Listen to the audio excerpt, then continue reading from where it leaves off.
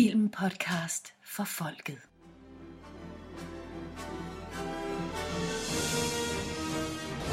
What we've got here is failure to communicate.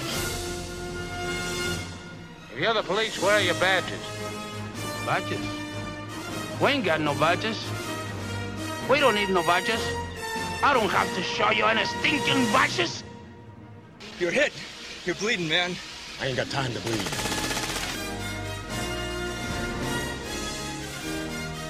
I'll jump first. Nope. Then you jump first. No, I said. What's the matter with you? I can't swim! Why, are you crazy? The fall will probably kill you. Remember where you are. This is Thunderdome. Depth is listening. You must unlearn what you have learned. All right, I'll give it a try. No. Try not. Do. Or do not. There is no try.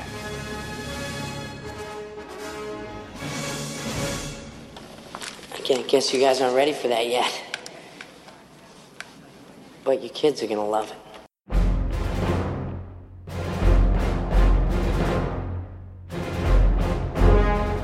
Velkommen tilbage til Rogue One af Star Wars Story. Vi er stadigvæk langt igen, før Jyn og Cassian kan aflevere tegningerne til dødstjernen til Princess Leia, og hvis du vil være med fra starten, kan du høre første del i det forrige afsnit. Sidste afsnit sluttede med, at Saw Gerrera havde brugt sandhedsblæksprutten Bo Gullet på Brody Rook, og heltenes planer om at finde Saw i Jedi-byen skulle sættes i søen. Hold ud, for der er mere snak om rebeller, imperiet og selveste Darth Vader lige om hjørnet.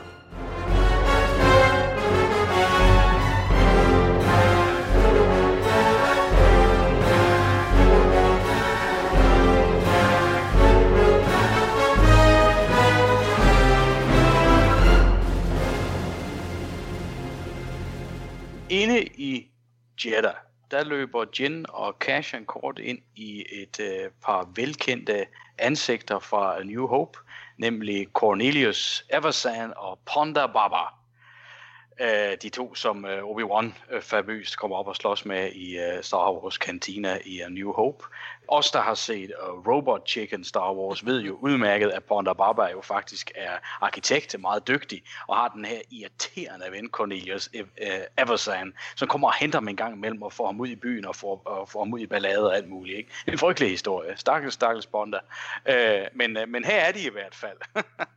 Og lidt efter, der møder Jyn så den blinde Chirrut Imwe, spillet af Donnie Yen, som begynder at tale til hende på tværs af en gruppe mennesker. Han er tydeligvis jo blind, men kan fornemme hende alligevel. Og han ved, at Jyn bærer en Kyber-krystal om halsen. Det er jo så først nu, vi får at vide, at den krystal halskade, hun fik af moren der, at krystallen der faktisk er en Kyber-krystal. Hun ved, at Jedierne bruger Kyber-krystaller til at give kraft til deres lyssværd. Så ser vi også en anden tungt bevæbnet mand stå bag Chirrut. Lad os lige vente lidt med ham, til han kommer lidt mere med. Cassian, han trækker Lin væk fra dem og fortæller, at de er gamle Guardians of the Wills. De er sat til egentlig at beskytte det gamle tempel, men det er overstået af nogle gamle skøre mennesker nu. Sådan har man det han har udstråling omkring det i hvert fald. En stormtrooper omringet Kyber-transport bliver angrebet af en gruppe rebeller. Det må være Saw Gerreras folk, det her, tænker jeg. Og jeg tror, det er her, at vi blandt andet ser Warwick Davis. Cassian og Jyn opdager det lige inden det går i gang. Jyn redder en pige, rebellerne sejrer og tager de her Kyber-krystaller. Flere stormtroopers ankommer. Jyn og Cassian flygter og kæmper. Jyn er ganske badass i en scene, hvor hun får banket en masse stormtroopers i jorden. Hun vender sig rundt og skyder en droid i skyndingen, som er identisk med K2. Han falder til jorden, og lige bagved står den rigtige K2 og spørger, vidste du det ikke var mig? Og han siger så, at han er så kommet derind for at hjælpe dem alligevel, for han gik og kede sig. Og det var en forkert beslutning. De tre runder et hjørne, hvor en deling stormtroopers udspørger dem. K2 han viser sig at være ganske ringe til at foregive sig som deres fangetager, og ligesom de bliver splittet op, bryder blinde Chirrut ind. Han går mod stormtrooperne og begynder på en remse. I am one with the force is with me. Og som en daredevil med en pind, slår han dem alle sammen i jorden. En ny deling ankommer, men bliver mejet ned af den tungt bevæbnede mand fra tidligere, som vi nu kommer til at kende som Base Malbus, spillet af Wen Zhang. Cassian Andor sender K2 tilbage til skibet. Chirrut fortæller, at han ikke er en Jedi, men han har et tæt bånd med kraften. De bliver så alle omringet og taget til fange af Saws rebeller. Jyn siger, at hun kender Saw, og at hun er Galen Ersos datter. De forsikrer overhovedet, inklusiv blinde Chirrut, og bliver ført afsted. Ja, helt masse her, Nikolaj. Vi får et par cameos fra The Cantina, jeg skal bare kalde det. Så har vi en blind, badass, semi-kung fu Jedi. Jeg tænker noget kung fu, det må da være right up your alley. Og så hele den her, hvad synes du om actionsekvensen omkring transporten og det efterfølgende? Vi får igen illustreret, at Jen altså er ret sej, og så er jeg vild med K2's komiske timing her igen. Må du lige hænge på, fordi det er jo en god sekvens, du lige har taget der, og jeg har faktisk taget nogle noter til det, så du skal se her, hvad jeg kan... Here we go. Oh no. K2, fed mand. Jeg synes stadig, han er skidegod her. Det er sjovt, og jeg synes, du siger god timing, det er jeg fuldstændig enig. Det er skidegodt. De der 2 banditter fra Star Wars kantinaen på Tatooine, som dukker op her på Jedha, som jo er... Det er jo relativt kort tid før dels, at der sker noget skidt med Jedha, så de har haft travlt med at komme væk efter det her, og så er de jo også fløjet, hvor man går ud fra, altså direkte til Tatooine, uden at spilde tiden. Men det er fint nok, det kan vel godt lade sig gøre. Grunden til, at jeg ikke kan lide... At det er jo et lightspeed eller hyperspeed-univers, så det må det kunne. Jeg er fuldstændig enig. Grunden til, at jeg ikke kan lide, at de dukker op her, det bliver så meget tilfældigheder. At det lige er de 2, der dukker op her, som vi så lige skal se, også i kantinaen. Altså, man må formode, at det her det er hele universet, eller hele galaksen. Det er jo så ekstremt usandsynligt, at de lige skal bombe ind i nogen, vi møder i en anden film. Og jeg kan godt forstå, at folk siger, men lad nu være, det er jo bare skide sjovt, og det er bare en ligegyldig detalje og sådan noget. Det synes jeg også, det er fint nok, men det er lagt ind for fanpleasing. Det er ikke lagt ind, fordi det giver mening i historien. Det er det jo. Det er lagt ind for, at alle os, der elsker de gamle film, og synes også den scene med dem i kantinaen var fed, vi skal sige, haha, ej, hvor er det fedt, jeg kan genkende noget her. Og sådan havde jeg det også, sådan havde jeg det, da jeg så filmen der, og sådan havde jeg det sgu også nu her, at sige, haha, ja, fedt. Men det gør bare også universet mindre. Det gør det mere nært, mere tæt, og jeg mener ikke nært på den måde, det er mere vedkommende, men det gør det filmiske univers mindre. Det gør det mere landsby-feeling, end det gør det galakse-feeling. Og det er jo sådan, det er fint nok. Det er der ikke noget galt i. Ja, det er bare for mig, der tror jeg, at for det første synes jeg, at alle detaljer er vigtige. Men det her, det er sådan noget, der er med til at sige, hvad niveau filmen gerne selv vil løfte sig op på.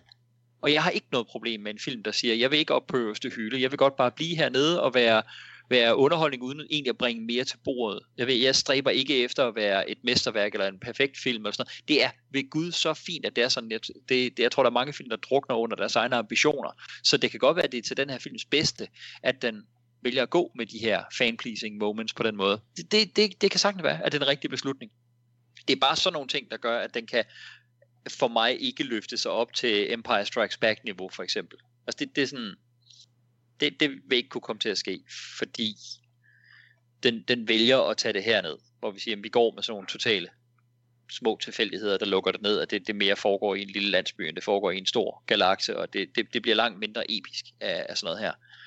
Men det gør ikke, at jeg ikke synes, det er meget underholdende og fint. Så ja, det sætter bare barren lige lavere. Den er nemmere at hoppe over for resten af filmen på en eller anden måde. Den sænker sit eget ambitionsniveau med det, og det er fint nok. Kung Fu, jo, yes, du ved, jeg er totalt asiatisk film og martial arts. Jeg synes, det er lidt et mærkeligt fedt her, fordi det er så jord. Det er så meget en ting, der hører til på jorden, Kung Fu. Altså så bliver det lige hævet ind her. Det er lige så jordagtige en ting, som hvis de kom kørende i Citroën lige pludselig næsten for mig. Man kan vel godt have en form for forskellige former for kampsport. Men det er stadig, men de har stadig castet asiaterne til det også her, der kan lave karate, og jeg skal sådan, men altså... Det ved jo alle asiater kan. For helvede. Ikke? Og alle sorte mennesker kan synge. Ja, lige præcis.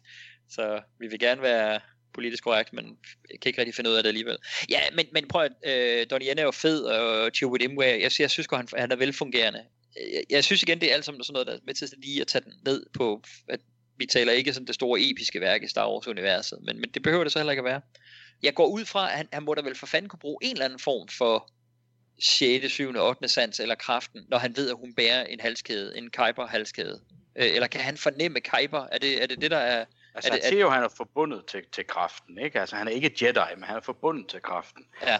Og i og med, at han er Guardian of the Whills, tænker jeg, så har han med de evner, han nu har han en forbindelse til det her Kyber også. Altså det må han jo have, siden han kan fornemme det. Okay, fint. Altså, så går vi med det. Det er sgu fint nok. Det har jeg ikke noget problem. Altså, jeg synes, det er bemærkelsesværdigt, at det er jo politisk sprængfarligt det her. Det kan jo huske, det var i 16, og der var sådan noget, folk ikke sådan rigtig har talt om og sådan noget på den. Men altså, vi har at gøre med en så ikke global, men jeg ved ikke, hvad det er tilsvarende ord for tværgalaktisk besættelsesmagt, en fremmed besættelsesmagt, som har taget det her sted for at have interesse i dets naturressourcer, og så er der nogle beduin-lignende, ja, jeg siger det, terrorister, som angriber dem. Men her, der er de terrorister. You're the good guys. Altså, kan man undgå at lave den parallel i den her film, når filmen er lavet efter 2001? One man's terrorist is another man's hero. Altså det vil jo... Er det ikke et altså det er da et lidt kontroversielt statement at komme med så direkte her? Jo, altså, men det har vel altid været udfordringen med Star Wars. Det er vel også det der med, at jamen, vi har jo et imperie, der bestemmer. Og de har sådan set egentlig sat galaksen i system. Og har en New World Order, som de kører tingene efter. Og så er der nogle rebeller, nogle oprørere, nogle terrorister, som går imod det styre. Og vil have planeterne befriet fra imperiets styre.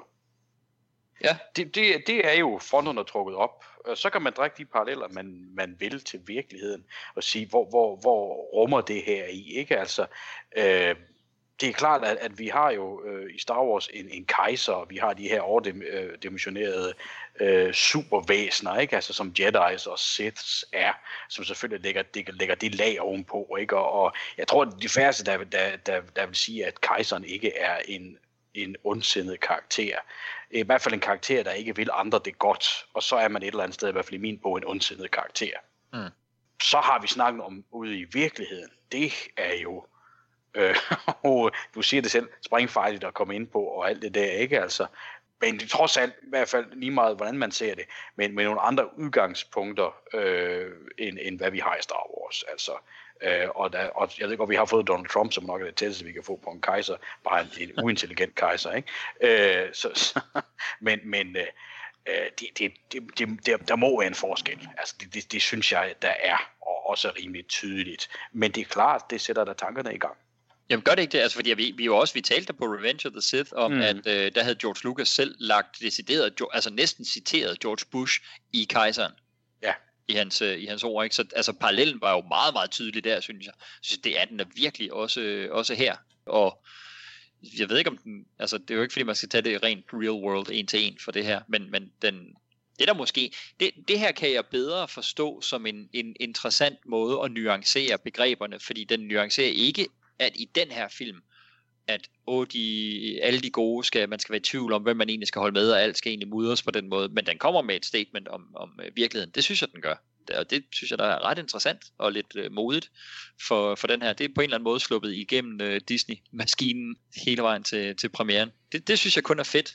Jeg ved ikke, om jeg synes, actionscenerne er staged så super fedt i gaderne. Det ved jeg ikke, om det helt er Gareth Edwards største styrke. Han er god til sammen med fotografen at skabe sådan en eller anden form for lidt nærvær imellem effekterne, som sådan lidt af noget, det Neil Blomkamp også er så sindssygt god til, og som Gareth Edwards jo selvfølgelig også har gjort på Monsters, men Men jeg ved ikke, om jeg synes, de sådan er... Altså, jeg synes ikke, at store staged actionscener på det her tidspunkt her viser sig til at være hans absolute force. Der er noget, der kommer senere, hvor jeg nok godt vil give ham lidt mere credit end lige det her. Og jeg tror, det der lidt generer mig i de her, det er... Jeg synes ikke, scoret er super fedt i kampen her i gaderne, men det kan være, at Christian har et eller andet på det. Noget motiverende omkring, hvorfor det er, som det er. Og så tror jeg, mit største issue med de her kampe, der er her, det er, at jeg synes virkelig, det er repetitivt. Jeg synes, det gentager sig selv helt vildt. Det er sådan lidt, at så vinder de kampen, men ikke alligevel.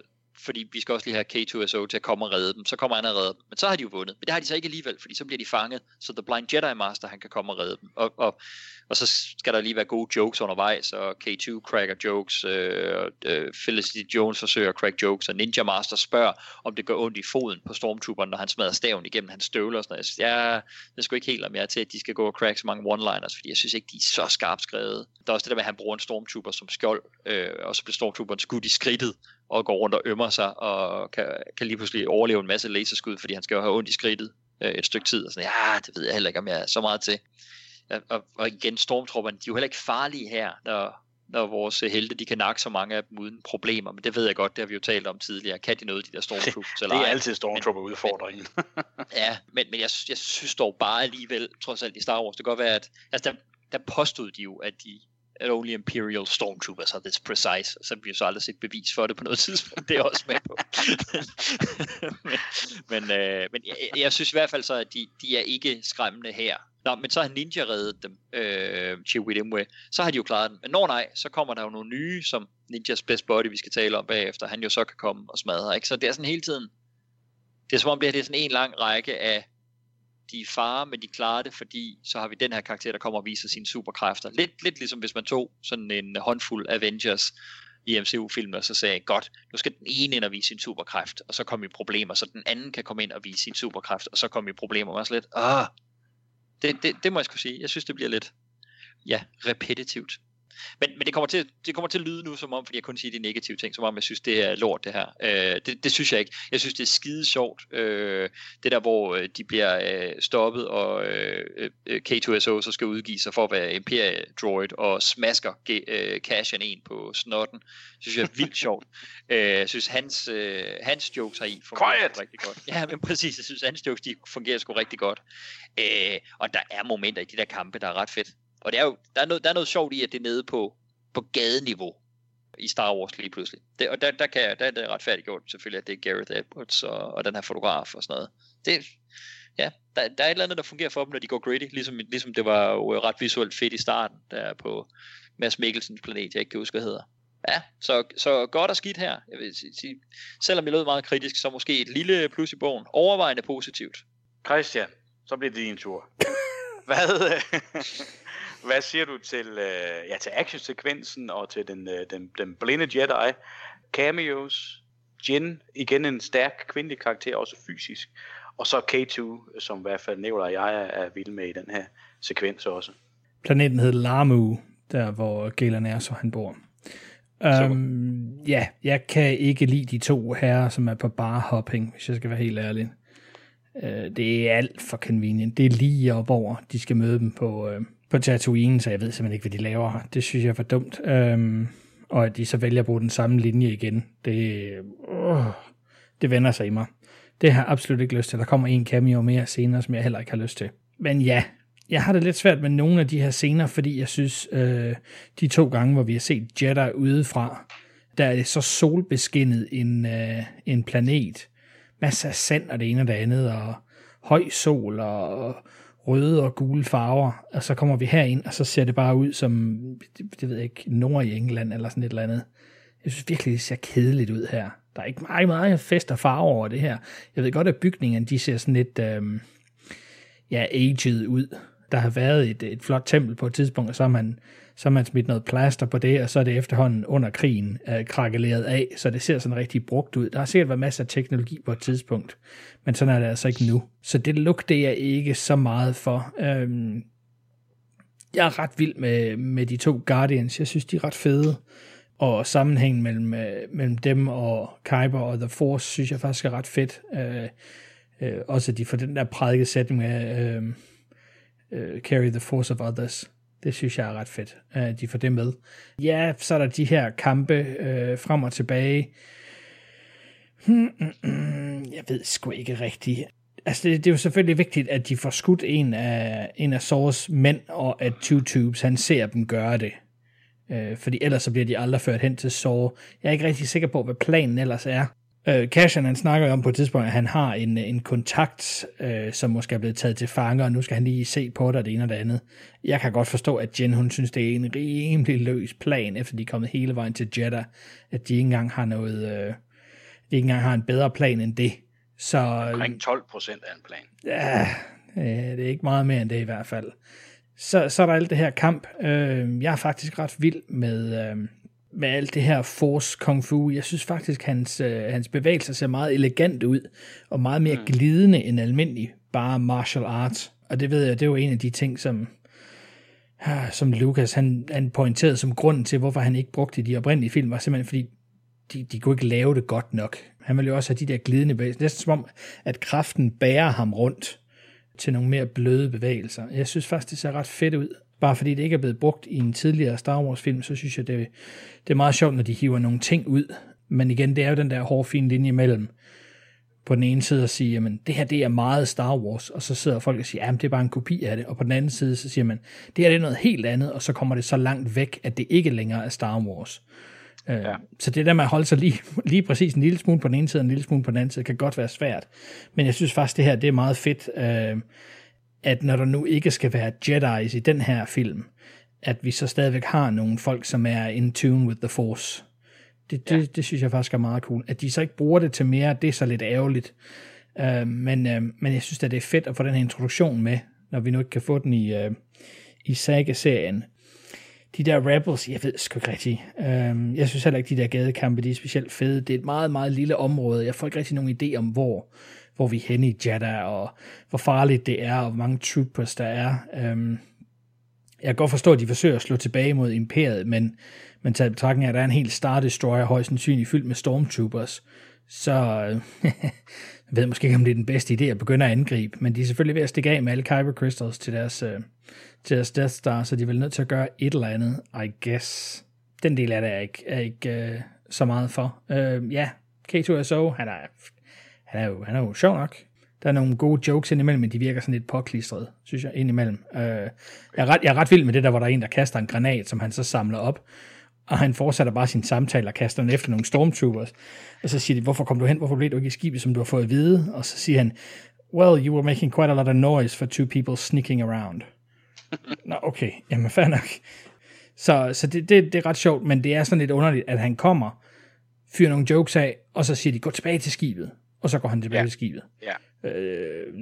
Var det fordi, det ikke var sjovt nok, at vi skulle have et eller andet med, at det kommer med her. Men jeg har meget den der følelse af, at hvis vi ikke skal bruge Jeddah til mere, og I ikke vil fortælle os mere om stedet, så vil jeg sådan set bare helst frem til Saw, så vi kan komme videre med plottet. Så vi kan få fat på den der pilot, så han kan komme tilbage til rebellerne, så vi finder ud af, hvad planerne er, og hvad skal der så ske. Det her, det er sådan lige en volde for meget, med et par ekstra cameos for meget. Det kan jeg faktisk godt følge dig i. Altså det er jo ikke fordi det som sådan er dårligt, men det føles lidt som om, vi skulle også have en actionscene med vores hovedkarakterer på det her tidspunkt her. Mere end det handlingsfremlæg. Jeg kan sgu godt. Det kan godt følge. Actiondelen er ret fin, ikke? Men den er lidt for lang, og ja, vi gentager nogle ting, ikke? Ja. Halt! Stop right there. Where are you taking these prisoners? These are prisoners. Yes, where are you taking them? I am taking them to imprison them in prison. He is taking us to... Quiet! And there's a fresh one if you mouth off again. We'll take them from here. That's okay. If you could just point me in the right direction, I can take them, I'm sure. I've taken them this far. Take them away. Wait! You can't take them away. You, stay here. We need to check your diagnostics. Diagnostics? I'm capable of running my own diagnostics, thank you very much. Let them pass in peace.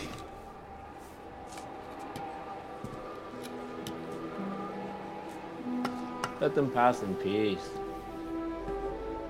The Force is with me, and I am with the Force. And I fear nothing, for all this, as the Force wills it. Hey, stop right there. He's blind. Is he deaf? I said stop right there. Hvordan har I det med det der med at se sådan en Star Destroyer hænge over en by? Fordi jeg synes jo visuelt, det ser mega fedt ud, og det er igen sådan en ting, som jeg som fan af designet på Star Destroyerne og på Star Wars tingene, synes er mega fedt, men det får helt klart mig til at begynde at stille sådan nogle spørgsmål. Okay, så de her rumskibe her, jeg ved godt, at de små fighters, de kan godt flyve i almindelig atmosfære, det er som om de kan gå fra at være rumskibe til at være fly, der flyver i atmosfære på planeter og sådan noget. Gud, når det kan de store også. Jeg begynder sådan helt at tænke, hold kæft, en kraft eller energi, der skal til at holde dem flyvende. Hvad er det egentlig, der får dem til at flyve i en atmosfære andet? Altså jeg kunne forstå, når de sådan letter, som man ser i Revenge of the Sith og sådan noget, eller når de store skibe forlader basen i Hoth, på Hoth i Empire Strikes Back og sådan noget, ikke?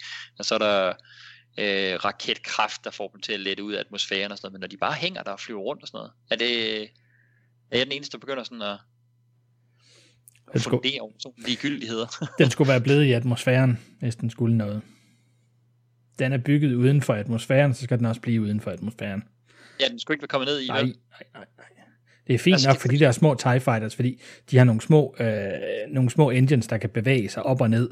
Altså det kan blive sådan helt Harrier-agtigt. Men at de også flyver rundt i almindelig atmosfære, det synes jeg heller ikke er super fedt. Men der er selvfølgelig et eller andet med, at de letter fra jorden, så flyver direkte op igennem atmosfæren og så ud til rumskibene udenfor. Det kan jeg måske bedre acceptere. Men at så stort et rumskib skal stå og hover hen over en by, eller hvad det nu gør, det ved jeg ikke. Svæve eller et eller andet. Det synes jeg er underligt, fordi der er ikke nogen indikation af, at der er motorer på andet end bagpå. Så. Nej, jeg kan slet ikke finde ud af, hvordan fysikken fungerer i det.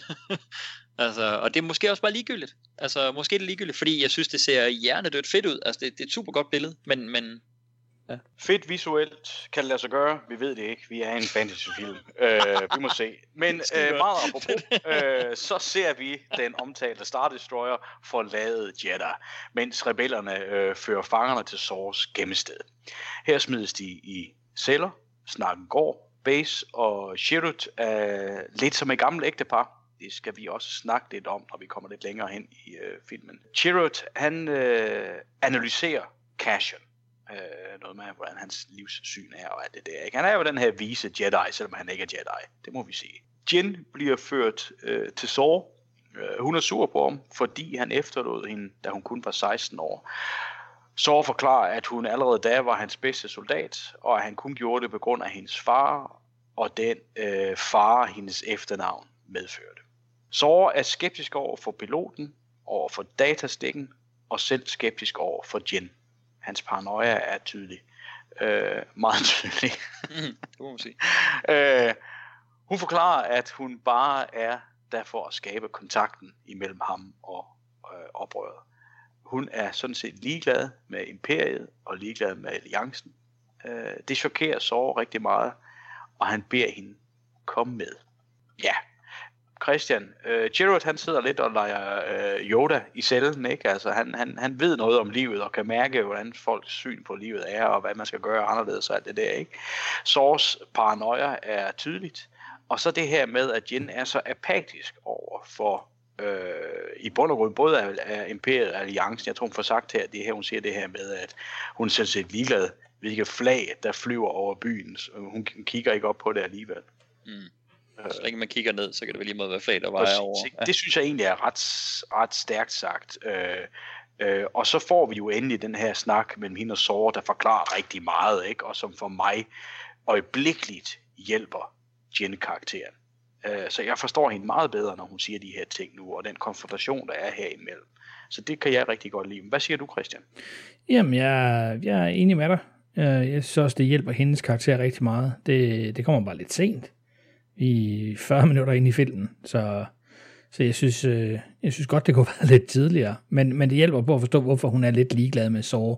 Jeg er ikke sikker på, at hun er ligeglad med hvordan det går sådan rigtigt. Jeg tror mest, hun siger det for at såre ham, fordi hun ved, hvor vigtig The Cause er for ham. Og hun har mest alt lyst til lige at jokke lidt på hans hjerte, nu hun er her. Fordi hun føler sig efterladt. Hun har jo masser af kampgejst. Jeg tror bare, hun vil ikke have vist over for ham. Hun vil ikke give ham den tilfredshed. Så det er sådan set fint nok. Ja, du siger de to Guardians i cellen. Jeg tænker jo The Hidden Fortress. Mm-hmm. Er det den her films R2-D2 og C-3PO? Det er vel de samme to karakterer? Ja, det er det jo lidt andet. De er jo, man kan sige, i Hidden Fortress, der er de, altså Kurosawa-filmen, som jo er en klar inspiration for Star Wars, der er de to karakterer jo spillet om muligt endnu mere for komisk effekt, end C-3PO og R2-D2 er. Altså ud af de to buffoons i Hidden Fortress, og så C-3PO og R2-D2, der er R2-D2 den mest rationelle af de 4 karakterer. Ja. Altså de er nogle lidt bumbling buffoons, de to i Hidden Fortress, og det synes jeg så jo ikke, de to er her i Rogue One. Men jeg kan godt forstå, de er parallel. De der to, som skændes som lidt et gammelt ægtepar, og har været igennem så mange ting, og holder egentlig af hinanden. Og... Ja. Nej, men interessant.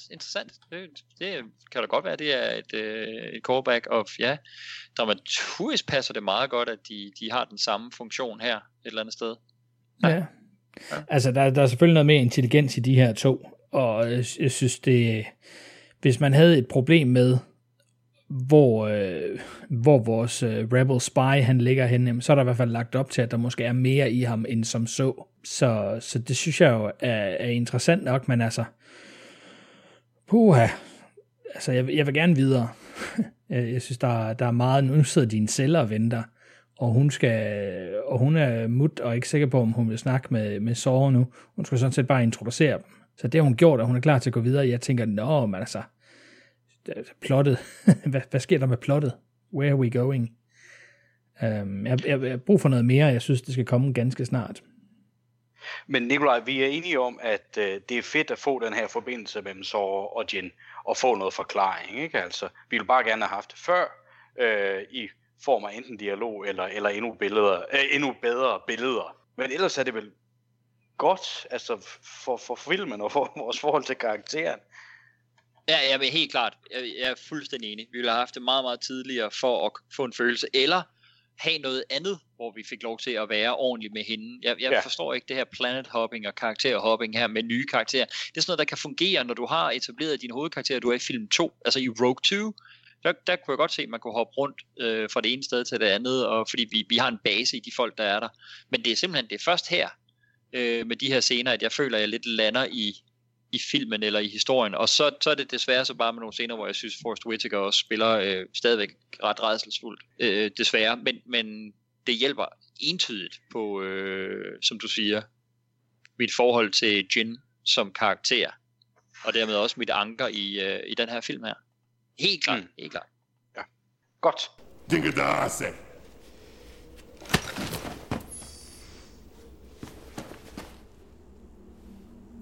Jyn, is it really you? I can't believe it. Must be quite a surprise. Are we not still friends? The last time I saw you, you gave me a knife and loaded blaster and told me to wait in a bunker till daylight. I knew you were safe. You left me behind. You were already the best soldier in my cadre. I was 16. I was protecting you. You dumped me. You were the daughter of an Imperial science officer. People were starting to figure that out. People who wanted to use you as a hostage. Not a day goes by that I don't think of you.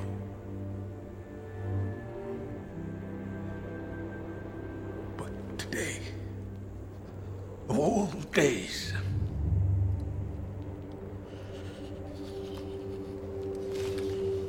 it's a trap, isn't it? What? The pilot, the message, all of it.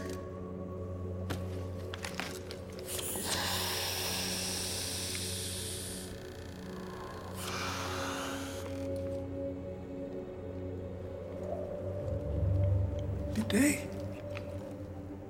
send you?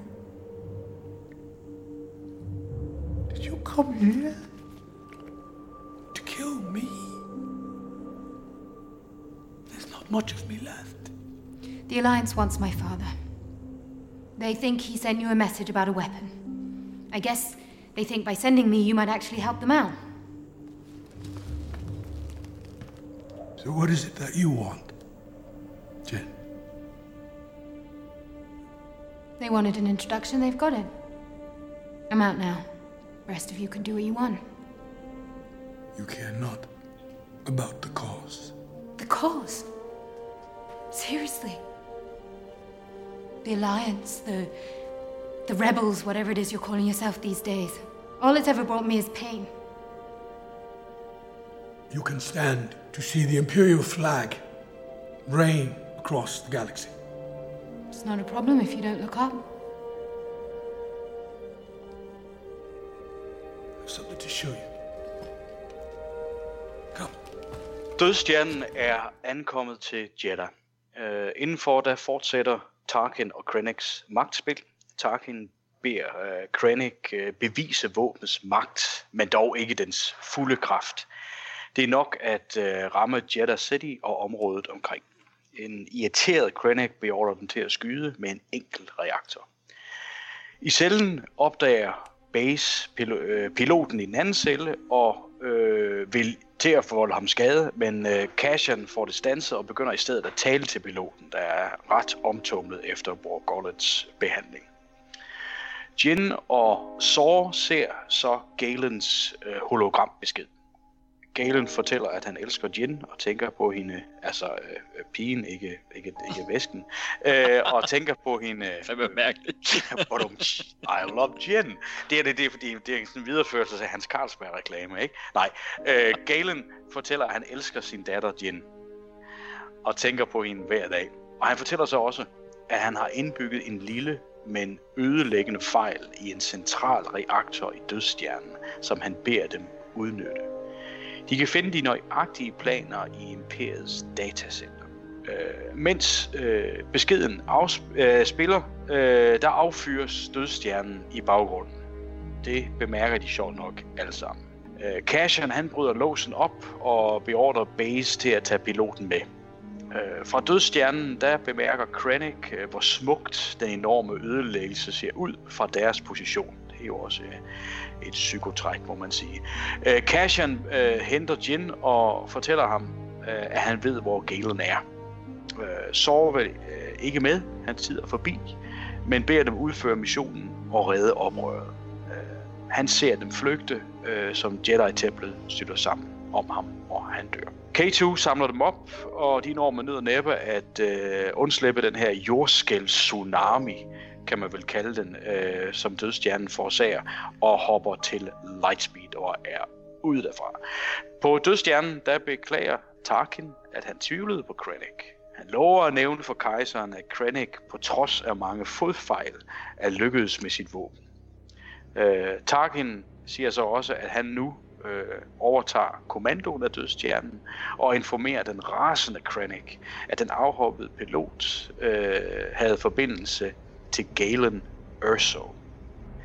Krennic stormer ud, og jeg synes det er rimelig tydeligt, at han stormer ud for at finde Galen Erso, som han udmærket er. Okay, ja, det var også en lidt længere sekvens her. Nikolaj, ja, Tarkin, han tester Dødsstjernen og overtager kommandoen. Ud med dig, Krennic.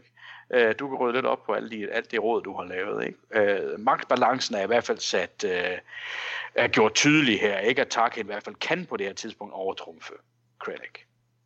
Så får vi Galens besked. Jeg synes sgu Mads Mikkelsen er ret god her. Det er en ret fin levering, han har. Ret ærlig og rørende. Så det visuelle i den her ødelæggelse, som Dødsstjernen forårsager. Og farvel til Saw Gerrera, hans endeligt. Hvad siger du til det hele? Ja, der er jo masser af callbacks til de gamle film også i det her. Altså både det med, at nede hos Saw Gerrera, der spiller de det spil, de også spiller på 1000-årsfalken, og når de ser hologram stripdans, eller hvad det er, der er det jo sådan en af dem, der også er inde i Jabba's palads og sådan noget. Ikke? Alt sammen igen også noget, der gør det til en lidt lille galakse, synes jeg. Så den del, I don't know, maybe not so much. Men Eller også kan det bare være, at galaksen her også er blevet købt op af Disney, derfor er det kun et produkt, alle får sendt ud, og alle skal fortage og sådan noget. Ikke? Så det kan være, det er en kommentar på. Det er det sikkert fra Disneys side selv. Præcis, det er en lille forvarsel om det her, vi har gang i. Yes. Jeg synes jo selvfølgelig stadigvæk, det er vildt synd, at effekterne er, som de er på Tarkin, fordi ellers, bortset fra det, så er de scener deroppe super fede. Jeg ville stadig virkelig hellere have haft, at de ikke havde lavet noget effekt på ham, og det bare havde været skuespilleren, der havde fået lov til at spille, og måske var sminket til at ligne Peter Cushing lidt mere, eller at de ikke havde vist hans ansigt, fordi jeg synes, de scener deroppe er super fede. Virkelig godt skrevet, og det er en form for intrige og magtspil, som jeg synes er interessant at have i Imperiet, må jeg sige. Og jeg synes, det er ekstremt velfungerende. Virkelig troværdigt. Det synes jeg er skide godt. Altså virkelig, virkelig godt. Og destruktionen af Jedha, synes jeg også er visuelt flot. Den forvarsler også lige lidt, hvad det er, dødstjernen kan i den her film. Hvordan det skal bruges, og hvordan om ikke så en hel planets destruktion, som i New Hope, men en by og store dele af overfladens destruktion kommer til at se ud. Det synes jeg faktisk er rigtig fedt. Rigtig godt lavet. Jeg er splittet der på Saw Gerreras død, fordi jeg forstår simpelthen ikke, han har tid til at flygte med. Jeg forstår ikke, hvorfor han gør det. Hvis det er, at han er sådan en, der bare har opgivet og bare ikke vil mere, hvorfor har han så været så aktiv i den her i rebellernes kamp? Jeg forstår ikke, hvorfor det her det lige er skiftet for ham, til han ikke vil længere.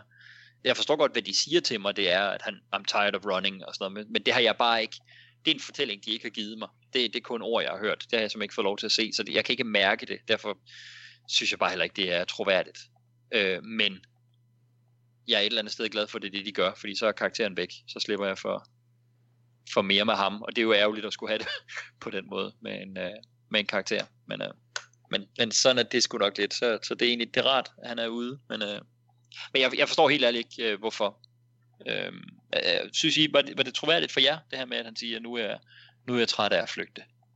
Altså for mig er det jo meget det der med, at vi har set, hvor langsomt han bevæger sig. Jeg tror simpelthen ikke, at han kan nå nogen steder hen. Men det er jo ikke det, de siger. Det er det sted, men det er det, jeg læser, kan man sige. Ikke? Okay, fint. Fair enough. Rigtig fint. Jeg synes, der er masser af fede ting i den del her. For mig er det, at han har været guerilla warrior ting hele sit liv. Og så længe man kæmper mod imperiet, og de sender en Star Destroyer ad gangen, og nogle stormtroopers her, nogle stormtroopers der, så tror jeg, han har kunne overse det. Men da der pludselig er en dødstjerne, som rundsmadrer hele Jedi-byen og templet, og laver en kæmpe flodbølge af det ene og det andet, så tror jeg simpelthen bare, han opgiver, at det er for stort for ham at kæmpe imod noget så vanvittigt som en atombombe, som en dødstjerne. Det kan da godt være, at han går humpet afsted. Jeg synes ikke, det ser ud som om, det går skide stærkt den første gang, vi ser ham på de der 2 metalfødder med staven. Men for mig er det ikke så meget, om han fysisk skulle have nået det, men mere, at han psykisk giver op og ikke kan mere. Det er i hvert fald det, jeg får ud af det. Det ville jo have hjulpet, hvis vi havde vidst noget mere om ham, og hvor meget guerillakrig han har været igennem, og alt det her med, at han har været en del af The Rebel Alliance fra starten, og så videre, og så videre. Men det har vi jo selvfølgelig ikke, så det vender jo tilbage til de andre scener, vi har haft med ham, at det er too little. Der er simpelthen ikke nok bygget op omkring ham, til at vi kan føle, at det gør en forskel.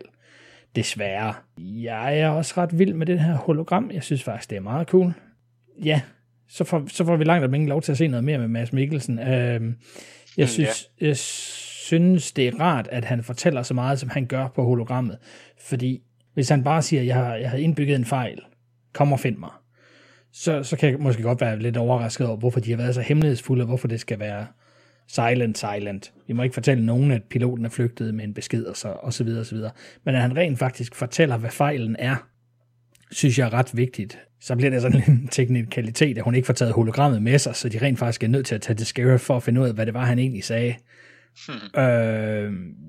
Ja, det ved jeg sgu ikke rigtigt. Altså, det, som historiefortælling er det jo selvfølgelig smart, at så skal vi et andet sted hen, men det virker også sådan lidt, whoops, vi kan ikke lige forklare, hvorfor, og altså, så bliver det sådan lidt, var det ligesom i Mission Impossible, hvor det er message will self-destruct in 10 seconds, eller et eller andet.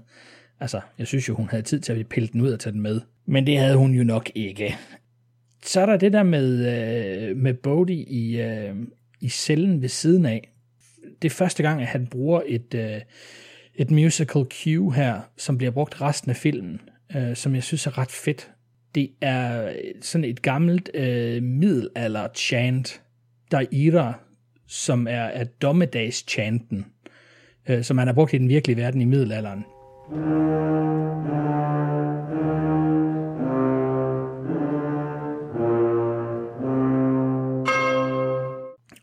Og det er sådan set bare 5 toner, der bliver spillet efter hinanden. Men man har brugt det i rigtig mange film, sådan ligesom for at indikere død, eller den kommende død. I The Shining, der er det der, hvor kameraet ligesom flyver hen over vandet i den sø.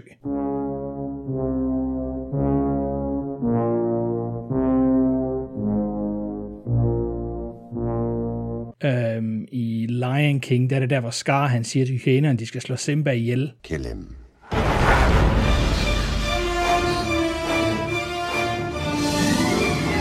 Og i New Hope, der er det der, hvor Luke han finder ud af, at onklen og tanten, de er blevet slået ihjel.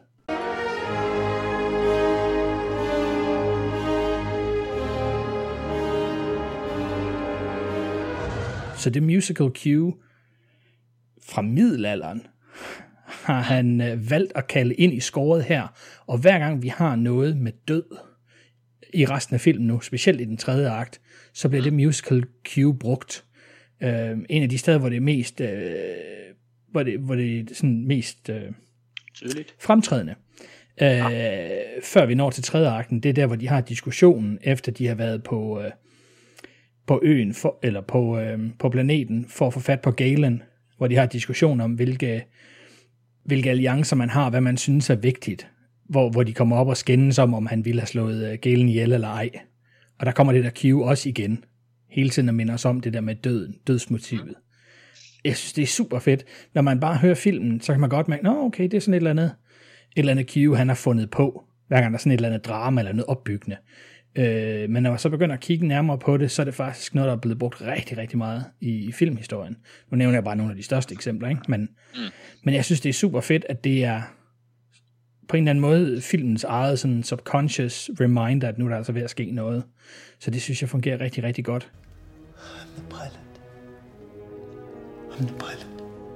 Okay, good. Now where is Galen Erso?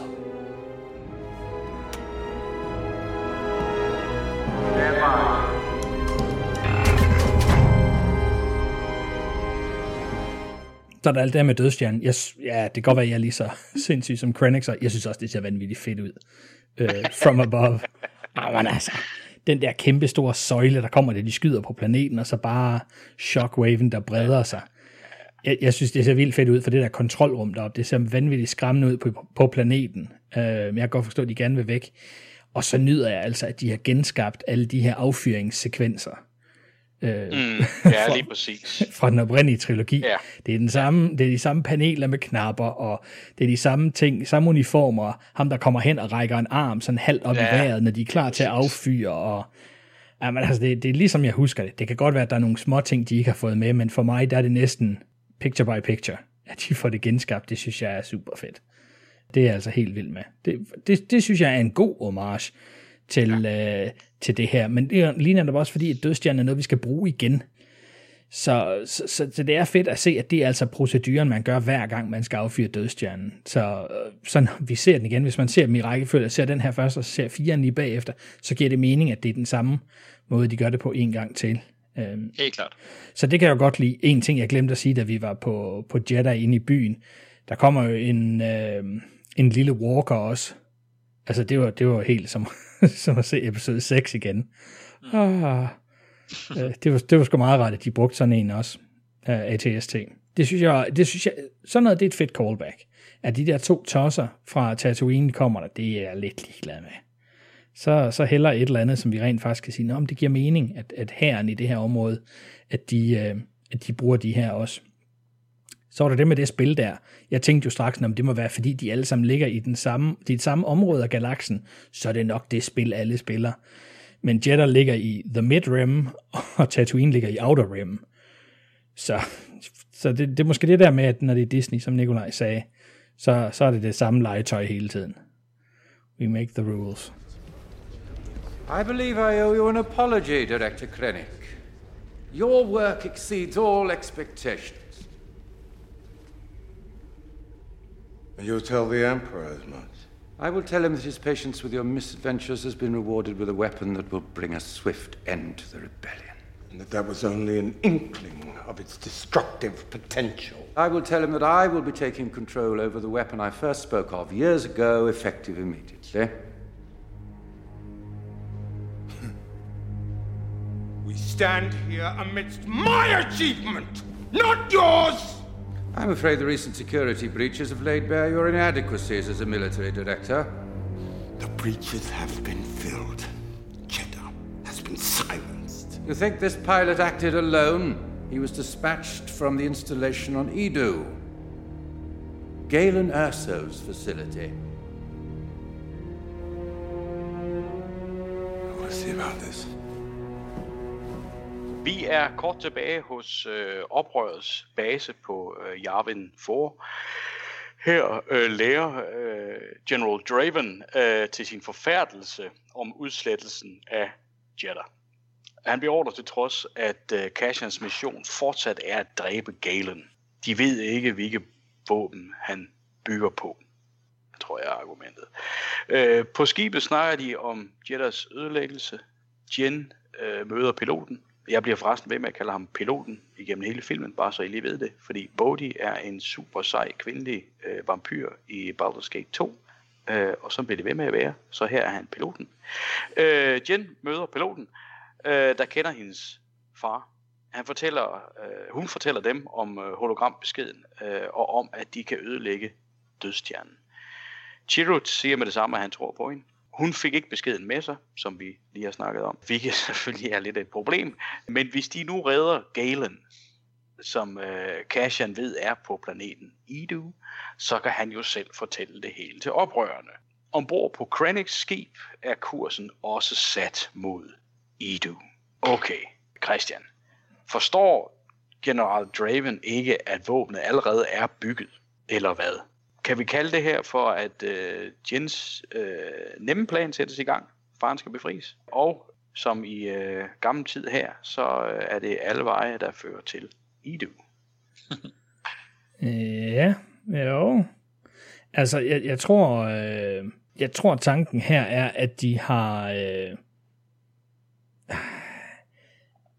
altså, selvom dødsstjernen er bygget, så skal de have slået Galen ihjel, så de i hvert fald ikke bygger flere.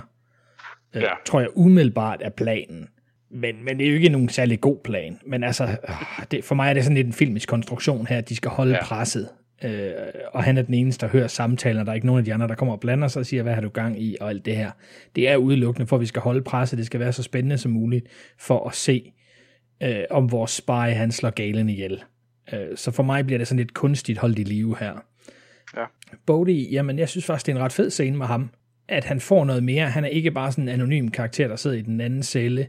Men det der med, at han har taget den der svære beslutning, han har valgt at gøre noget heroisk. Altså han går fra den ene yderlighed til den anden. He said I could do it, I could make it right if I was brave enough to listen to what was in my heart. At der er mulighed for at skifte fra det onde til det gode, hvis bare man tør. Mm-hmm. Og på en eller anden måde, så giver det for mig en retfærdiggørelse til, hvorfor han stadigvæk er her. Hvorfor han ikke bare har fået en rød t-shirt på, og så lige om lidt bliver ramt af et eller andet hårdt. Efter han har bragt beskeden videre. Ja, fordi der er en eller anden form for message. Altså for mig, så skal der altid være, helst være hovedkarakteren, og så er der måske en sidekarakter, som overlever. Og jeg kunne godt se, at det var ham her, fordi det er ham, der har lært noget. Og han virker oprigtig ked af, hvad han har gjort, men i det mindste, så forsøger han at gøre det godt igen ved at levere den her besked, og nu ved at hjælpe dem til Edo. Så det kan jeg sgu godt lide. Jeg synes det er ret velfungerende. Ja, jeg er egentlig ret meget med Christian her.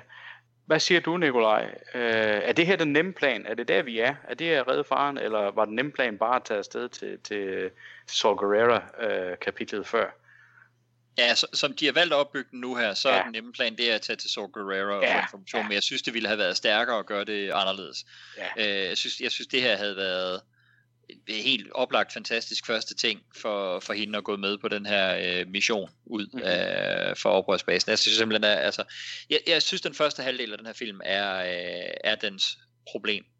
Fordi nu her, det her, der sker nu her, det er jeg sgu også ret godt med på. Jeg synes, de typer, der er her, er godt sat sammen. Og her, der er det sgu okay spændende, hvem der kan finde på at gøre hvad, som Christian også er inde på.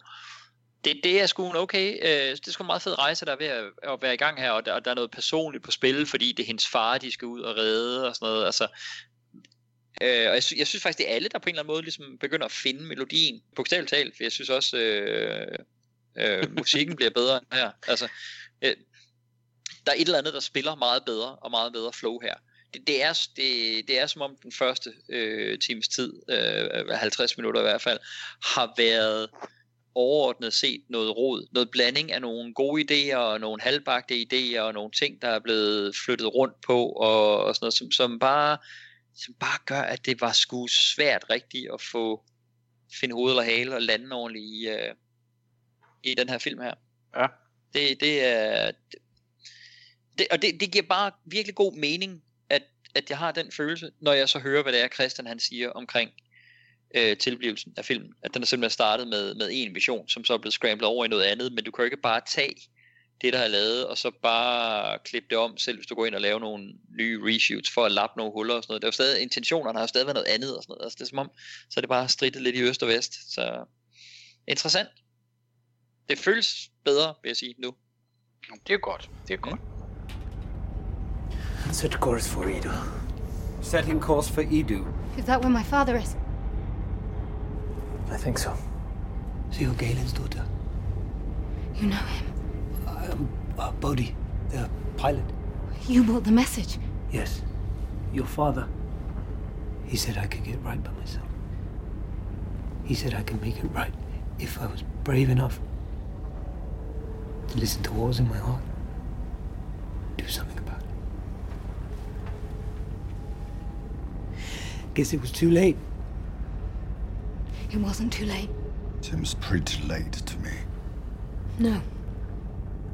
We can beat the people who did this. My father's message. I've seen it. They call it the Death Star. But they have no idea there's a way to defeat it. You're wrong about my father. He did build it. Because he knew they'd do it without him. My father made a choice. He sacrificed himself for the rebellion.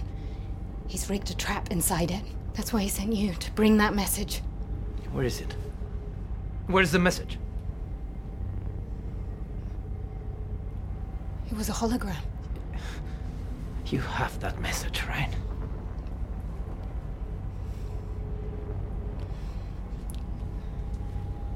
Everything happened so fast.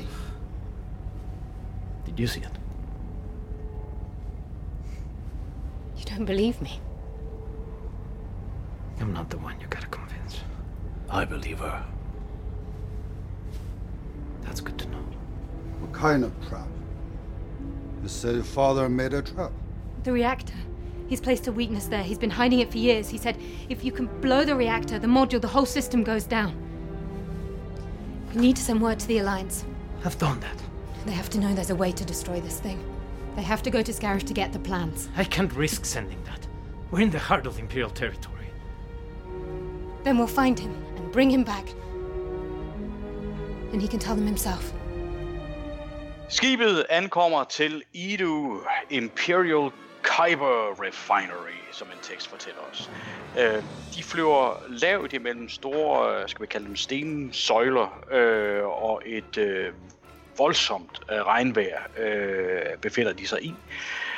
Og de styrter til sidst ned, heldigvis ganske tæt på deres mål.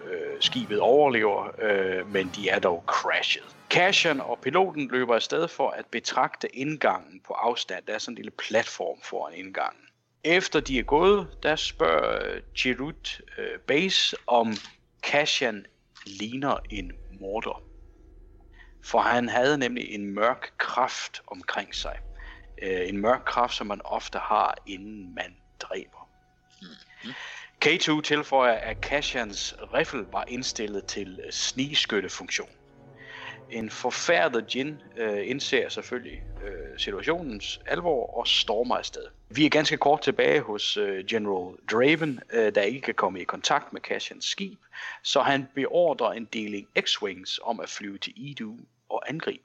Piloten og Cassian kan se Galen træde ud på platformen for at modtage Krennic, der er landet. Krennic ønsker Galen og beder ham om at kalde sine ingeniører ud. Jin kravler op ad en lang stige nede fra kløften og nærmer sig platformen i højderne. Krennic kan informere ingeniørerne om, at en af dem har forrådt Imperiet og sendt en pilot afsted med vigtige informationer. Han tror med at skyde dem alle, hvis den skyldige ikke træder frem. Lige inden det sker, der springer Galen selvfølgelig ind foran dem og siger, at det var ham. Krennic kan beordre alligevel ingeniørerne henrettet. Krennic kan håne Galens forsøg på at gøre modstand. K2 opsnapper, at X-Wing angrebet er på vej, men for at vide, at Jin er ved platformen og sender besked tilbage om at standse det. Cassian han har flere gange Galen i sit sigtekorn i den her sekvens, men vælger til sidst ikke at skyde. General Draven kan ikke nå at afblæse angrebet, og platformen beskydes af X-Wing-gruppen, der ankommer. Krennics mænd og basens soldater skyder tilbage. Jin kravler over kanten og ser et skud, eller en bombe, kan man vel sige. Det er lidt større nedslag i hvert fald. Ødelægge store dele af den her platform. Både Krennic og Galen falder om. Krennic bliver samlet op og ført ind i sit fly og flyver væk. Han når lige til sidst at skule i den faldende Galens retning. Jin hun når frem til sin døende far. Han er glad for at se hende. Hun fortæller, at hun fik beskeden, og at de nok skal lykkes med planen. Galen vil gerne fortælle hende så meget, men ånder ud i stedet for. Cassian han hiver Jin væk fra sin far, og de flygter tilbage til skibet og undslipper Eadu. Ombord der konfronterer Jin Cassian angående løgnen om snigmordet på Jins far. Cassian forsvarer sig med, at de ikke gjorde det, og han kæmper for en god sag. Jin pointerer, at det var en bombe for oprøret, der dræbte Galen, og at Cassian lige så godt kunne være en stormtrooper, der bare parerer ordre. Cassian sætter kurs mod Yavin 4. Ja, det var en hel masse det her, inklusiv farvel til Mads Mikkelsen og så videre. Men Nikolaj Cassian, han vælger ikke at skyde og går imod den direkte ordre. Jin møder endelig sin far igen. Galens død, hele afslutningen af den karakter. Og så får vi X-Wings i aktion her, men jo igen i en lidt mærkelig position, fordi de ender jo faktisk med at forvolde skade mod en karakter, vi jo godt kunne have brugt, der var kommet med videre, ikke? Mm. Ja, helt klart, men det synes jeg faktisk er ret fedt, fordi det er ikke nødvendigvis noget, at det sådan er, fordi der er korrupte folk i oprørsstyrkerne, som ønskede det eller noget. Det er jo simpelthen det er jo en taktisk fejl, og det sker jo. Det synes jeg er mega fedt. Jeg synes det her det er nogle ret velfungerende actionscener. Det er lige før det hele det er lyssat så mørkt, at jeg indimellem har svært ved at se, hvad fanden der foregår. Men ellers er det sgu ret fedt. Så jeg er ret meget på alt det her. Jeg ved ikke om jeg forstår hvorfor Cassian han ombestemmer sig, hvorfor han skifter, når vi jo har set tidligere, at han er villig til at slå ihjel. Altså det er som om, jeg har ikke rigtig set noget, der skulle retfærdiggøre den udvikling. Jeg er glad for, at han gør det her, og jeg tror mere på Diego Luna her, altså når hans karakter handler sådan her, end når han skal være ham, der render rundt og er villig til at slå folk ihjel, når det er.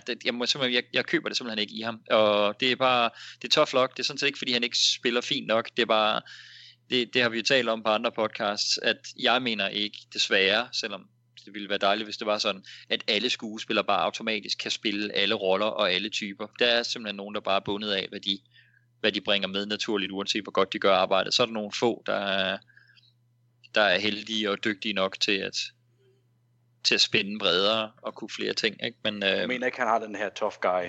Nej, det mener jeg simpelthen ikke. Der er ikke et øjeblik, hvor jeg tror på det, når jeg ser på ham med den type. Jeg tror mere på ham som ham her, der rent faktisk er troværdigt moralsk epicenter, som ligesom siger, at det her det er sgu det rigtige at gøre og sådan noget, ikke? Så hver eneste gang de siger, at han havde noget mørkt over, så der er slet, det er bare fordi, jeg har lyssat det så mørkt. I kan bare tænde lamperne, så han lyst op. Altså. Nu har du jo så også en notorisk dårlig aftensyn, eller en nattesyn, ikke? Så det hjælper heller ikke på det. Jeg kan huske, vi var inde og se en eller anden utallig Pirates-film, hvor der var en scene, der foregik i. Den var også meget mørk. Det vil jeg også videregive dig. Altså, det var, men jeg kunne da jo se, hvad der skete, hvor du bagefter siger, jeg ved overhovedet ikke, hvad der skete den scene. Jeg ved det til stedet. Nej, men jeg må se den igen på Blu-ray, og tænker, jeg skruer helt op for lyset på fjernsynet. Det forstår jeg ikke noget som helst af. Så jamen, det kan da godt være, det bare er det, der spiller ind. det er meget muligt. Det er sjovt. Ja, men det ved jeg ikke, men jeg synes bare, når Diego Luna, han får lov til at gå væk fra at skulle være den der så shady, mørke karakter, så synes jeg, han fungerer meget bedre. Så det er jeg rigtig glad for, at han får lov til derfra. Super fedt, og jeg synes, det er virkelig fedt, virkelig velfungerende ved Galen Ersos dødsscene. Det er rigtig godt. Det skal jo gå ondt. Jeg er ked af, at han røg ud her, for jeg synes faktisk, Mads Mikkelsen har været virkelig velfungerende i den rolle. Og skal vi lige dvæle, hvor sejt det er, det er en dansk skuespiller, der spiller ham, der bygger Dødsstjernen. Ja, præcis. Og jeg synes faktisk, det er troværdigt. Altså, jeg synes, det er troværdigt, at den karakter, han spiller her.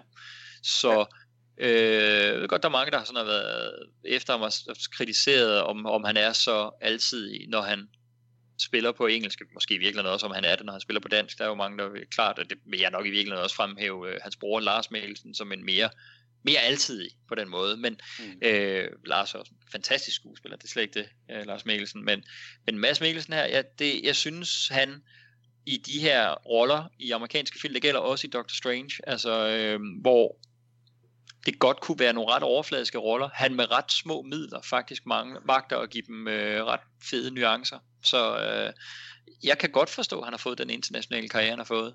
Det er jeg synes godt, han gør det godt, altså. Der synes jeg, mange danskere er lidt hårde ved ham, når de ikke helt vil anerkende.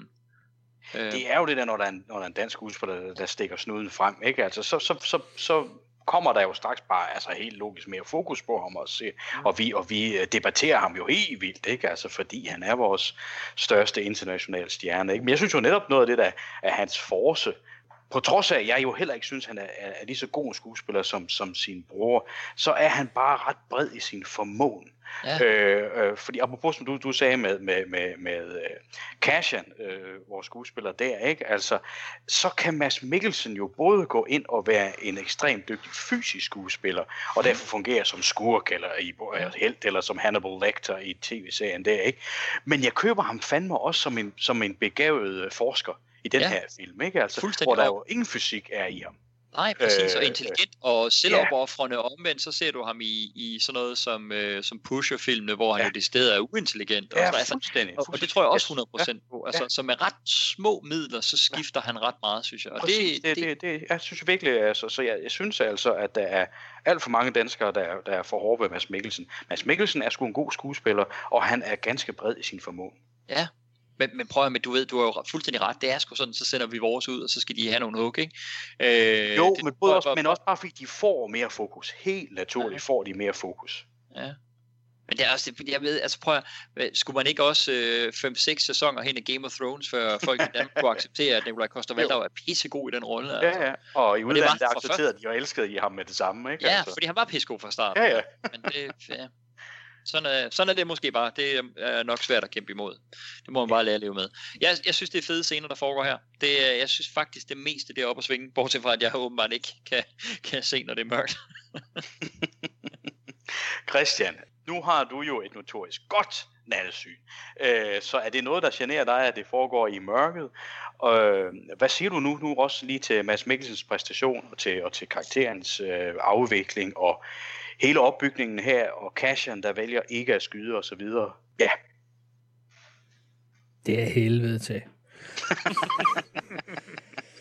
Nej, jeg ved ikke. Jamen altså, alle de her planeter, de har deres eget. Det her, det er klippestykker og virkelig kraftig regn og ingen sol. Ja, præcis. It's one note every fucking time. Jeg kan faktisk ret godt lide det. Jeg har altid synes det her, når vi skal se Imperiet, så er det, altså Dødsstjernen er spændende, og Star Destroyers er spændende og sådan noget. Men altså alle de små ting, altså de må have nogle små baser over det hele. Altså de kan jo ikke bare De kan jo ikke brede sig everywhere. Så jeg synes faktisk, det er meget fedt, at de har haft den her hemmelige installation, hvor de har forsket i brugen af Kyber Crystals, og så fået dem raffineret til brug i dødsstjernen. Så har de sådan en lille hemmelig base her, i stedet for at have det hele samlet et sted. Så har man haft noget i det ene sted, og så det her, og så er der ikke nogen, der kan komme og destruere det hele i et hug. Så det synes jeg faktisk er meget fedt, at vi får lov til at se den her, og så at der selvfølgelig altid er sådan en gudeplatform til at lande på. For mig er det så meget Star Wars. Det er også Cloud City, hvor Boba Fett han lander, da han skal samle hans Solo op og alt det her. Altså det er de der idolramper der fra koncerter. Så det synes jeg er rigtig fedt. I love it. Jeg ved ikke, om det ligger i Erso-familien. Altså, Galen burde jo vide, at selvom han kaster sig ind foran og siger, det var mig, at så er det lige med død. Men det gjorde Lyra jo også, så jeg ved ikke, om det er noget, der ligger til familien. Det er det måske. Jeg synes, det er ret fedt. Jeg tænker på intet tidspunkt, at Krennic, han ikke ved, det er Galen. Altså, han melder sig helt sikkert frivilligt, hvis jeg begynder at skyde nogle af hans medarbejdere.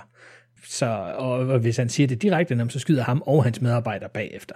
Vi er jo færdige. Og så har jeg det også sådan lidt, de bliver godt nok ikke sagt, men jeg tænker lidt, er Krennic stadigvæk sur over, at det ikke længere er ham, der har styringen over dødsstjernen, så nu slår han alle forskerne ihjel. Så er der i hvert fald ikke nogen, der kan have flere forskere. Jeg ved ikke, om han ligger... Det kan sagtens være hans motivation. Det kan sagtens. Han er jo evil bad guy her. Det er sjovt, fordi det du siger med Galen versus Lyra der, med Lyra, med hvordan de agerer. Fordi jeg kan faktisk godt forstå Galen her, at han løber frem. Der er et spinkelt håb, men dog et håb for, at de måske så vil slå ham ihjel og spare de uskyldige forskere. Fordi det må man jo tænke, altså det er jo også dumt af Ben Mendelsohn her, at slå dem ihjel, fordi Imperiet Krennic, de kan vel fandme godt bruge dem stadigvæk, ikke? Så det, jeg kan bedre følge, at han gør det end Lyra, det må jeg sige. Ja, så er der alt det her om Cassian, hvad han gør og hvad han ikke gør.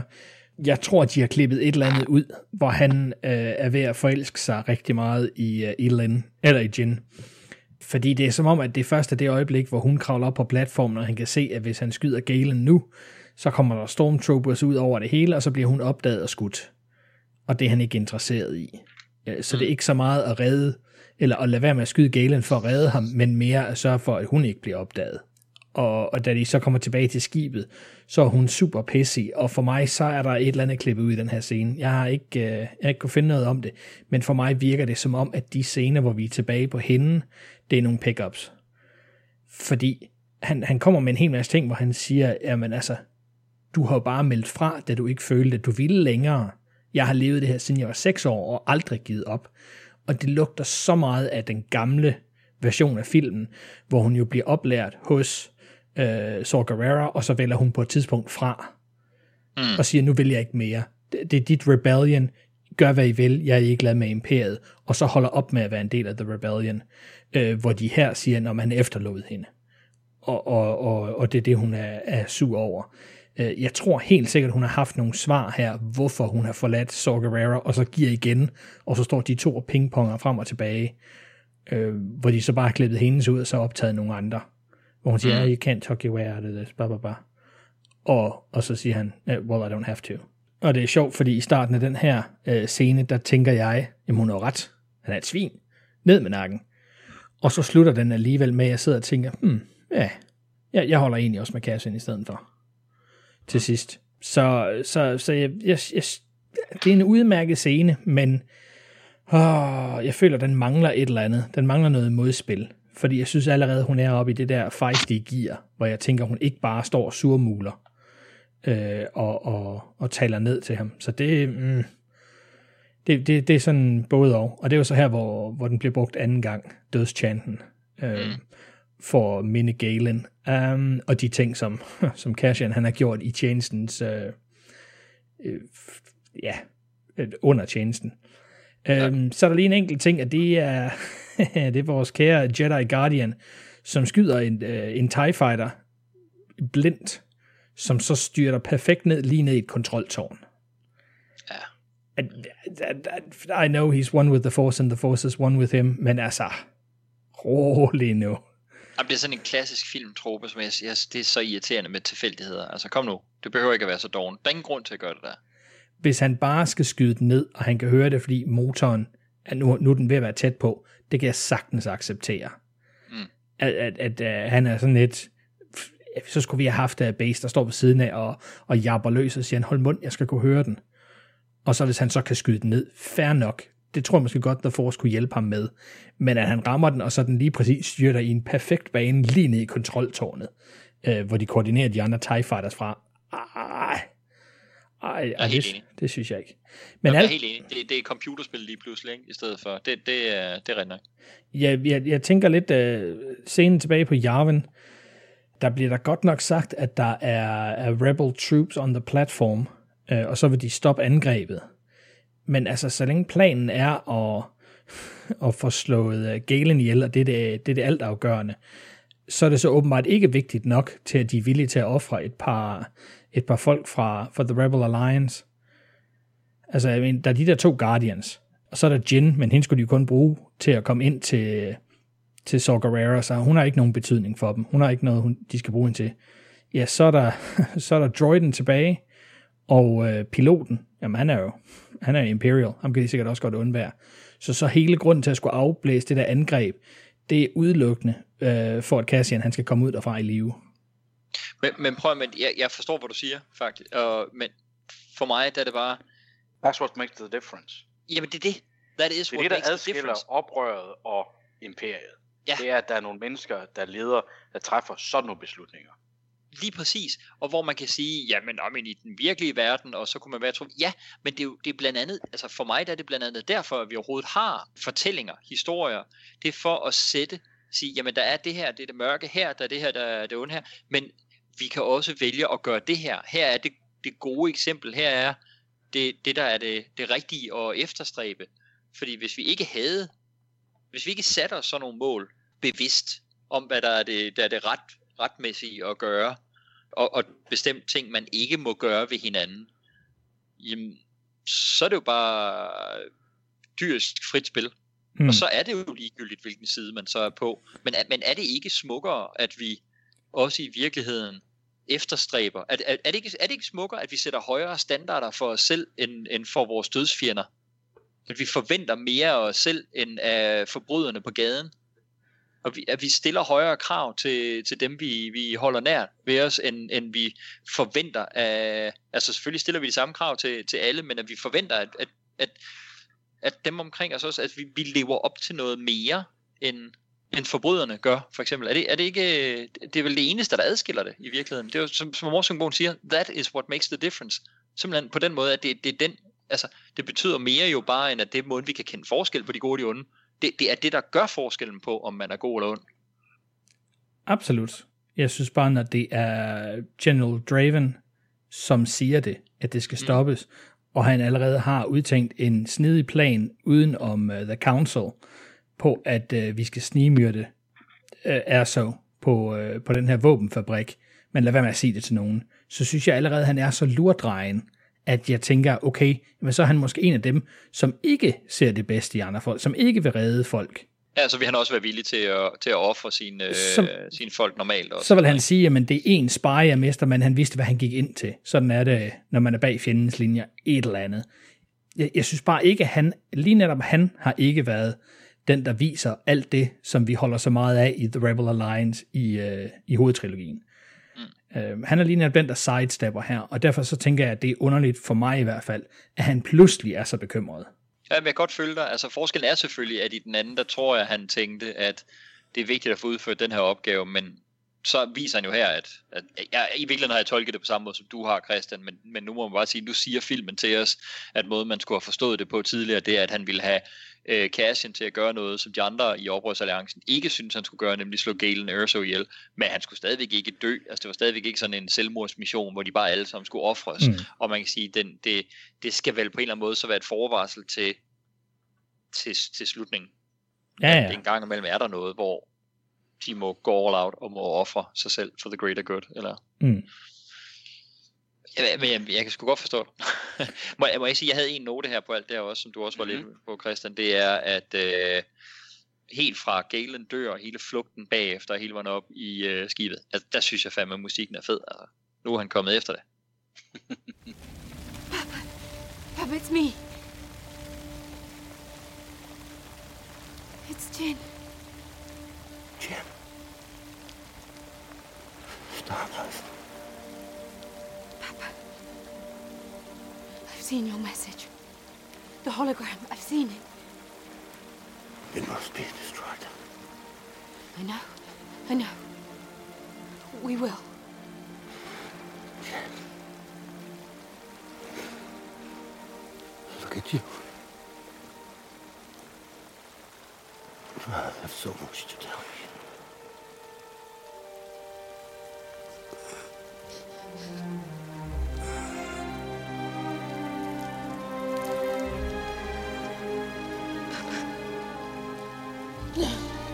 No. Papa, come on. Over there, take him down.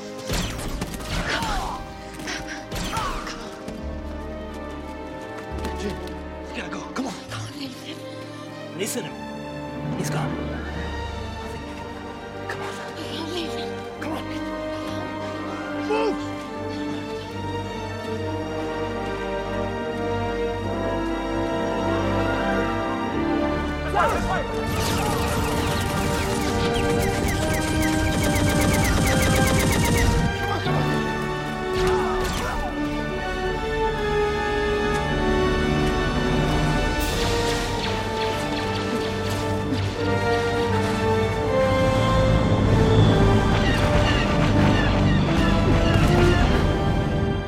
Well done. You're a rebel now. Nå, drenge, nu er det store spørgsmål, så ankommer vi faktisk til planet Niels her. Ja. Ja, gør vi. En kutteklædt mand informerer en revitaliseringsbadende Darth Vader, her spillet af Spencer Wilding, Daniel Naples og med stemme af James Earl Jones, at Krennic er ankommet. Vader, han laver en grand entrance. Krennic, han fortæller Vader, at han mener at fortjene et møde med kejseren, så han kan forklare om sit mægtige våben. Det ser Vader ingen grund til. Dødsstjernen skaber problemer og vil fortsat blive holdt hemmelig. Senatet er blevet informeret om, at Jedders ødelæggelse var en minekatastrofe.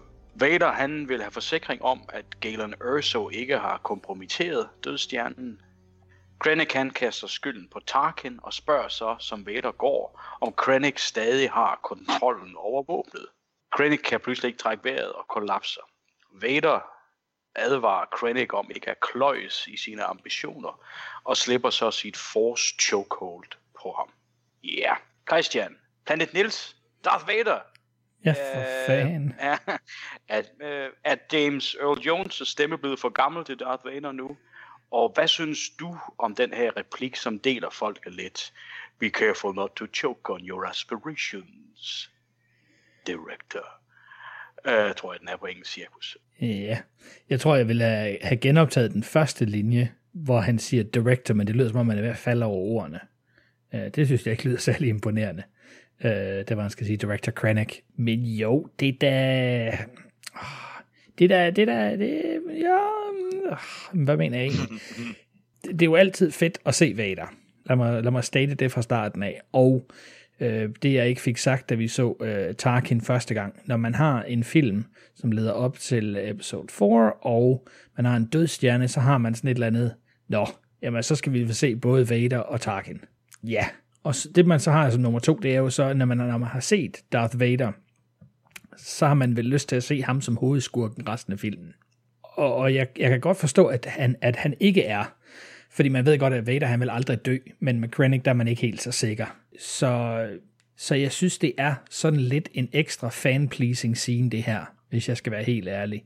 Jeg synes, det er super fedt, at vi skal se Planet Niels, eller Mustafar igen, og vi skal have lov til at høre The Imperial March igen, og at det er nogle af de gamle af Ralph McQuarries tegninger til Mustafar. Det var det her tempel, som han boede i jo, og skulle have været med i i en af filmene også, i den originale trilogi. Og der har længe været snak om, hvornår fanden skal de have bygget det her. Så jeg synes, det er fedt at få det med, men hvor er jeg træt af den her scene, fordi det er fan-pleasing for mig. Ja, så force-joker han ham. Det forventer vi. Han kommer med en joke. Det forventer vi. Han forsøger at appellere til, jeg ved ikke, til hans interesse, til hans... Han forsøger i hvert fald at overtale Vader til, at han skal banke i bordet og så give stationen til Krennic i stedet for Tarkin, men jeg synes godt nok, det er tåbeligt. Nej, det er ikke mig, det her. Jeg ved godt, det er Darth Vader, men jeg har virkelig ikke lyst til at se ham i den her film, fordi vi ikke skal bruge ham til mere end helt til allersidst. Nikolaj, Darth Vader her, inklusive de røde øjne, forresten skal vi lige huske også at pointere, som jo blev skiftet ud senere, er med her. Jeg mener at huske, at du ikke var så vild med den replik der i hvert fald til sidst, at det var lidt for jokey, men det kan være, at du har en anden holdning til den nu. Jeg kan sige, at jeg er helt vild med at se Darth Vader. Altså, for mig, altså Darth Vader er Star Wars, altså, og det, at han er med i en Star Wars film, det vil løfte enhver Star Wars film. Så længe han er lavet med rimelig respekt, og det synes jeg, han er her. Alting taget i betragtning. Jeg kan rigtig godt lide scenen. Jeg synes, det er fedt, at det spiller igen på det her, som vi ved, at imperiet, de højrangerende officerer og dem, der er over, som for eksempel Lord Vader, jamen de spiller hele tiden ud imod hinanden, og de spiller hinanden ud mod hinanden, og Krennic kommer løbende her nærmest mellem halene, mellem benene, men prøver alligevel at stikke brystet frem, ikke, og kommer ind og kræver først, at han skal snakke med kejseren, og ender så med at spørge, om han stadigvæk har kontrollen over dødstjernen og alt det her, ikke? Altså, og Vader trumfer ham bare, og holder ham bare nede, ikke? Altså, og til sidst, der gør han det også, bruger han også lidt force til det, ikke? Altså, jeg kan godt lide det. Måske er replikken lige on the nose, men ja, jeg kan ikke lade være med. I'm a Darth Vader fanboy. Ja, bum. Ja, tilbage på Planet Nils eller Mustafar. Ja, det er shit, igen de der, men det er jo bare konceptet i Star Wars, så vi har de der ekstremt generiske planeter, og det er så lava-planeten. Altså, ja. Ja, vi starter på en, kan man sige, den her film, som har lidt forskelligt, ikke? Altså, jo, præcis. Det virker som et rigtigt sted. Ja, lige præcis. Planet Island. Den har ikke... det Mustafar har aldrig rigtig gjort det for mig. Det er fint nok. Jeg er med på, at det er fedt at se Darth Vader. Det må jeg skulle sige. Jeg synes, det giver god mening. Det er jo selvfølgelig en af de ting, der gør, at hvis man går til den her film kold, og ikke kender i forvejen, så tænker man, hvem fanden er det, der lige pludselig dukker op der? Men så har man også både på Planet Nils, eller det har man så ikke, men på Yavin et eller andet, eller hvis man ikke ved, det er. Netop ikke både på Planet Nils. Så jeg ved ikke, det er sgu... Jeg synes, det giver god nok mening selvfølgelig, at han er her, og han er med. Men det har, som Christian også siger, det har jo selvfølgelig også lidt den effekt, at så ser man ham, og så tænker man, fedt, nu skal han være her resten af filmen. Og så savner jeg ham igen, når det er, han så forlader scenen. Jo, alt på måde. Ja. Ej, jeg kunne sgu godt have set ham have en større rolle i Rogue One her. Men så, det er jo ikke sidste gang, vi ser ham i den. Så må vi se, hvordan det er der til sidst. Jeg synes, det er fedt, han er der. Dine 2 andre spørgsmål der. Ja, jeg synes faktisk, James Earl Jones stemme er blevet for gammel. Han er stadigvæk i lives på det her tidspunkt her, så det var ikke en god idé. Jeg skal skrive ned, skulle man have brugt den anden, og nej, det skulle man ikke, når han var der. Når man stadig kunne få den rigtige stemme, det skulle man bruge ham. Men man kan godt høre, at det er en gammel mand, der læser replikkerne nu. Han bliver nødt til at få lov, så længe han selv mener, han kan. Ja, præcis. Men det og så ved vi jo godt, at når nu det her Star Wars halløj, det fortsætter. Det tror jeg, det gør. Nu tænker de lidt om efter Solo og så videre. Ja. Altså, jeg er sikker på, at der kommer mange flere Star Wars film, hvor Darth Vader dukker op. Ja. Og lad os sige, at James Earl Jones ikke er der længere. Så findes der et væld af skuespillere derude, der har lært at imitere den stemme til perfektion. Præcis. Så det er jeg ikke bange for. Nej, og det vil også være okay, at der er en anden, der gør det, når det er loyalt overfor. Sådan er det. Ja, og James Earl Jones vil altid være Darth Vaders stemme, ikke? Altså, og så er det fint, at man så, giver ham den hyldest, at man fortsætter med lyden af hans stemme til Darth Vader. Præcis. Men han lyder for gammel her. Det gør han bare. Det er sgu lidt ærgerligt. Desværre. præcis. Og nej, jeg har ikke fået det bedre med den joke. Og det er simpelthen fordi, den er on the nose. Det er ikke fordi, at Darth Vader i virkeligheden ikke kan være sarkastisk, når det er, han force-choker folk. Det har han sådan set gjort før, men den der, det er stadig en dårlig dag. Der har han ikke rigtig perfektioneret sine jokes endnu, synes jeg, den der med careful, you don't choke. Tilbage til skrivebordet. Ja, der må han skulle lige... Det er godt, der ikke var nogen andre til stede i lokalet, så han tester bare sit materiale. Ja, det er det, han gør. Det var kun en til stede, ikke? Altså. Det var en dårlig dag, det der. Så okay, den duede ikke ud med den joke, jeg finder på noget andet. Det synes jeg er fair nok. Ellers synes jeg sgu det er fedt. Så. Ja, det er godt. Bare lige, så jeg er sikker på, at jeg har forstået det. I synes, det er fint, at han er her, men at vi så ikke bruger ham til noget. Fordi det er min store anke. Jeg synes jo også, at Darth Vader er fed. Vi er blevet enige om, at han er den største skurk nogensinde på film i en anden podcast. Så det er der ingen tvivl om. Det er vi enige om. Nej. Men alle tiders største skurk i alle tiders potentielt største filmserie nogensinde bliver introduceret, og så ser vi ham ikke igen før til sidst. Altså, vi ser ham jo igen til sidst, men... Ja, jeg ser også før til sidst. Jeg tænker bare, når man har sådan en kapacitet i en skurk, så tænker man jo, det er ham, der skal beskytte The Emperor's interest, og så er det vel ham, der går ud og sørger for, at de der nævenyttige rebeller, de ikke gør mere. Nu har de foreløbig sprængt et raffinaderi i stykker, hvor de lavede Kyber Crystals, og nu er de efter nogle planer eller et eller andet, altså hvad fanden ender det med? Hvorfor er det ikke ham, der træder ind og siger, godt, du har fejlet 2 gange nu. Der var en mand, der flygtede, en pilot, der flygtede med nogle informationer, og nu er den her bygning også blevet sprængt i luften on your watch. Nu tager jeg vist over. Er det ikke det, man sidder bare og håber på? Jo, 100%. Det troede jeg virkelig også, jeg sagde, at jeg gav dig lige præcis ret i, at det øjeblik, han så træder ud, af billedet igen, jamen så kommer jeg til at savne ham herfra, fordi jeg synes, det er ret vildt at ikke så bruge ham herfra. Både fordi han er så fed, men også fordi det plotmæssigt, man tænker, netop også derfor min pointe med, hvis man kom udefra, og ikke vidste noget om det her, og så den her, og så, hvem fanden er det, der lige pludselig dukker op, og man tænker sådan, og der er mere i hierarkiet ovenover, så er der også en kejser, og hvad fanden er det, der foregår. Så derfor rent isoleret set for den her film, der er det sindssygt mærkeligt. Helt klart. Så kan man godt begynde at sidde med alt muligt sådan noget, så skal man tage hele Star Wars-universet og spin-off bøger og alt muligt med ind, og så sige, nå, men der foregår masser af ting, det kan være, der er noget vigtigt, at han skal tage sig ind nu, og så er der det her, men det er jo irrelevant. Der er den her film, vi kan forholde os til, og den historie, der er i gang her. Altså der vil det jo bare give mening, at selvfølgelig er det ham, der går ind og følger det til dørs. Det er klart. Selvfølgelig. Ja. For mig ligger der altså noget i det, Darth Vader han siger, både i den her og også i New Hope. Darth Vader er ikke fan af dødsstjernen. Og han gider ikke det ballade, der er omkring den. Jeg tror, det siger han så hvis i New Hope, det der med, at The Force, kraften, er stærkere end dødsstjernen. Mm. Så derfor så giver det lidt mening for mig, at han jo bare fortsat lader Krennic tage sig af det her. Og han gider ikke noget med den her åndssvage dødsstjerne at gøre, og han vasker sine hænder i forhold til det, indtil det bliver nødvendigt, at han absolut nødvendigt, at han bryder ind, eller griber ind. Det kan jeg sådan set godt følge. Det er klart, vi vil gerne se Darth Vader fra nu af, og så resten af filmen. Men der ligger også et eller andet i, at det skal være nogle andre karakterers film. Men vi er i en periode, hvor Darth Vader findes, så selvfølgelig skal vi se ham. Og så har han selvfølgelig scenerne til sidst, som linker direkte til næste film, hvor det giver mening, at han er der. For mig i hvert fald. Men det vil sige, der er det lige præcis, at hvis det er det, der er argumentet for det, og det kan du sagtens have en pointe i, Morsikbo, at så må jeg give Christian ret i forhold til, at så er den her scene, nu taler jeg så ikke om slutningen, og om det giver mening, at han dukker op der, men så er den her scene jo ret regulær, bare fanpleasing. Det tror jeg også, det er langt hen ad vejen. Jeg kan stadig godt lide det. Ja, det forstår jeg godt, fordi du sådan er så fed, så det er overtrum for fanpleasing. Det er helt med på, men det er også derfor, det vi taler om i starten, at fanpleasing, men en gang imellem, så pleaser det jo faktisk også fansene. Altså, det er, noget af det er der, og der er det fedt, fordi det giver mening, men der er jo ikke en regel for, om det er godt eller skidt. Det er kun en individuel mavefornemmelse. Og der er du, Morsikbo, og nok også jeg, jo så bare så tilgivende, fordi det er så fedt for os at se Darth Vader, at hurra, ja, Christian, så går vi med det.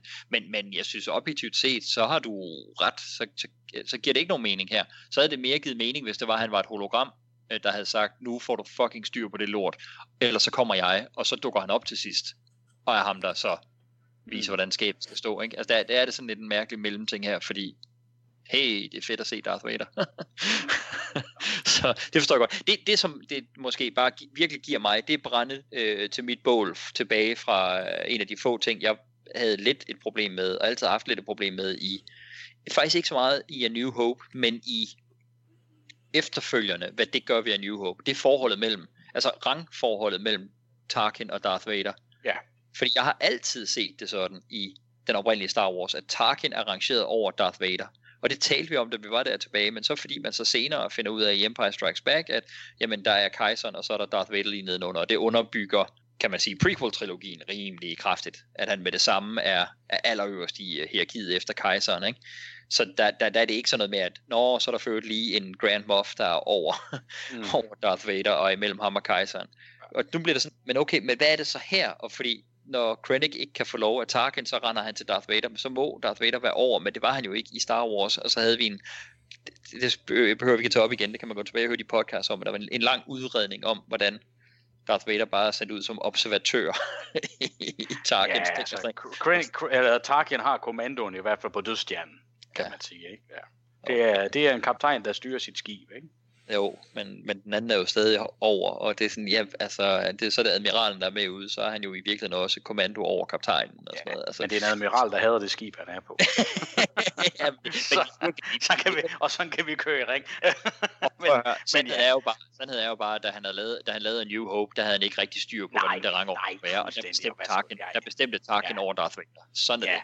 Og Tarkin vidste, han alligevel blev ryge efter den film. Det er nok så ja, okay. Nå, moving right along.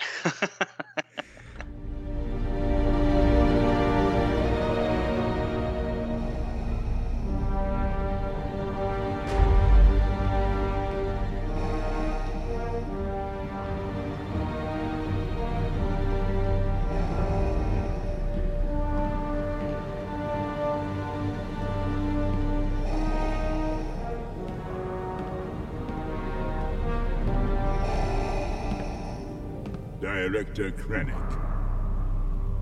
Lord Vader. You seem unsettled. No, just pressed for time. There's a great many things to attend to. My apologies.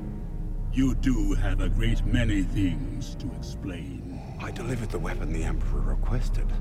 I deserve an audience to make certain that he understands its remarkable potential. Its power to create problems has certainly been confirmed. A city destroyed. An Imperial facility openly attacked. It was Governor Tarkin that suggested the test. You were not summoned here to grovel, Director Krennic. No, it's... There is no Death Star. The Senate has been informed that Jeddah was destroyed in a mining disaster. Yes, my lord. I expect you not to rest until you can assure the Emperor that Galen Erso has not compromised this weapon in any way. So I'm still in command? You'll speak to the Emperor about...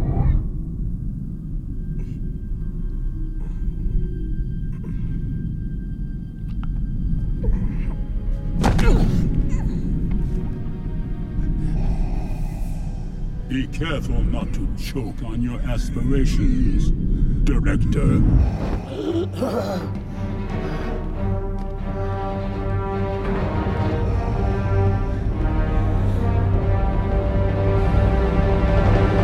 På Yavin 4 kan rådet ikke blive enige om at støtte Jens forslag om, at planerne til dødsstjernen skal hentes, og på trods af en bønfaldende tale fra Jen, må Mon Mothma til sidst beklagende afslå.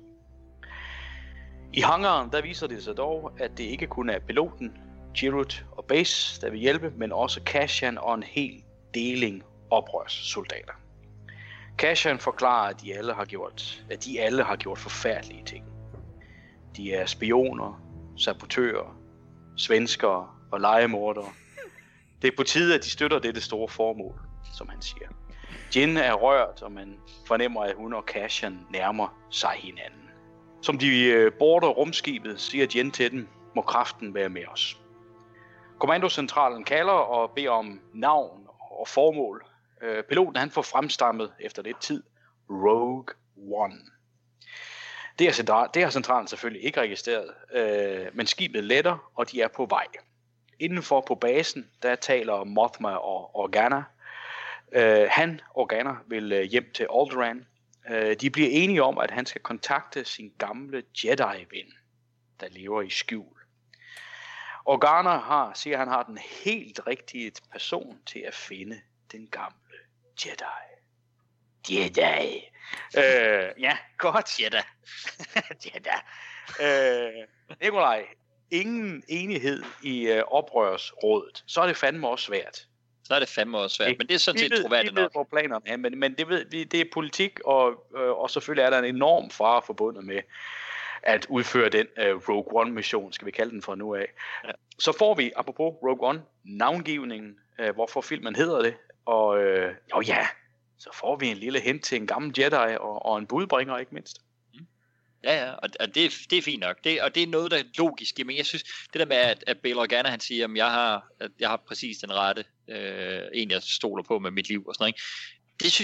Det synes jeg er fedt. Det giver mening, at karaktererne taler om det, som er en reference til noget, vi har set tidligere på det tidspunkt. Den er jeg helt med på. Så går hun ud og siger, hvor kraften var med os. Også lidt. Hun har på intet tidspunkt overhovedet det er slet ikke været et tema i den her film. Det er kun ham der eller Ninja Master, der har rendt rundt og talt om kraften. Det har overhovedet ikke været et issue for nogen af de andre. Det er jo sådan en ting, der kun er lagt ind, fordi jamen igen, det vil fans huske og synes, at det er sådan noget, karaktererne siger, når de er her. Men det er kun noget, vi ved, fordi vi har set de andre. Det synes jeg sgu ikke er så fedt.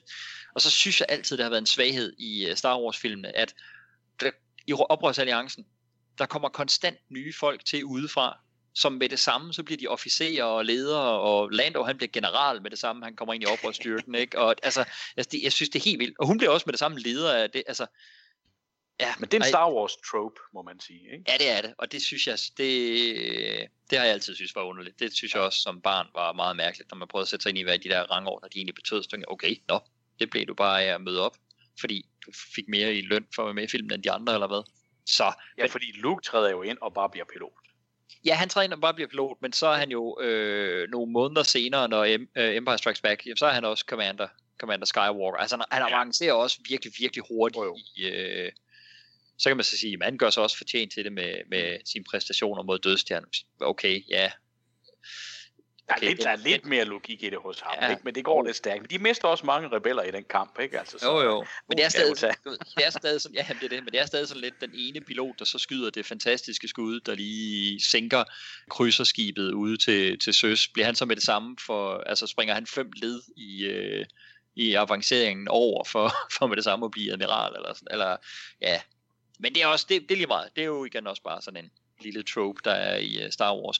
Jeg synes sgu, det er meget troværdigt, som du også er inde på, det med, at der er så lidt viskmasker, diplomati, de kan ikke blive enige om. Jeg oplever, at det er ikke på grund af et magtspil, at de kan blive enige, men simpelthen af frygt for konsekvenserne. At de fleste tør ikke løbe den risiko for at sætte den her mission i gang. Så det fungerer fint for mig. Jeg havde da håbet på, at der var en eller anden federe årsag til, at den hedder Rogue One, end det, fordi det er ham piloten, han lige finder på, når han bliver presset til at skulle finde på et call sign. Det lyder jo meget fedt med Rogue One, men ja. Sådan det er sgu okay, det her.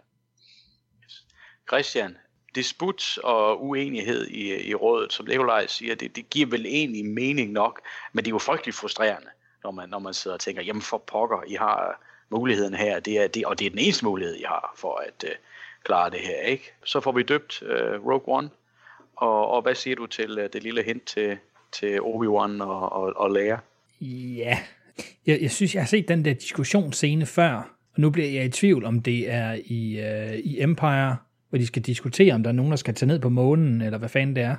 Der er også på et tidspunkt, hvor der er et eller andet Rebel Council, hvor de diskuterer... Return of the Jedi, Mon Mothma. Det er rigtigt, sorry.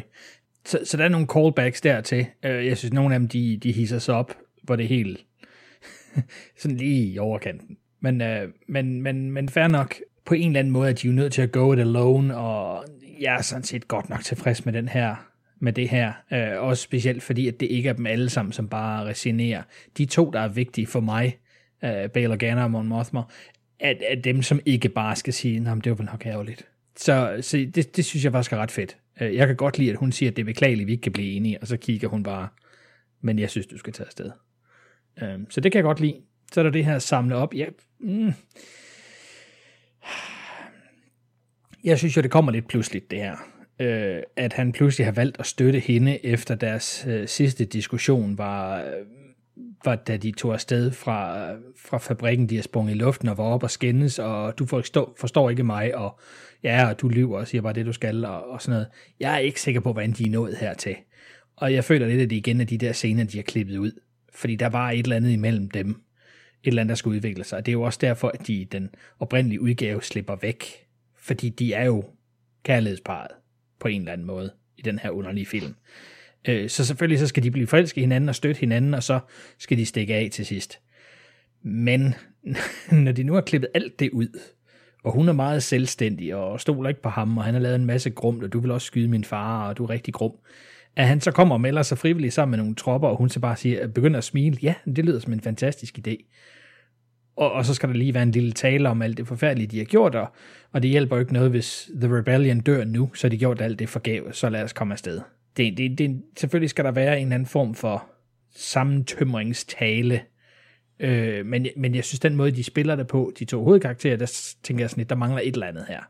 Der mangler simpelthen et eller andet, som gør, at de to er faldet for hinanden og accepterer hinandens hjælp på den her måde, til betragtning af, hvor vi efterlod dem. Jeg ved ikke, om det er hendes opildende tale til det store møde derinde. I don't know. Men igen, så får vi de sikre temaet, så der er nok nogen, der snart skal til at dø. Ja, så er der det her, der de letter. Og der ved jeg, der er klippet en replik ud. Fordi det er så underligt, som I også pointerer, at hun siger det der med omkring The Force. Fordi i den oprindelige udgave, der var det Serut, som alle er dybt stille. De siger ikke noget, og ser sådan virkelig næsten deprimeret ud over, at de nu skal i kamp, og de ved godt, at de klarer den højst sandsynligt ikke, og det ene og det andet. Så er det ham, der rejser sig op, og så siger, I'm one with the Force. Og så samler hun op på den, og så siger hun, May the Force be with us. Ja, det havde jo været rimelig enkelt at beholde det inde. Ja, må man sige. Men hun er jo så ikke helten, fordi det er ikke hende, der siger det. Jeg synes bare, at den måde, de klipper det på nu, er det så malplaceret. Fordi det kommer ud af ingenting. Hun ville stadig kunne være helten på den måde. Det er for fanden heller ikke Luke, der første gang siger, May the Force be with you. Der er en mentor, der skal lære dem det. Altså, det er jo bare det, der er foregået. Exactly. Det er så latterligt, det der. Så det er jo ikke Serut, der stjæler The Limelight. Han er jo en mentor i den her film. Så ja, det er jeg sgu ikke meget for. Til gengæld, ja, den der lille scene ude bagved, det kan jeg sgu godt lide. Jeg synes, det er ret fedt.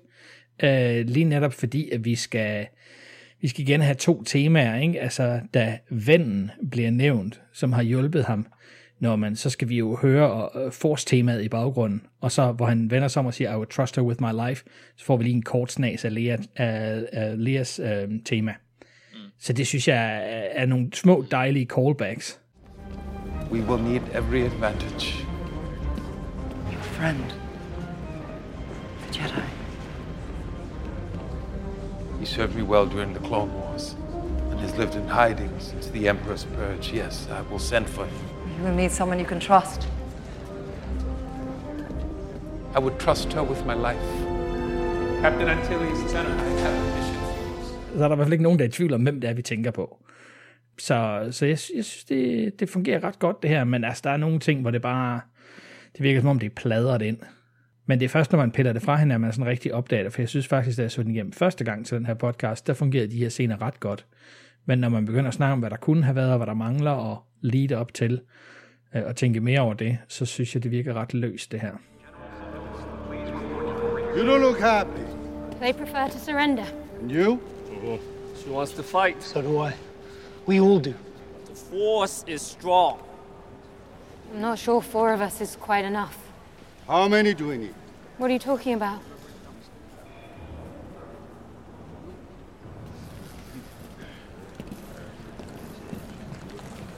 They were never gonna believe you.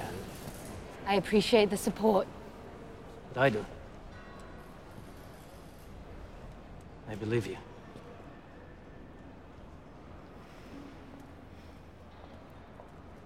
Would like to volunteer. Some of us, most of us, we've all done terrible things on behalf of the rebellion. Spies, saboteurs, assassins. Everything I did for the rebellion. And every time I walked away from something I wanted to forget, I told myself it was for a cause that I believed in. A cause that was worth it. Without that, we're lost. Everything we've done would have been for nothing. I couldn't face myself if I gave up now. None of us could.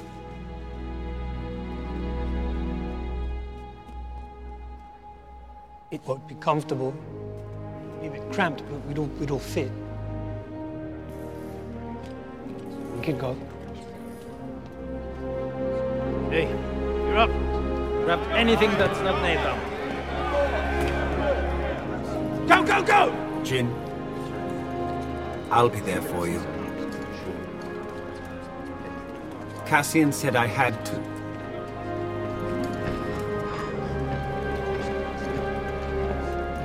I'm not used to people sticking around when things go bad. Welcome home. Rogue One kommer ud af Lightspeed ved Scarif Imperial Security Complex, som det hedder. Piloten fortæller, at hele planeten Scarif er omringet af et skjold, og der kun er én indgangsport. Skibet burde være udstyret med en adgangskode. Ved den store port, der er omringet af Star Destroyers, by the way, fortæller de, at de er en uanmeldt transport fra Edu. Det kan vel godt give mening i forhold til, at der selvfølgelig er sket alt den ballade, der er der. De bliver lukket ind. På vejen ned, der giver Jin oprørerne en ærlig og afdæmpet tale. Cassian, han deler dem ind i nogle forskellige grupper. Jin, K2 og Cassian selv vil entrere tårnet. Piloten fortæller Cassian, at tårnet indeholder imperiets filer over stort set alt. Den har en stor parabol på toppen, og den bruges til at sende informationer ud. Nok også at modtage, men i hvert fald sende dem ud. Ja, Christian, et planetdækkende skjold. Ja. That must take some power. Jin holder en, synes jeg, egentlig ret fin, ret ærlig, afdæmpet tale. Jeg ved ikke, man kalder det en brandtale, når der ikke er en masse passion i, og det ikke er Braveheart, der råber til tropperne osv. Men jeg kan faktisk meget godt lide, at man tager den her vinkel på det. Den er meget sådan ærlig tilgang til, at hvad de står over for, og hvad konsekvenserne kan være. Som også giver, at de alle sammen har den her enorme offervilje over for at lykkes med det her, eller fejle med det her, men i hvert fald at gøre det ultimative forsøg. Og så den her jungle-strandplanet, som den her så foregår på. Hvad siger du til det?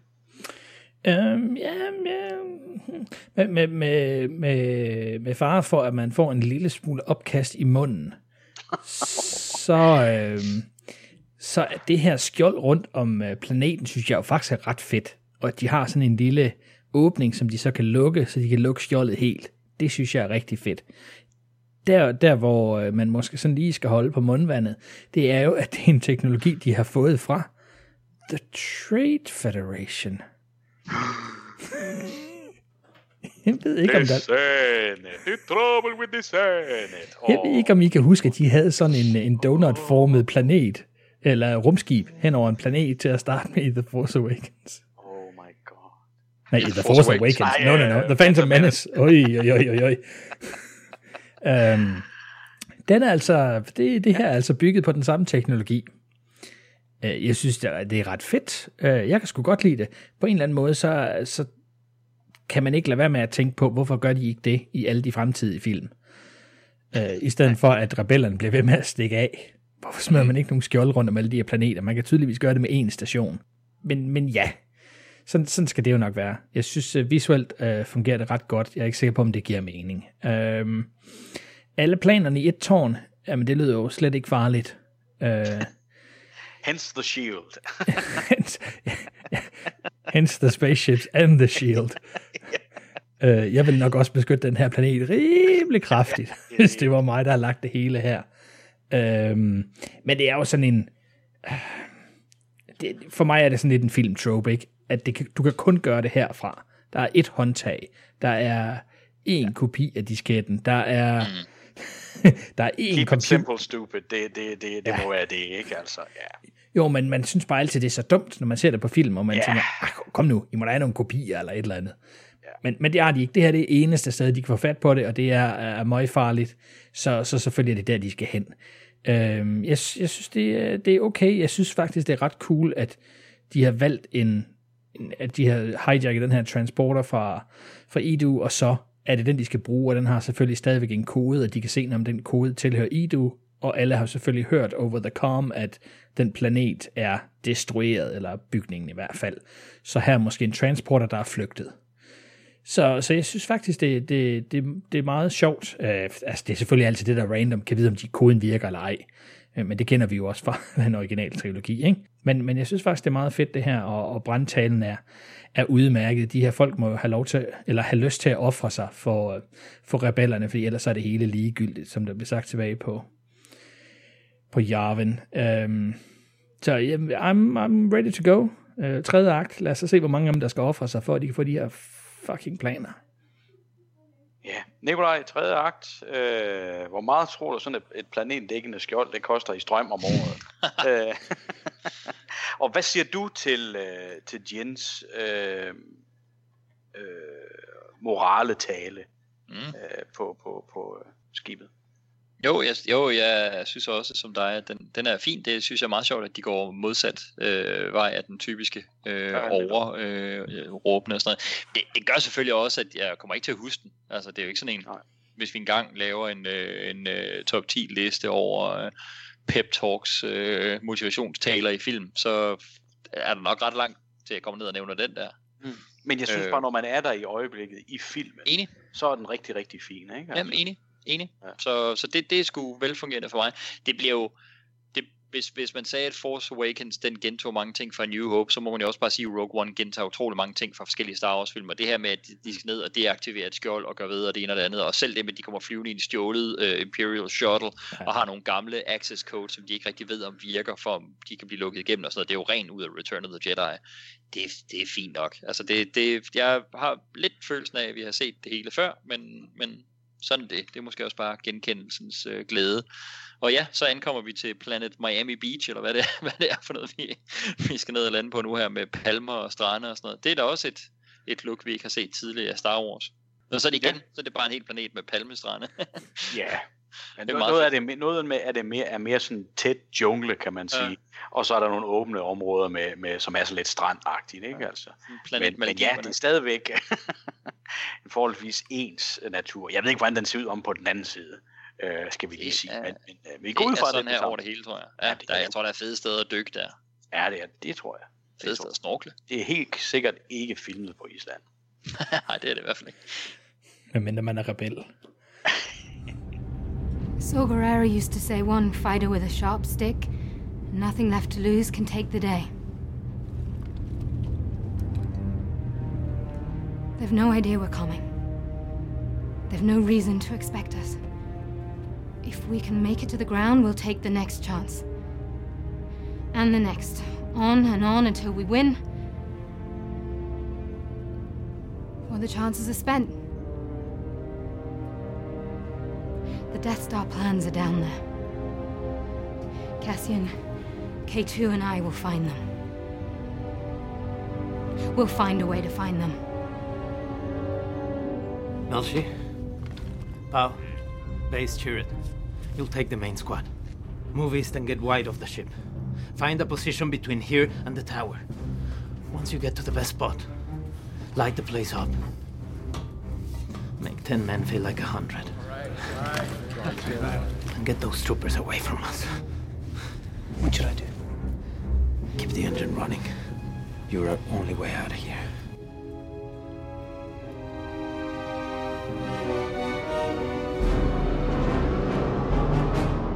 Som de lander, der bliver de besøgt af et inspektionsteam. Dem overmander de off-screen. Vi ser Krennic flyve igennem porten også. Piloten gænder oprørerne ud gennem en luge i bunden af skibet. Ja, nogle af rebellerne i hvert fald. Og de lægger an til angreb. Cassian har snuppet officerens uniform. Jyn, hun er nu den sorte ninja stormtrooper. Sammen med K2, der bliver de tre lukket ind i transporten, der fører hen til tårnet. Som den her transport kører mod tårnet, så løber oprørerne i samme retning gennem junglen, og Krennic lander op ved tårnet. Han kan jo flyve direkte dertil. Cassian siger, at de skal bruge et kort over stedet, og K2 skal hjælpe med det. Oprørerne placerer springladninger og rundt omkring, mens Chirrut og Baze overmander en stribe stormtroopers. I tårnets kommandocenter, der træder Krennic ind og beder dem finde alle transmissioner og beskeder, Galen Erso har sendt. K2, han har overmandet en droid af samme model som han selv, og hiver information ud af den. K2's oplysninger giver dem ikke gode chancer for succes, men nu kender de i hvert fald vejen hen til arkivet. Cassian giver oprørerne besked om at sætte angrebet i gang, hvilket de gør. Piloten og oprørerne i skibet jubler. Krennic gør alt andet, men råber i stedet til angreb, da han kan se eksplosionen i det fjerne. Jyn og de andre ser en stor flok stormtroopers, som ellers var i vejen for dem, løbe mod transporten for at se, hvad fanden der foregår derude. Da de stormtroopers træder ud, kommer de under kraftig beskydning af oprørerne, og kampen er i gang. Yes, lad os holde der. Nikolaj, ja, vi får jo igen et callback her. Nu tænker jeg i forhold til at overfalde det her inspektionsteam og overtage deres uniform og så videre. Jeg kan sgu meget godt lide det. Jeg synes, det er lidt mærkeligt, den her uniform, som Jyn får på, fordi at den har de der to køller, eller hvad fanden det er, så man tænker, de må jo kunne et eller andet det her, ikke altså? Aren't you a little short for a stormtrooper? I'm a ninja stormtrooper. Det bliver ikke brugt, altså. Og selvfølgelig skal vi have den klassiske med, at hun lige kører skærmen ned, så vi kan se, at det er hende, der er derinde, ikke altså? Shit, chok, undskyld, der var lige gravhund, der gik amok i baggrunden. Jesus Christ. Men ellers så er det vel en forholdsvis effektiv plan indtil videre på alle fronter, når vi ser fra rebellernes side.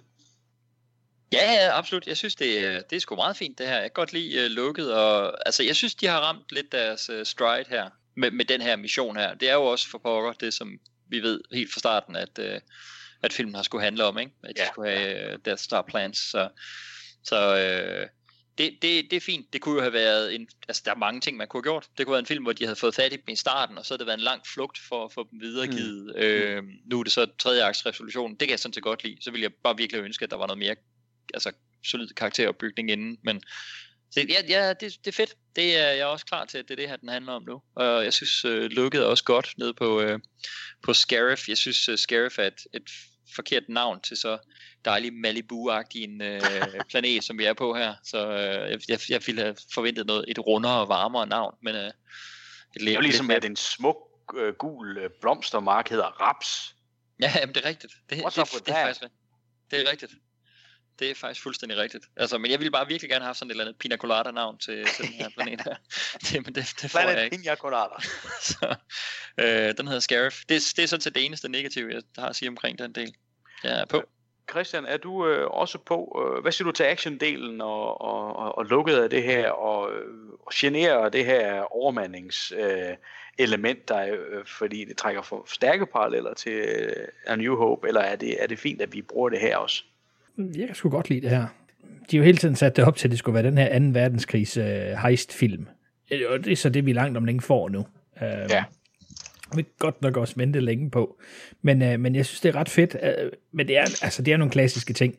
Kom ind, altså stjålen shuttle, stjåle koder, vi stjæler noget tøj, vi sniger os ind, vi skal finde ud af, hvor vi skal hen. Den her gang har de så heldigvis... nu når de ikke har R2-D2 med, så har de jo heldigvis en anden plan. Jeg synes faktisk, det er ret cool, at den her robot ikke bare har et stik, han smider ind i væggen, og så læser nogle oplysninger, men han er nødt til at bore det ud af hovedet på en anden robot. Holy shit. Det synes jeg sgu er ret spooky. Og så synes jeg, det er meget cool, der hvor de går ind igennem den der hal, at de går forbi en anden K2-unit, som tydeligvis stadigvæk er under imperiets kontrol, og den går sådan rigtig som en robot, næsten som en soldat. Og så kan man se den anden K2-unit, den som de er med, han går på gående sådan lidt mere laissez-faire, lidt mere afslappet, som en menneske ville gøre. Og det er jo bare sjovt, fordi den har fået sådan, selvom den bare er liberated og reprogrammed, så er den næsten blevet sådan helt menneskelig. Så det synes jeg faktisk er ret fedt. Jeg er ret vild med de her skud med Krennic inde i selve kontrolrummet. Det synes jeg er mega fedt. Vi har jo altid det her med, når vi skal se en by, for eksempel når vi ser Coruscant eller andet, så er der rumskib, der flyver forbi og sådan noget. Men den her gang, der ser vi basen fra oven, og så ser vi en shuttle, der kommer flyvende ned, og man tænker, det er whatever, hvilken som helst shuttle, der er TIE Fighters og shuttles over det hele. Og så lander den der shuttle helt nede ved kontroltårnet, og så åbner den, og så er der Krennic, der går ud, og så tænker man bare, what the fuck, vi fik rent faktisk lov til at se, da han ankom. Det synes jeg er fedt, og så også, at han står inde i kontrolrummet, og de står og snakker det ene og det andet, og der er ingen af dem, der forstår noget som helst. Jeg tror ikke, de regner med, at de skal angribes på noget tidspunkt. Nej, det kommer som en overraskelse, ikke? Så da der endelig sker noget, så er han nødt sådan, kom nu i gang, let's go. Det synes jeg er ret fedt. Jeg synes altså, jeg kan godt lide lukket på planeten. Selvfølgelig, når man er i øjenhøjde, så er der ikke andet end palmer over det hele. Palmer og sand. Men jeg synes faktisk, den måde, de har lavet planeten på, er ret fedt, hvor man kigger ud af kontrolrummets vinduer. Man kan se, at de har lavet sådan et hydroplant, der er nogle vandfald og forskellige ting. Så jeg synes, det virker mere som et organisk miljø, end bare en evindelig strand og nogle små archipelagos derude, hvor de der landingsplatforme er. Jeg synes faktisk, det virker som om, at de har skabt et miljø her, og det er måske lidt ærgerligt, at vi ikke får lov til at se mere af det. Men det er ret fedt, og specielt, at de kommer indenfor. Altså, det minder mig næsten om et indbrud på dødstjernen her. Den måde gangene er, og det der næsten sådan blank polerede overflader. Højglans plastik. Det er jo meget god mening, det bygger de samme. Ja. Samme firma, om man så må sige. Ja, men på en eller anden måde, så giver det sådan en varm genkendelsesfølelse af at se det her. Man er selvfølgelig ikke sikker på, hvordan de når hen, hvordan de kommer frem og alt det her. De får et kort, og selvom K2 han siger, der er 26% chance for, at de overlever. De finder nok ud af det. Det er nu, det bliver spændende. Det er nu, det bliver interessant. Hvordan fanden finder de det her og får fat på planerne? For vi ved jo, at de finder planerne. No doubt about it. Spørgsmålet er bare, hvordan fanden de kommer igennem alle de her obstacles nu. Ja, ganske enkelt.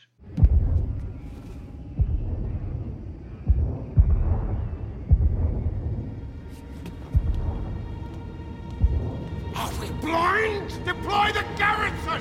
Move!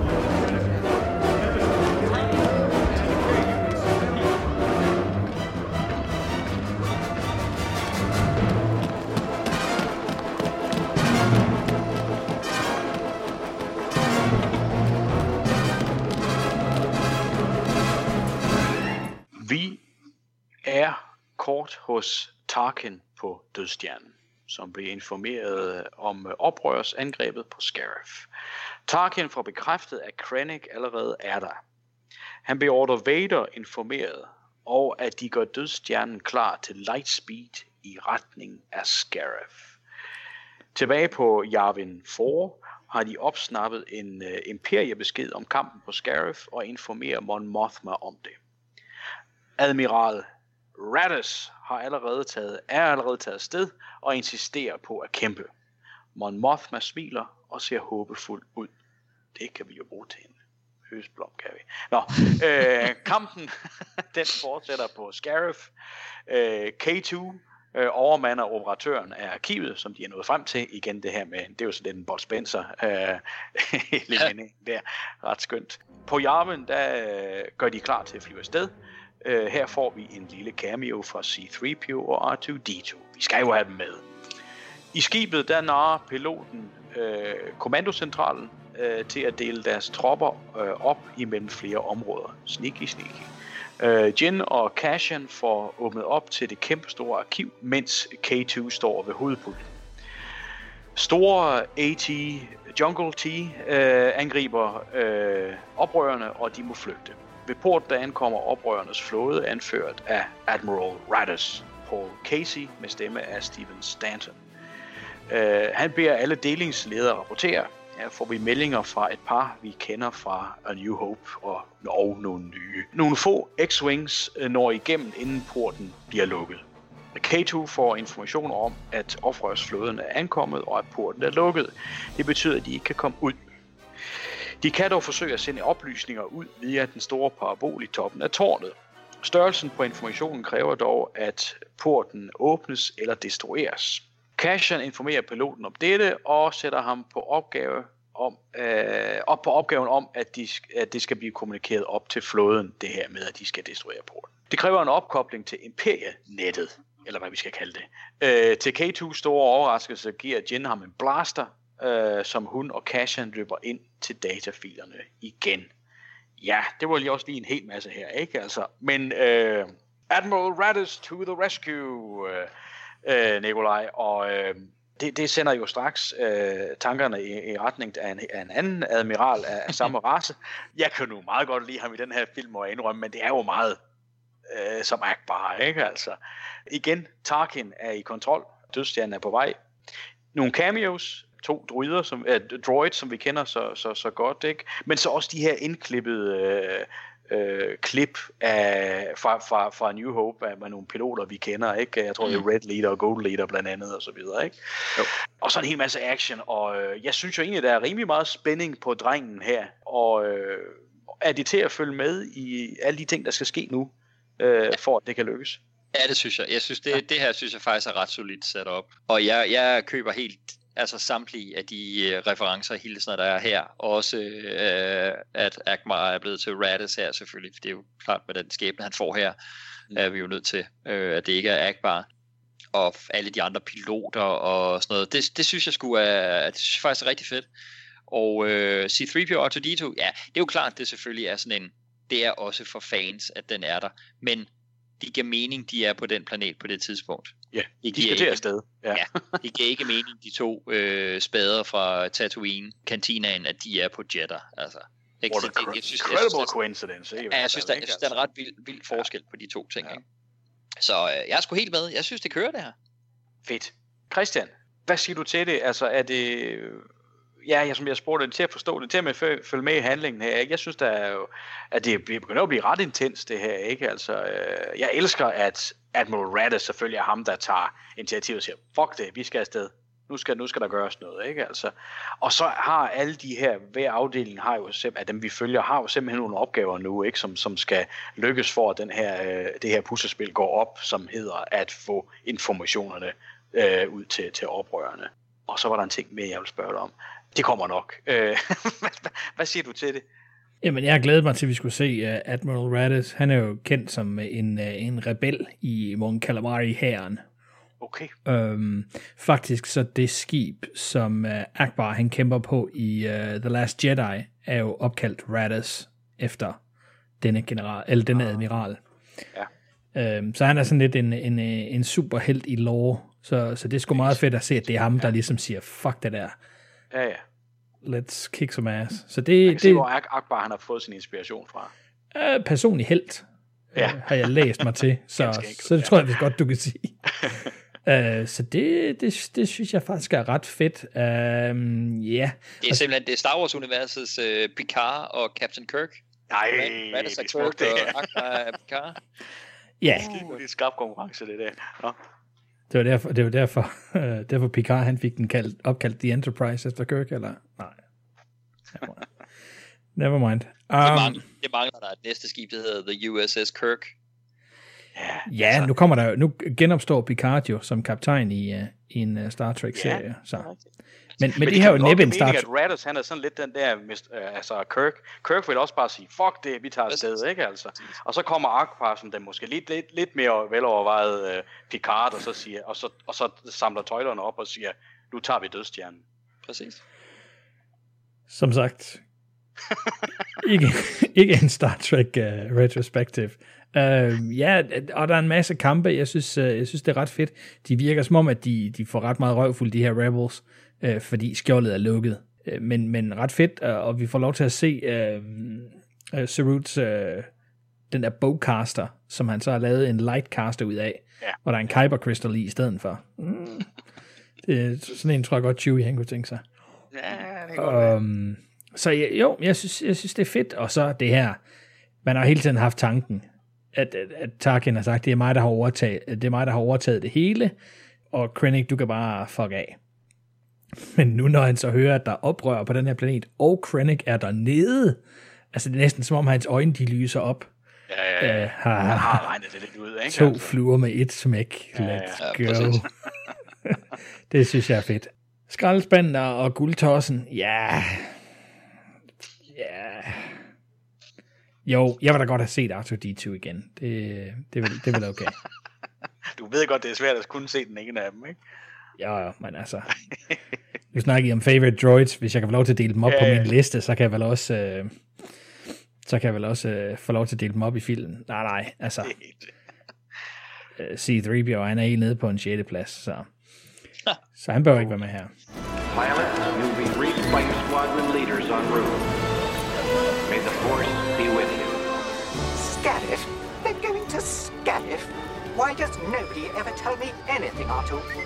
På stranden, der redder de løsslupne X-Wings oprørerne fra de monstrøse AT Beach T.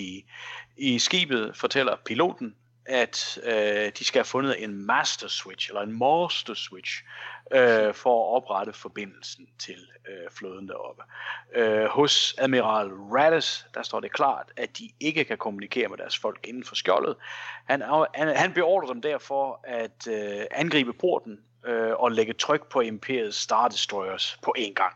Han er sådan virkelig en action-admiral. Han er sgu ret cool under pressure her.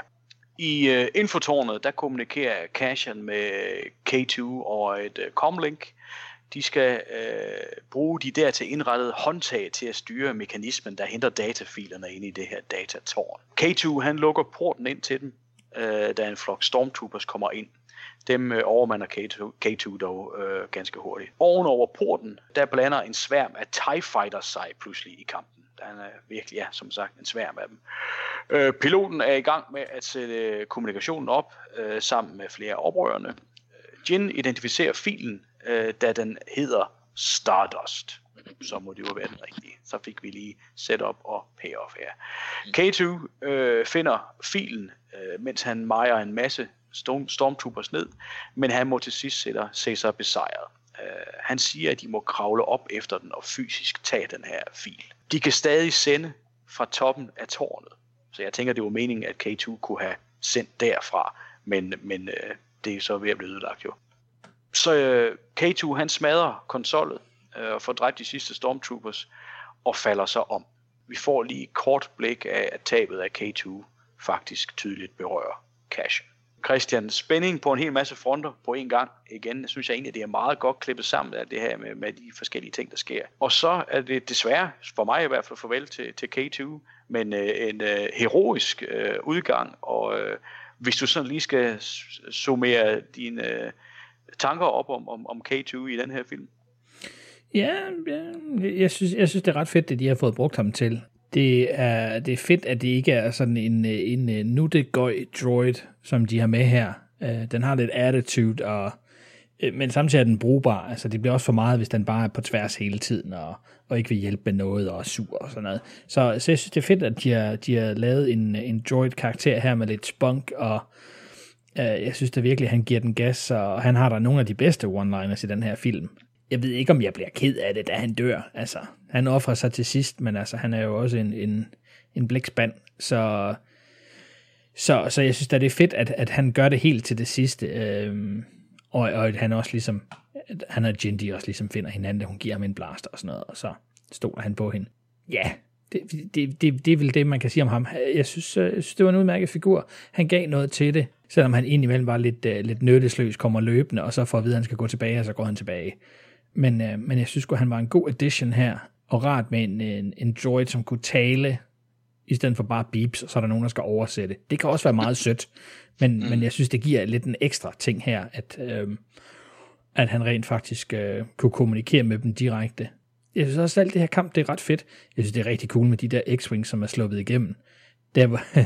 Da de skyder efter de der AT-AT nede på stranden, og han rammer, og han tænker, ja, nu dør den. Og det gør den så ikke.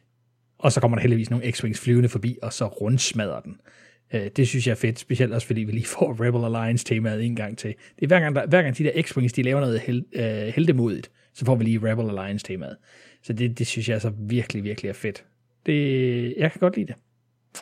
It's wonderful. Og så selvfølgelig, nej, hvad hedder filen? Og så kommer de i tanke om det. Selvfølgelig har han gemt det under et hemmeligt navn. Altså, er der ikke nogen andre, der har haft brug for de her filer i mellemtiden, så har sagt, hvad hedder den? du har vel kaldt den Dødsstjernen, for det er det, vi er blevet enige om, den hedder. Nej, men hedder filerne ikke en hel masse mærkelige ting, som ikke umiddelbart giver mening? Du lister sådan en masse ting op, som godt virker som kodeord også. Gør de ikke det? Jo, det er alle kodeordene for andre projekter. Ja. Men jeg tænker bare, er der ikke nogen, der har sagt et eller andet? Hvorfor hedder den Stardust? Så kan man jo stikke dem med sludder for en sladder. Ja, jeg mener bare, hvis han har kaldt den Stardust, for at det skulle være hemmeligt, og folk, der skal have adgang til filerne, alligevel er nødt til at have at vide, hvad den hedder, så er det vel ikke hemmeligt længere. Nej, men han har vel kaldt den Stardust, for at så vidste han, at så vil Jin kunne finde den. Ja, men det er måske den gode forklaring. Det er måske den rigtig gode. Ja. Jamen, så er det jo perfekt det hele. Okay. Nå, Nikolaj, Christian, han synes egentlig bare, at generalen tidligere, den oprørsgeneralen, egentlig bare skulle ofre sine mænd, og her bliver han ikke rørt af K2's endeligt. Sidder vi i virkeligheden og laver podcast med en Sith Lord? Ja, det tror jeg. Det er jeg er lidt bange. Det er super skægt. Jeg er lidt rørt af K2, hvis han rører. Jeg synes jo, det er trist, at han ryger ud her. Jeg synes, det er en fed karakter. Men man kan sige, når det nu er besluttet, selvfølgelig, hvad det endelige er for alle karaktererne her, så synes jeg sgu, det er meget fint, at han får sin egen, i stedet for at han bare røg med i den endelige eksplosion der. God karakter. Jeg har været glad for ham, vil jeg sige. Nævner de andre ting her af. Jeg synes, det generelt er også, som Christian også indbud, det er super fedt, virkelig velfungerende Stardust. Ja, altså jeg tænkte nu netop, at det var noget, han havde lavet for, at Jin, hun skulle kunne finde de her designtegninger. Men jeg vil sige, når han har bygget den her fejl ind, for at han skal sørge for, at oprørerne kan få fat i tegningerne, så de kan besejre, så imperiet ikke vinder det hele, så har han da godt nok lagt det ind med den lille arbejder bare, at ja, men kun hvis det er min datter, der finder dem. Altså, der er jo ingen andre, der har en chance for at udføre den her mission end Jin lige pludselig. Altså. Så skal de i hvert fald have bedre tid. Og kan kigge de her filer igennem og finde ud af, hvad er den rigtige, eller finde ud af det på en anden måde. I don't know, men ja, det er rigtigt, der er den der, ikke? Ja. Så det er der godt nok lige lagt ind der. Så Christian, så er jeg simpelthen så glad for, at du kalder dem AT-AT, fordi altså jeg er så gammel Star Wars fan, at det var for den gang, hvor de hed AT-ATs, men så var der nogle fans, der på et tidspunkt synes, at der stod AT-AT, og derfor er de begyndt at blive omtalt som AT-ATs, og det har senere distributionen og produktionsselskabet, og så virkelig også Lucasfilm, så taget til sig, at så er det nu det sådan, de siger. Så nu siger de AT-ATs. Så det ved jeg godt, at i toy-lore i Star Wars og sådan noget, så er det rigtigt nu at sige AT-ATs. Men det hedder altså oprindeligt AT-ATs. Det vil jeg bare sige. Så Christian, tak, fordi du siger det. Og du er også blevet så gammel nu, Nikolaj, at du fortæller den historie hver gang, vi har en AT-AT. Det kan du æde med. Det er også derfor, at jeg skyndte mig at kalde dem AT-Jungle Tea og AT-Beach Tea. Præcis. Jamen prøv at høre, det må en gammel morfar, han må fandme godt fortælle gammel morfar historier igen og igen. Sådan er det. Det er en del af det. Prøv at høre, man har ikke mange fordele ved at blive gammel, men at man glemmer sine egne jokes, og at man har lov til at fortælle de samme historier til familie kom sammen, det må for fanden være en af dem. Fordelene, ikke? Ja, jo, sådan er det. En af fordelene, ja. Man bliver snart så gammel, man kan finde røv, når den klør. Præcis. Yes, jeg glemte, hvad min pointe var. Nej. Okay. Hvilken film er det, vi snakker om? Ja. Drenge, jeg synes simpelthen også, vi er nødt til at snakke om Red Leader her. Det er jo arkiv-footage fra de originale Star Wars optagelser. Præcis. Som instruktøren, han var på besøg hos Lucasfilm, og så siger han, nå, hvad fanden er der i de der kasser? Nå, men det er de gamle negativruller. Nå, er film eller hvad? Nej, alt det vi har optaget, det ligger i de her kasser. Okay.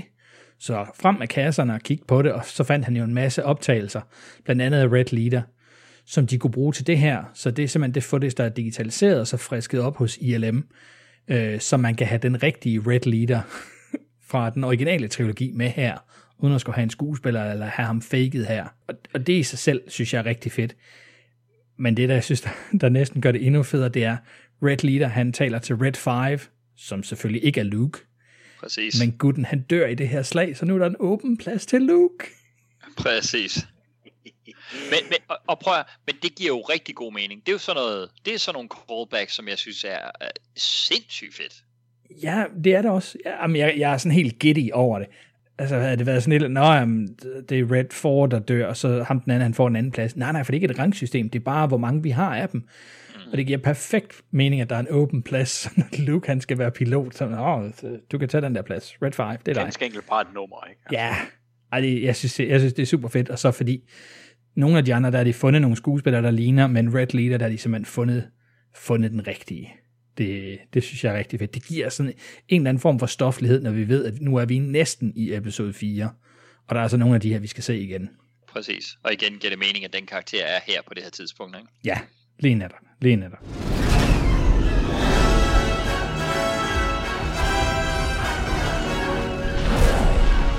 This is Admiral Radish of the Rebel Alliance. All squadron leaders report in. Admiral, this is Blue Leader standing by. This is Gold Leader standing by. This is Red Leader standing by. Sir, those are rebel ships. Get Admiral Gordon immediately. Director, the rebel fleet is amassing outside the shield.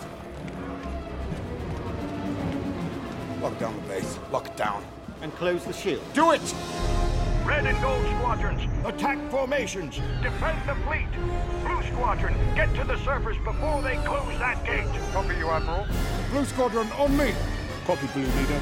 Copy, Blue Leader. We won't have long. I kommandotårnet, der får Krennic at vide, at der er nogen, som piller ved filerne. Krennic, han tager selv affære og går afsted sammen med 2 af sine specialtropper. Resten af dem sender han ned i kamp. Piloten lykkes med at få koblet skibet til. Nu mangler han kun The Master Switch. Jyn skyder ruden til filerne i tu, og de kravler ud og op. På stranden der begynder oprørerne at lide store tab, nu også forårsaget af Krennics Super Trooper. Jyn får fat på filen, som Krennic beskyder dem. Han træder igennem døren. Det er jo også lidt et callback, det her med, at de står og skyder den her dør. Cassian får ramt på Krennics 2 goons, men Krennic rammer Cassian, og Cassian ryger flere meter ned. Piloten videregiver, at de nu kun mangler The Master Switch, men den er på en konsol ude midt i det blasterfyldte område, selvfølgelig. Chirrut, han laver endnu et force-trick og går remsende ud til konsollen imellem blasterskud og får tændt The Master Switch. Piloten jubler og begynder at transmittere. Jyn må efterlade Cassian, der ligger nogle meter længere nede, og hun kravler opad. Krennic, han løber afsted. Jeg synes, det er rimelig tydeligt, at han løber i retning af en elevator eller sådan noget. Han skal i hvert fald efter hende, man vil ikke til at kravle op af det der. En eksplosion rammer Chirrut og kyler ham afsted. Base løber hen til ham. Chirrut fortæller, at han altid vil kunne findes som en del af kraften. Base gentager Chirruts remse, som Chirrut dør. Ja, Nikolaj, filen den er skaffet. Jyn, hun må fortsætte alene, og så lige sætte et par ord på Chirruts død og død. Ja. Jeg synes igen først og fremmest, at de er sgu ret gode til at holde tungen lige i munden med mange spor af action her, og stadig gøre det sådan nogenlunde forståeligt, hvad fanden de forskellige har gang i. Altså, jeg er ikke sikker på, at jeg sådan nogle af gangene har siddet og set den, kunne stoppe den, og så uden lige at have siddet og taget noter undervejs, ville kunne sige præcis, om de er på vej til præcis det her. Der er mange fronter, der er i gang på en gang, ikke? Ja. Jo. Så det kunne jeg nok ikke. Men i betragtning af, hvor mange fronter der er i gang, så det synes jeg skulle have godt gået. Så hatten af for det. Chirrut endeligt. Ja, det er også på nuværende tidspunkt så en karakter, jeg synes har gjort det fint nok, og samspillet mellem de to, Base og Chirrut, har været godt, så det fortjener også, at han først og så senere Base, altså at de får deres udgange her på den her måde. Det synes jeg skulle er udmærket. Det er jo ikke, altså jeg sidder jo ikke, det er ikke som der har en solo dør, vil jeg sige, hvis man skal være hård og holde... Spoiler! Ja, det har vi jo nødt til det endnu, hvis de afspiller podcastene nu i den rigtige række. Nå, så tror du ikke, at de har taget... så tror du ikke, de har taget særafsnittet med Force Awakens, så det er selvfølgelig rigtigt. Ja, det er jeg ked af. Så det er jo ikke så det er ikke ligesom da Obi-Wan Kenobi dør i A New Hope, eller... Spoiler, det er også den næste i serien. Nå for helvede. Der er ikke noget, der er gået forud, der på nogen måde har gjort ondt. Så jamen, så er det et af de mest, så er det jo ikke som da K2SO han dør. Altså, så gør det ikke. Jamen, det synes det er det jo næsten. Altså, jeg synes det har været fint. God karakter. Det har fungeret udmærket for mig. Det er ikke banebrydende, men det er sådan, det er okay. Det er solidt godt. Christian, Jen har filen. Det giver vel mening, at hun ikke kravler ned efter Cassian, men i stedet siger, at missionen er det vigtigste, og så kravler hun opad i retning af tårnets top. Og så selvfølgelig Chirrut, hans endeligt. Hvad siger du til det? Jamen, jeg synes også, hun vælger rigtigt. Selvfølgelig så er det the greater good her igen.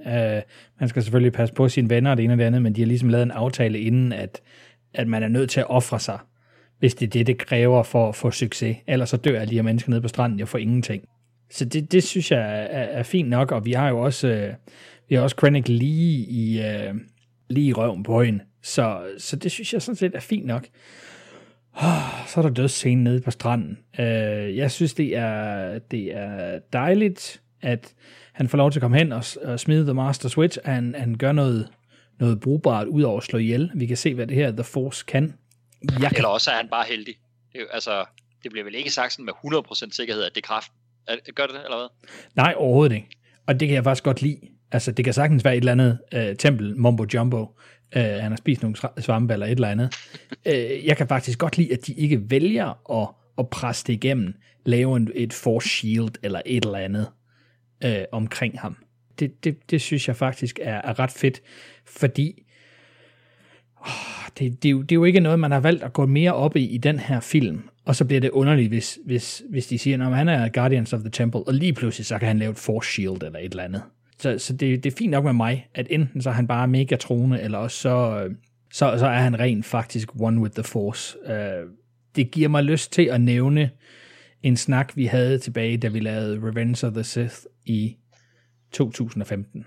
Jeg ved ikke, om I kan huske, til allersidst, der snakkede vi om, at der manglede en scene med Qui-Gon Jinn. Ja. Godt. Den scene var jo Qui-Gon Jinn, som fortæller Yoda, at han har lært hemmelighederne om, hvordan man bliver et Force Ghost efter døden fra en Shaman of the Wills. Og i Yoda, og et andet klip, som heller ikke kom med, hvor Yoda senere siger, at han har lært immortality, and it was held by the ancient order of the Wills. Så han ved, hvordan man lever for evigt som Force Ghost. Det er jo en meget sjov ting, hvis det, lad os sige, det er Chirrut, der har givet det videre. Men vi bruger det jo ikke.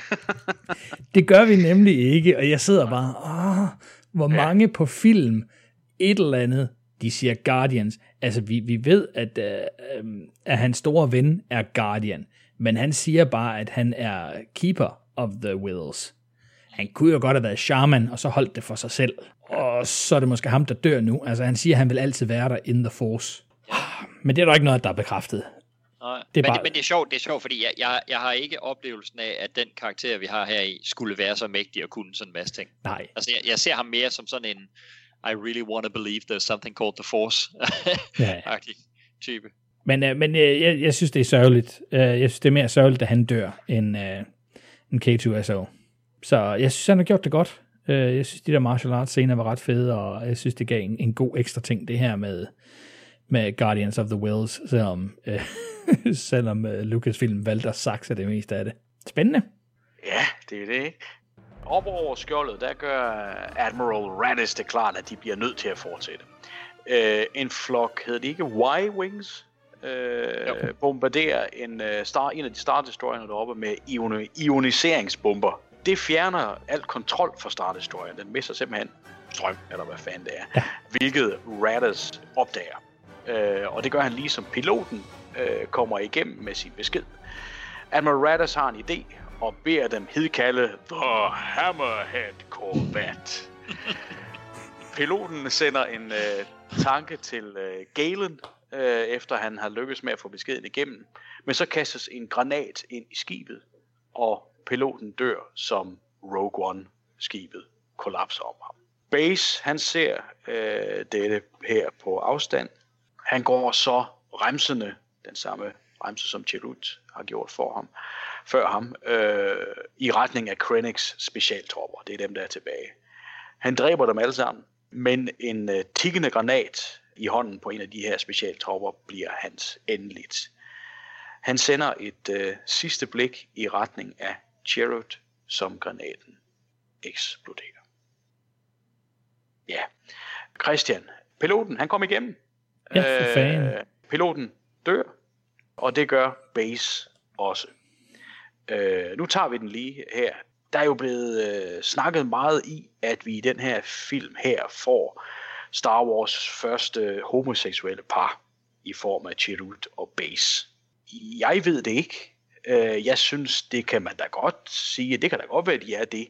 For mig kan de også godt bare være nære venner, kolleger, sjælevenner. De har jo helt sikkert en forbindelse og har fulgt hinanden i tykt og tyndt igennem mange, mange år, ikke? Og de opfører sig på nogle måder som en gammel ægtepar. Så det kan da godt være. Nogle gange synes jeg også, der er en tendens til, at man leder efter de her ting, når det ikke bliver sagt åbenlyst, ikke? Men det er da fint, hvis det er det er. Om ikke andet er det da i hvert fald 2 karakterer med et nært bånd. Og jeg synes, det er smukt, at Base kigger hen på Chirrut, som han selv dør.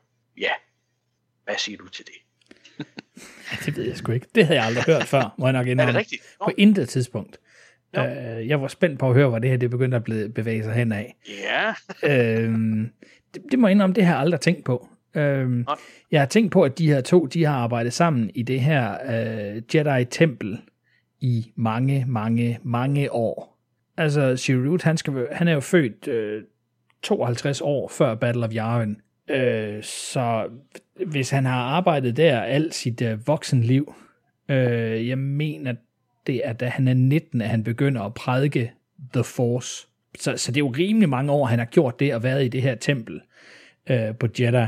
Og hvis man så han har været vagt der lige så længe, og de 2, de har gået op og ned af hinanden og skulle gå og snakke hele tiden. Ja, så tror jeg da også, man opbygger en eller anden form for venskab. Jeg kan da godt forstå, at han er trykket af det, at vennen dør, og så måske gå ud sådan ligesom at ofre sig selv til sidst, og tager lige nogle af de her Death Troopers med sig. Men jeg må indrømme, jeg har ikke set andet end det imellem dem. Udover 2 venner, der bare har arbejdet sammen i alt for mange år. Så nej, det havde jeg sgu ikke lige regnet med, at jeg skulle svare på. Må jeg nok indrømme. Jamen, sådan er det. Man kan aldrig vide, hvad I kommer ud i her på Filmpodcast. Nej. Jeg vil gerne snakke om det andet til gengæld. Det må du også. Piloten, Bodhi. Da jeg så den første gang, og her har jeg jo nok været en lille smule naiv, og det kan godt være, at Nikolaj begynder at grine nu. Jeg tænkte, det er ham, der klarer den. Han har været igennem så mange ting, og overlevet det ene og det andet. Det er ham, der har haft det store turn. Han er gået fra ond til god, og han er ude for alle de her ting, men det lykkes alligevel. Han er lige ved at blive skudt og får hævet kablet ind, og han får sendt beskeden og alt det her. Så tænker jeg, hold da kæft, det er måske ham, der klarer den. Og så kommer granaten, og så dør han. Bum. Ja. Det så jeg ikke komme, da jeg så den i biografen første gang. I had no clue. Og det må jeg indrømme, det er jo en af de karakterer, hvor jeg virkelig havde håbet på, at det gik alligevel til sidst.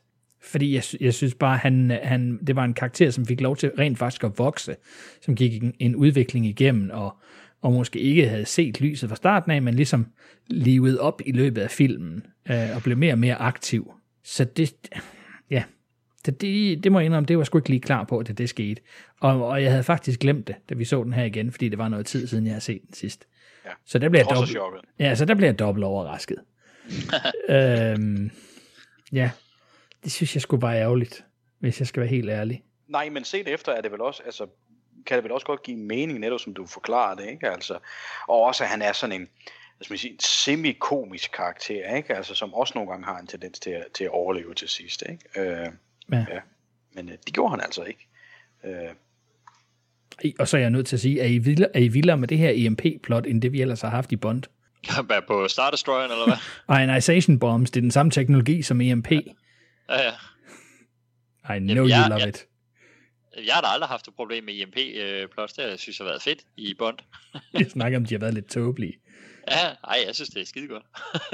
Jo, det er altså også lidt sådan, okay, når det kan de her, hvorfor fanden har de så i alle de andre Star Wars film, vi har set, hvor de har haft problemer med de her Star Destroyers, så ikke bare smidt nogle iron bombs ud på dem der? Exactly. Så, nej, altså, grundlæggende er jeg ikke vild med, at de kan tage en Star Destroyer ud på den måde, som de kan her i. Nej, det kommer lidt ud af ingenting, når man har set resten af trilogien. Ja, det gør det. Jeg vil sige i forhold til hvad I ellers lige har talt om der, for det vil jeg da gerne sige noget om. når piloten dør, det kom så, vil jeg så sige, i modsætning til Christian, så overhovedet ikke bag på mig.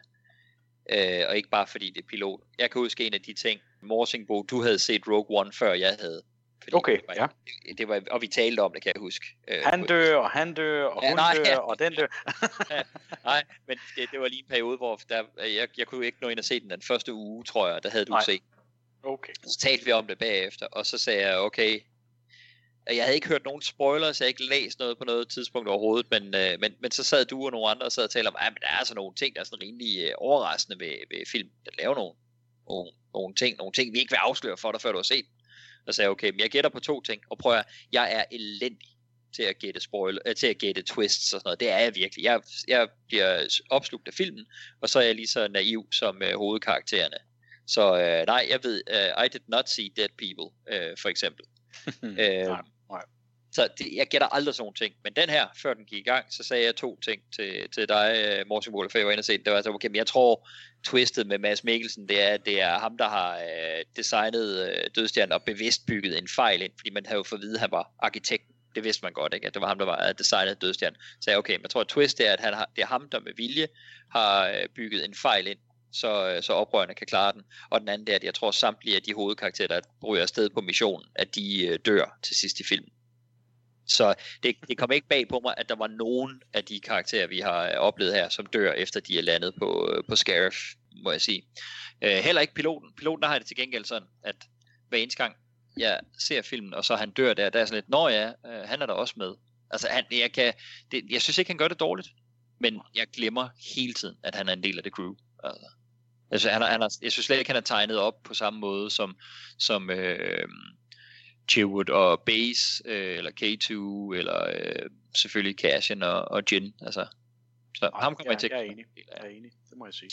Af crewet. Så der må jeg sige, der er det mere sådan et, nå ja, han er der også mere end at jeg fælder en tårer, når han ryger. Og ikke fordi han gør det dårligt.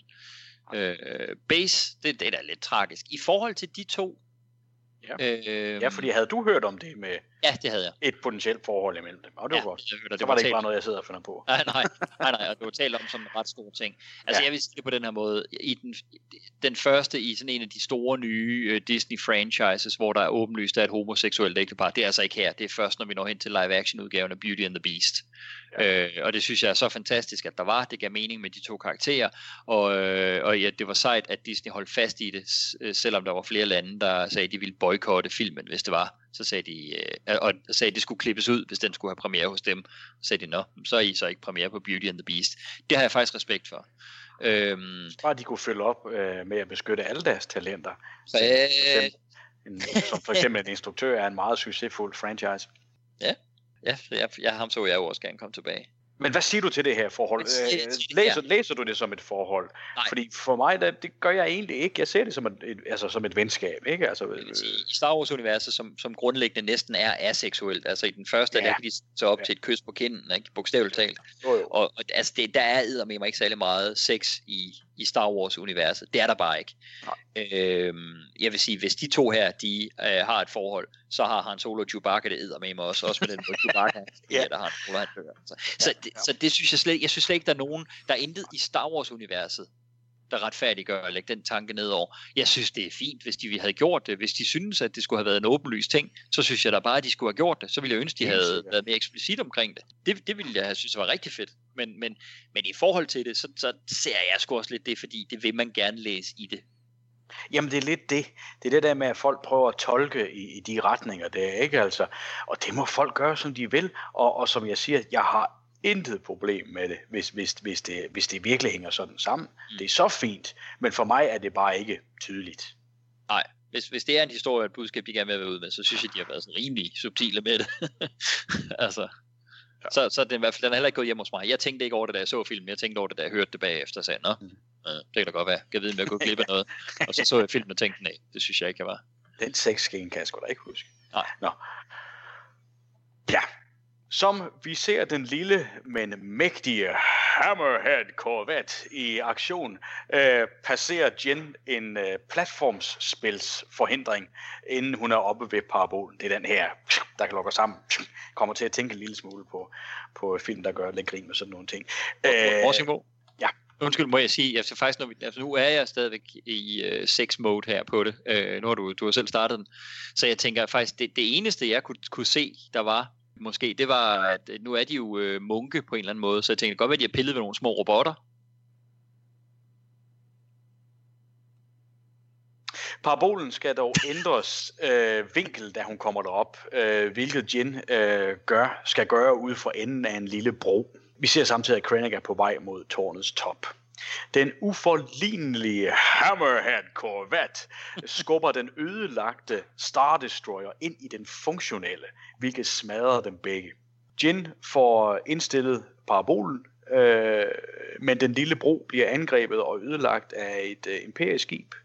Jin klamrer sig til broen, der er ved at falde fra hinanden. Hun får kæmpet sig op og nærmer sig transmissionskonsollen, men indtræder Krennic selvfølgelig. Hun fortæller ham, hvem hun er, og at han har tabt. Den giver Krennic ikke meget for og skal lige til at skyde Jin, da Cassian dukker op og i stedet skyder Krennic. De to Star Destroyers smadrer ned igennem porten, og skjoldet forsvinder. Ligesom Jin begynder at sende filerne afsted, som Admiral Raddus modtager med glæde. Jin vil til at gøre det af med Krennic, men Cassian trækker hende væk. Jin føler sig overbevist om, at filerne er nået frem. Ja, Nikolaj. Sidste omgang spænding med filerne, så kan vi vist heller ikke lægge flere lag på, hvordan vi får dem derop. Krennic bliver besejret, og så selvfølgelig The Hammerhead Corvette. Ja, jeg kunne huske, folk gik amok i biografen over den der Hammerhead Corvette. Det alle synes åbenbart, det er mega sejt. Jeg ved sgu ikke. Jeg synes, den er mega sej. Det vil jeg nødt til at sige. Nå, var det fedt. Jeg ved ikke, hvad det er. Det var den her lille seje fyr, der bare kommer til. Skal jeg flytte den der? Det kan jeg godt. Så kører du bare. Jeg tror måske, det var fordi, jeg er heller ikke sådan generelt ikke sådan hardware freak. Så det er også, altså, når folk går mok over biler i en bilfilm og sådan noget, jeg er sgu ikke sådan, jamen, det ved I don't know. Det er ikke fordi, det gør det helt store for mig. Aston Martin og DeLorean, ikke? Ja. Hvad siger du? Aston Martin og DeLoreans. Ja, og 1000-årsfalken og sådan, der er der selvfølgelig. Jo, men nu tager vi biler, ikke? Men det er jo mere sådan nostalgien så omkring, hvad de historiemæssigt indebærer, de ting mere end det, fordi jeg synes, altså, jeg går måske bare ikke så meget op i det, faktisk. Så det er fint. Igen kan jeg bare undre mig over, når de så nemt med de her midler, de har, så nemt kan tage et par Star Destroyers ud. Så synes jeg fandme det mærkeligt, de ikke har gjort det i de andre film. Altså. De må have brugt de sidste EMP-bomber, eller sådan noget. Altså, jeg ved det ikke helt. Ja, det er bare... Ja, det er sgu lidt underligt. Men jo, den er da fed nok. Ja, Krennic, jeg ved ikke, igen som hovedskurken havde jeg set sådan lidt mere episk slut eller showdown for ham. Eller at det var Darth Vader, der var kommet og havde dræbt ham, som mange af de der Imperial Officers jo bliver slået ihjel på den måde. Så der var sådan lidt eller andet, hvor okay, så er det ham og de to unge op på det der tårn der. Han får jo så lige et lille moment lige om lidt, ikke? Jo, det er selvfølgelig rigtigt. Men jeg synes, sådan, som jeg synes er ret fint. Ja, selvkampen, altså, det ved jeg ikke så lidt. Det er lidt antiklimatisk i forhold til, hvad egentlig er. Altså, det er ikke så stort, eller? Nej, altså det er jo ikke en Star Wars film, hvor man kan sige, at de hver trækker deres lightsaber, og så har vi en duel, ikke, som de ville have været i visse andre film i serien, ikke? Men det er jo så to karakterer, der ikke har de evner. Nej, men det betyder jo ikke, at man ikke godt kan gøre noget, der er helt velfungerende på det. Så, men det er okay, altså. Og så, Cassian, du er lidt vathelten her, så har han været out of action, så kommer han kravlende op og skyder ham i ryggen her til sidst. Det ved ikke, altså jeg bliver stadig ikke solgt på Diego Luna som actionhelt heller, det må jeg skulle sige. Men det er fint nok, og så Star Destroyer der crasher ned, og havde du taget det med den åbner skjoldet? Ja. At Star Destroyer der crasher ned og åbner skjoldet, så bliver sådan lidt okay. Ja, okay. Jamen, så det kan man godt med de der skjolde der. Der kan man bare gå ned og smadre den der ring, der er en port, og så smadre hele skjoldet, eller hvad. Men det er for det hænger sammen på en eller anden måde. Det er jo som om det er en nemmere måde at gøre det på, end det der med at snige spioner ind, og skulle stjæle koder, og skulle alt muligt, både på Endor og så her. Kunne man så ikke bare være dumpet nogle bomber derpå? Eller, jeg ved ikke. Jo, altså man kan sige, altså kraften af, at der kommer 2 Star Destroyers, simpelthen falder ned i det. Det må der jo være en uhyggelig magt i, ikke?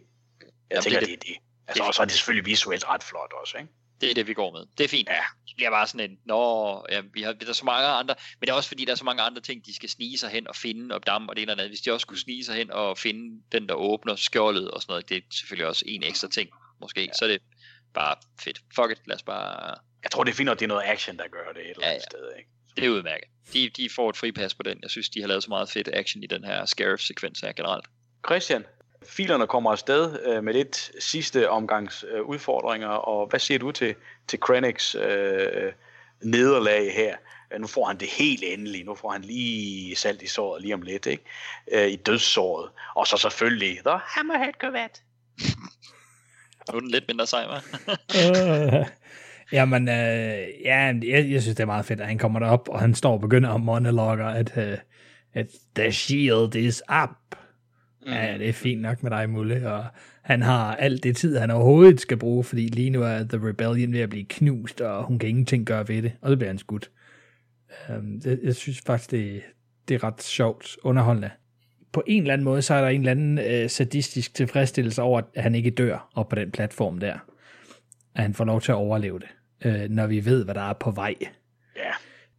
Så det kan jeg sådan set egentlig godt lide. Og så har hun forsendt planerne, da skjoldet går op, er selvfølgelig også dejligt. Det skal jo forløses på en eller anden måde. Så er der det der med den der Hammerhead Corvette. Eller hvad det nu var, du sagde. The Hammerhead Corvette. Jeg tror, det skal være min nye ringetone. Det er fedt. Jeg synes også, de er cool nok. Det er jo ikke nogen, de har opfundet det her. Det er også en del af lore. Så det er sådan set meget cool, at de har dem med her. Og så for de der X-Wing og Y-Wing piloter, jeg kan ikke huske, hvem af dem der er. Der er en af dem, der siger, hvor meget mere energi kan det her skjold have. Fordi de bliver ved med at skyde ned på skjoldet, og hver gang det ligesom skal holde sig kørende med strøm, eller whatever energi det nu bruger, men så trækker det på den energimængde, de nu har. Det er ikke bare sådan unlimited power. Så længe de ikke kan gøre større skade af gangen end de der småskud, de har på deres fighters, så kommer det til at tage 100 år at komme igennem. Men da den der Star Destroyer så vælter ned igennem, jamen, så skal der simpelthen bruges så meget kraft til at holde skjoldet oppe, til at destruere, hvad der nu forsøger at komme igennem skjoldet, annihilate det, at den løber tør for strøm, og så slukker hele lortet, og så vælter resten af Star Destroyeren igennem. Så det, fordi de har sagt, at de er nødt til, at de forsøger at dræne den med strøm, eller dræne den for kraft, men det går så langsomt, hvor meget kraft kan der egentlig være, og så at den vælter ned igennem, så synes jeg faktisk, det giver ret god mening. Så det kan jeg sådan set godt lide. Jeg kan godt lide det billede af spidsen af sådan en, der bare vælter ned igennem den her ring. Det synes jeg faktisk er meget fedt. Og så har de forsendt planerne. Så rent visuelt synes jeg, det er ret fedt. Om hun så skal reddes af, hvad var det, du kaldte ham? Den vattede held, eller sådan noget, Nikolaj? Ja, så han var sgu lidt vattet. Ja, vattet, ja. Det ved jeg ikke rigtig, hvordan jeg har det med. Jeg synes lige, at hun var blevet sådan en, der kunne stå på egne ben og sådan træffe sine egne beslutninger. Kunne den ikke have været sjov, hvis hun på en eller anden måde kunne have fået ham skudt, eller noget, for ham, I don't know, narret, eller kastet noget sand i øjnene på ham, who knows. Jeg synes, det er lidt fesen, at hun skal hjælpes til sidst, som om hun ikke rigtig kan det sidste stykke. Ja. Og så det der med align the dish, er for mig bare en ekstra volte i forhold til alt det andet. Altså, hvis hun alligevel skal mødes med Krennic deroppe, og han skal skyde, så de skal forsøge at flygte og sende planer og alt det her, så kan jeg ikke se, hvorfor hun skal ud og align the dish. That's beyond me. Men sådan er det. Who are you? You know who I am. I'm Jyn Erso, daughter of Galen and Lyra. You've lost. Oh, I have I? My father's revenge. He built a flaw in the Death Star. He put a fuse in the middle of your machine, and I've just told the entire galaxy how to light it. The shield is up. Your signal will never reach the rebel base. All your ships in here will be destroyed. I lose nothing but time. You, on the other hand, die with the rebellion. I horisonten, der ser Admiral Raddus dødsstjernen dukke op. Inde i den beordrer Tarkin dem til at affyre et enkelt reaktorskud mod tårnet. Sekvensen går i gang, og Raddus ser den frygtelige ødelæggelse. Han beder om, at kraften må være med Rogue One. Det samme ser den sårede og endeligt besejrede Krennic. Admiral Raddus beordrer flåden til lightspeed retræte. Det er dog kun ganske få skibe, der undslipper, inden Darth Vader dukker op i sin Star Destroyer. Jyn og Cassian er nået ned til stranden. Cassian siger, at Galen ville have været stolt af hende. De tager hinanden i hånden, som dødsbølgen nærmer sig. Vader bliver informeret om, at oprørets lederskib er ufunktionelt, altså det skib, hvor Admiral Raddus er i, men at de har modtaget en besked fra Scarif, altså oprørets lederskib. Vader tager selv over til skibet. Nede på stranden, der omfavner Jyn og Cassian hinanden, som de omsluttes af den totale ødelæggelse. Ja, Christian, den pokkers dødsstjerne. Krennics ydmygende død, må vi sige det er, og Jyn og Cassians heltemodige død, smukke død, hvad skal vi kalde den til ned til sidst? Hvad siger du? Ja, jo, hvad synes jeg? Det er selvfølgelig fedt nok, at Krennic han får lov til at dø by the hand of his own machine. Jeg kunne måske godt tænke mig noget mere fra ham. Kunne han ikke råbe et eller andet? It's my battle station. Nej, jeg ved det ikke. Fuck you talking! Ja, nej, men jeg føler det her, altså fra dødsstjernen dukker op og til The Rebel Alliance får flygtet, så sidder jeg lidt og tænker, ja, altså nu er de nødt til at lave et eller andet vanvittigt, fordi ellers så bliver jeg lynhurtigt uinteresseret. Og det gør de ikke. De to helte, de står i elevatoren på vejen ned, og det er som om, de lige skal til at læne sig frem til et kys, og så klipper vi væk. Fordi det skal vi da i hvert fald ikke se. Og de humper ud af bygningen og sætter sig på en strand og kigger mod den her store atomare eksplosion, der kommer i nærheden af dem, og siger ikke noget, gør ikke rigtig noget. Det er bare sådan lidt la. De smiler godt nok til hinanden. Ja, vi offrede os selv, men heldigvis fik vi planen ud. Lad os håbe, der er nogen, der har opfanget dem, for det ved de jo heller ikke. Jeg er lidt irriteret på den her slutning her. Det er fedt nok, da Vaders monsterstore skib kommer væltende. Det synes jeg er fedt. Til gengæld så tænker jeg, at dem, der står på dødsstjernen, som får at vide, at de skal skyde tårnet. Da de så skyder de igennem den der disk, der er på toppen, og så laver et blast langt væk, og jeg tænker, okay, det er da vist ikke en fully functional battle station, det her. Hvis de ikke engang kan ramme et fucking tårn. Altså man kan sige, at dødsstjernen er vel ikke sådan, altså den er jo egentlig ikke bygget til præcisionsarbejde. Du skal ramme den planet. Hvis du bare kan ramme den, så er det godt nok. Nå ja, men du kan jo se ikke, hvis han har fået at vide, at han skulle ramme Jeddah City, og så ramte han 400 km til højre. Så sådan et, jo. Klausa. Der var det ikke noget problem at ramme smæk i midten, men det er der altså åbenbart på det her tidspunkt. Men så får vi jo vores lange dødsscene, så de har tid til at affinde sig med, at de skal dø nu, før den kommer væltende ned over dem. Hvis der bare var blevet affyret, så var de jo døde med det samme, blevet pulveriseret med det samme. Og jeg sidder lidt med følelsen tilbage, at det vil jeg hellere. Fordi jeg føler ikke, de 2 sidste scener her, de giver mig noget, hvor de sidder på stranden, og han ligger i tårnet og kan se dødsstjernen. Jeg vil faktisk hellere være foruden, bare at ligesom vi ikke skal se, hvad der sker nede på Alderaan, da de fyrer dødsstjernen af der, så faktisk bare hellere se klik, klik, affyring, bum, og så se den der ødelæggende effekt fra orbit. Og så ikke komme ned og se hovedkaraktererne i deres dødsøjeblik? Ja. Wow, okay. Jeg føler ikke, at vi bruger det til noget. Altså, hvis de har lavet nogle ordentlige dødsscener, jeg siger ikke, de skal stå og brænde op, eller sådan et eller andet, men altså, at det gav noget tyngde. Jeg synes virkelig ikke, jeg får nok ud af de her dødsscener. Nikolaj, jeg er enig med Christian i, at det ser ret fedt ud, da oprørsflåden går i lightspeed, men de fleste af dem bliver blokeret af Darth Vader, der selvfølgelig dukker op i sin store Star Destroyer. Men jeg er uenig i, at dødsscenerne ikke fungerer. Jeg synes, det er ret fedt med Krennic, der ligger deroppe og sender det der sidste hadefulde blik op i retningen af dødsstjernen, men samtidig opgiver og ved, at han har tabt. Den mest ydmygende måde, han kan dø på, det er at blive slået ihjel af Tarkin deroppe i dødstjernen. Dræbte sin egen opfindelse. Ja. Og jeg bliver sgu ramt af Jyn og Cassian stød dernede. Jeg synes faktisk, den er ret smuk dernede.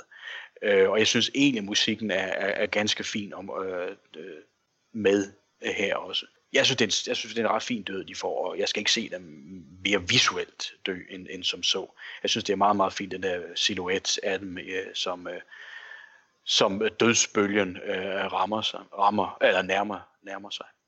Men hvad siger du? Hvor er du henne? Ja, undskyld Christian, men der må jeg sige, der er jeg sgu godt nok med dig, Morsingbo, på den der. Altså, i betragtning af, at jeg 100% havde regnet ud på forhånd, at de ville dø her, at det ville være deres udgang, og så lykkedes det lige præcis at få planerne videre. Så i betragtning af, at jeg fuldstændig vidste det øjeblik, det ville komme, så var jeg faktisk virkelig påvirket af det i biografen. Jeg synes, det er rigtig godt. Jeg synes, det er ret fedt, at der ikke er gjort mere ud af det, at det netop ikke er mere udpenslet, som du også siger, men at det er der. Vi skal derned og se det. Vi skal derned og være med i det. Både den gale videnskabsmand, der bliver slået ihjel af sin egen opfindelse, og så det her par her, som jo igen, som den her film er, der ser jeg heller ikke det som et seksuelt forhold, der er imellem dem. Det ved jeg da ikke, om det kunne have udviklet sig til, men jeg ser slet ikke, at de er der på det her tidspunkt. Men det er to comrades in arms her, som bogstaveligt talt ender i hinandens arme i en omfavnelse. Tragisk som det er, men forløst på samme tid, fordi de har opfyldt deres livs formål her. Det kan man jo altså altid. Det kommer an på ens indgang til, altså ens filosofiske indgang til livet er, om det så er tragisk eller ikke tragisk, når de dør, når de har opfyldt det de skulle. Men filmen har jo i hvert fald sat sig sådan et sted, hvor vi nok skal føle, at det er melankolsk og tragisk, at de dør, men i det mindste nåede de at gøre det her for at redde en masse andre, ikke? Klart opgaven. Ja, og jeg synes, det er super smukt, at de sådan er en silhuet, der så brænder ud, som flammerne kommer hen. Altså det eneste, jeg har der, det er, at, og det er en lille bitte dels kamera og dels skuespilteknisk ting, de ender i en omfavnelse. Når de gør det, så er de sådan, at de har hovederne selvfølgelig op ad hinanden, og når man tager profil ind på dem, så gør det per definition, at der kun er en af de to karakterer, hvis ansigt man kan se til sidst. Og det er sådan, der tit er en egoistisk kamp imellem skuespillere om, hvem er det, der i et kram, eller i et kys, eller en omfavnelse får kameravenlig vinkel. Og det er altså Diego Luna, der har vundet den her. Det er simpelthen hans ansigt, vi ser til sidst, og det synes jeg er forkert. Det er en fejl. Jeg synes selvfølgelig, det skulle være Jyn, vi skulle se til sidst. Det tænkte jeg ikke over. Jeg ved godt, det er en lille bitte ting, og der er sikkert ikke mange, der tænker over det, men for mig der er det en ret stor ting. Det må jeg sige. Så ved vi ikke en type medspiller han er. Ja, eller om det er instruktøren, der har gjort det, eller hvad fanden det er, men det er i hvert fald sådan, at I'm sorry, og det er ikke for at politisere over det, men at lige den her, der vandt den mandlige helt, så åbenbart den, ikke? Men også apropos det, Christian siger med, at det er ham, der skal komme op og redde den stakkels kvinde i distress deroppe, at det er jo ikke hende, der til sidst klarer Krennic deroppe. Man kan se, at de har jo gjort rigtig meget for at gøre hende sej, og vi ved godt, at hun er jo rigtig god nok til at klare Krennic, tror jeg nok. Men hun er fanget i en situation, hvor det er lidt svært, ikke? Altså, det er helt med på, men vi synes stadigvæk, jeg synes stadigvæk, det skulle være hende, der skulle have klaret ham. Det skal jeg lige skynde mig at sige, ikke? Altså, du er fuldstændig ret i, at de gjort meget for det, men hvis det havde været omvendt, og vi havde fulgt den mandlige helt, og så er det hende kvinde, der lige skyder til sidst, så havde vi kommenteret utrolig meget på det, fordi så havde vi sagt, nej, det var da helt vildt. Altså ikke, vi har sagt, at det var negativt, men så ville man have sagt, bemærkelsesværdigt, se, så kommer hun ind lige kvinden, der er redder til sidst, og sådan noget, hvor er det moderne, og det ene og det andet, ikke? Men det havde været en ting. Nu fordi det er manden, der gør så er det jo selvfølgelig ikke en ting. Så er det der bare, sådan skal det være. Det synes jeg faktisk er et issue. Som sådan bare lidt den lille bitte ting i det her, også med. Men for mig, der gjorde det bare noget, der sagde, okay, så det er åbenbart Cassian, der er den vigtige karakter af de to, fordi det er hans blik, vi har til sidst, det er hans øjne, der er åbne, og ham, der er kameravendt, så vi kan se ham i det sidste billede. Det generede mig sgu lidt. I et ellers, synes jeg, smukt moment, og så synes jeg, ellers noget af det fedeste i hele den sekvens, du lige har gået igennem her, Morsingbo, det er netop, da dødstjernen stiger op i horisonten. At det synes jeg ser mega fedt ud. Ja.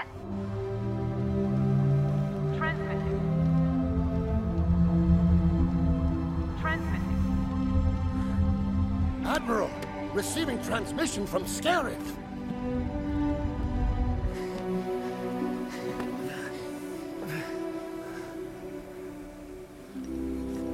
Hey, leave it. Leave it. That's it. That's it.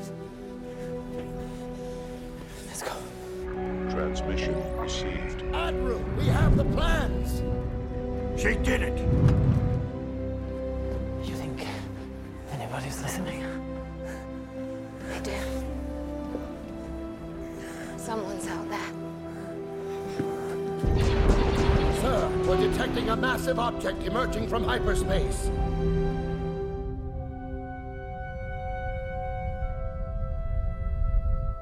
Sir, shall I begin targeting their fleet? Lord Vader will handle the fleet. Target the base at Scarif. Single reactor ignition. Yes, sir.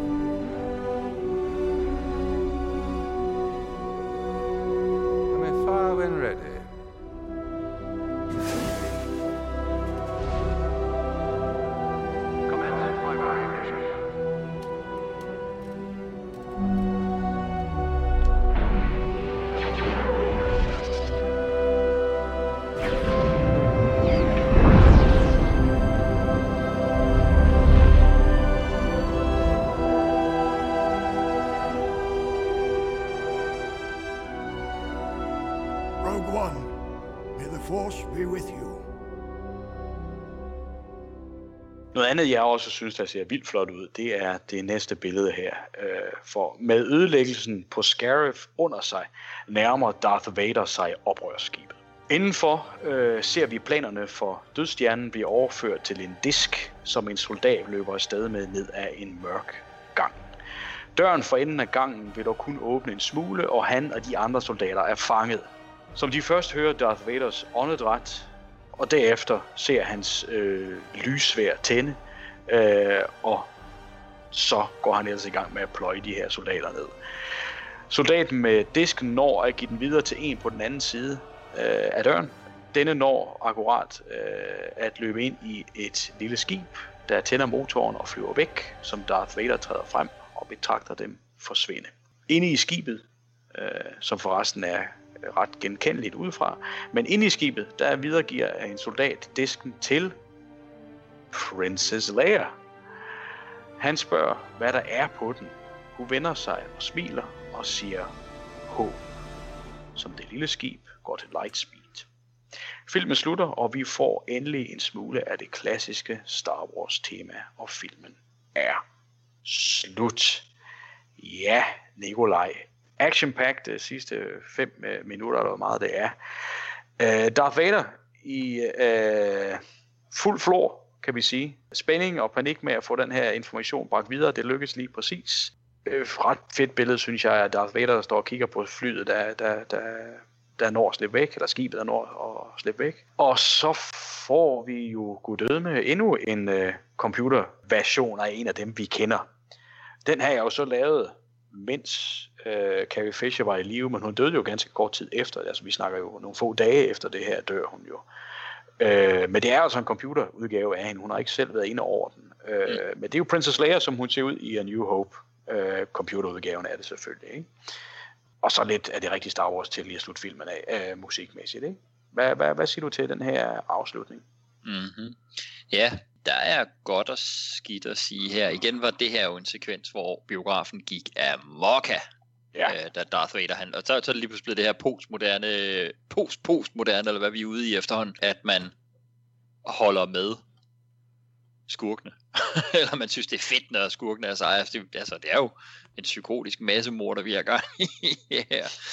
Men det er Darth Vader. Men alligevel jubler man, når han slagter oprør og sådan noget. Det er lidt sjovt, lidt paradoksalt. Men det er jo sejt. Det er da super fedt, når han gør det. Og det synes jeg også. Man kan selvfølgelig sige, det er lidt interessant, at Vader han er så meget vildere her, end en halv time senere, når han indhenter rumskibet i A New Hope. Han må være blevet træt efter den her kamp her. Det er sådan de sidste exceptionelle kræfter, han har brugt her. Og så i episode 4, 5 og 6, så er han lidt mindre insane. Det er jo for eksempel ikke ham, der smadrer døren ind i A New Hope og vader ned, pløjer oprør ned. Der har han jo en masse stormtroopers, der gør det. Så Det er sådan en af de ting, der var lidt... Jeg kan godt se, hvor mega fedt det er. Og hvis ikke jeg skulle glide direkte over i episode 4 her bagefter, eller hvis det var rebooten for eksempel, så synes jeg jo, så ville jeg jo ubetinget synes, at det er mega fedt, så sej han er. Men det mudrer lidt for mig i forhold til de film, de skal glide over i. Og jeg er helt med på, at hvis George Lucas i slutningen af 70'erne, starten af 80'erne kunne have gjort det samme, som de kan nu, så kan det da godt være, at han havde lavet Darth Vader lige så insane der. Det havde han jo tydeligvis. Det gjorde han jo med Yoda i prequel-trilogien. Men derfor, ligesom... Der er Yoda går mere amok, end Darth Vader gør her.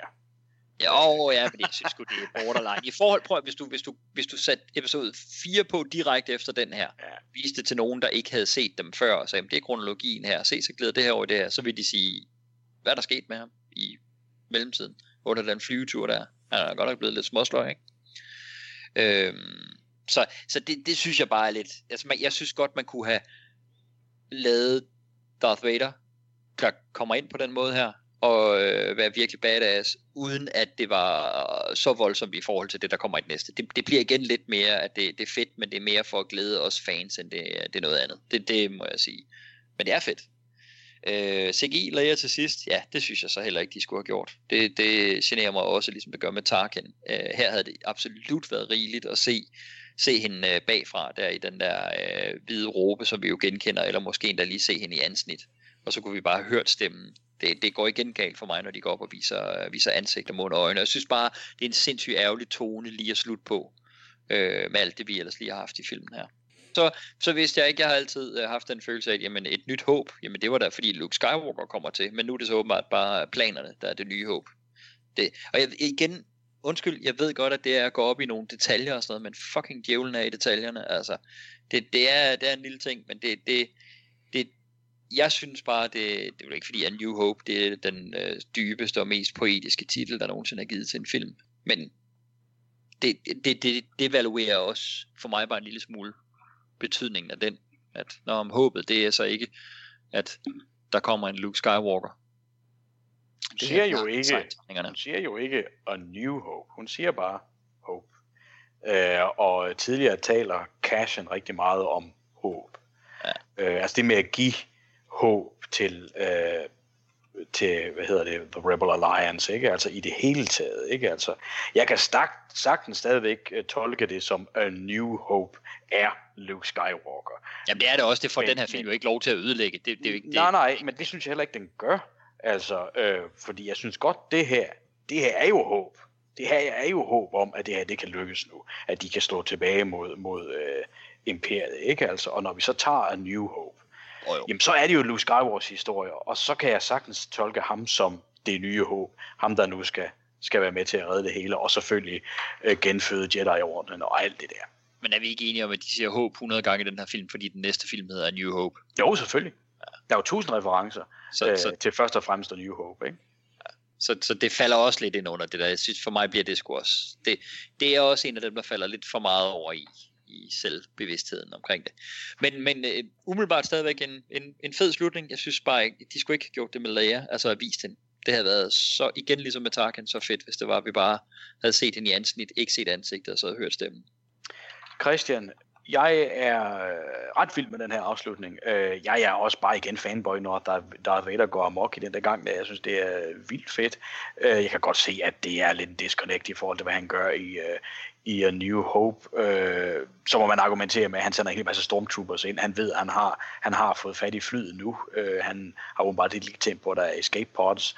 Men han tænker, at han har dem alle sammen der. Ikke? I det her fly, der skal han ind og skynde sig. Så der griber han til aktion hurtigere selv. I don't know.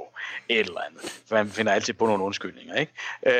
Men jeg synes, det er fedt, det må jeg sige. Og der er panik på drengen i forhold til det her med at få disken videre, ikke? Altså, Leia-tingen er også, det er lidt en kamel at sluge, ikke? Altså, jeg synes, hun er mere vellykket end Tarkin, men det er jo også meget kortere, at vi ser hende. Og så kan jeg huske, at jeg i hvert fald var overrasket over, at den så direkte linket til A New Hope. Vi vidste jo alle sammen godt, at den kommer til at handle om det, der foregår inden, og det handler om at på en eller anden måde med dødstjernen og planerne til den og så videre, ikke? Altså, men at den så direkte kører over i, det var jeg ikke lige klar over. Og det kunne jeg rigtig godt, og kan jeg rigtig godt lide, at de er linket så nært.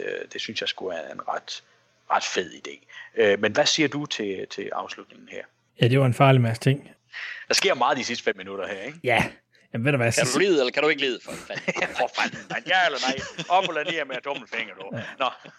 Jamen, så vil jeg sige noget om det, du ikke har nævnt. Jeg gør det. Jeg har lyst til at nævne på falderebet, fordi der var ikke rigtig et godt tidspunkt ellers. John Whitney, som lavede de originale computereffekter til episode 4, 5 og 6. Ja. Og alle de skærme, man bruger i de film, der er... Altså, helt designet er meget sådan cirkel- og ellipse-baseret. Hver gang vi skal have nogle ting, både skærme, men også de her ting, hvor de flytter deres rumskib rundt på Rebel-basen og alle de her ting.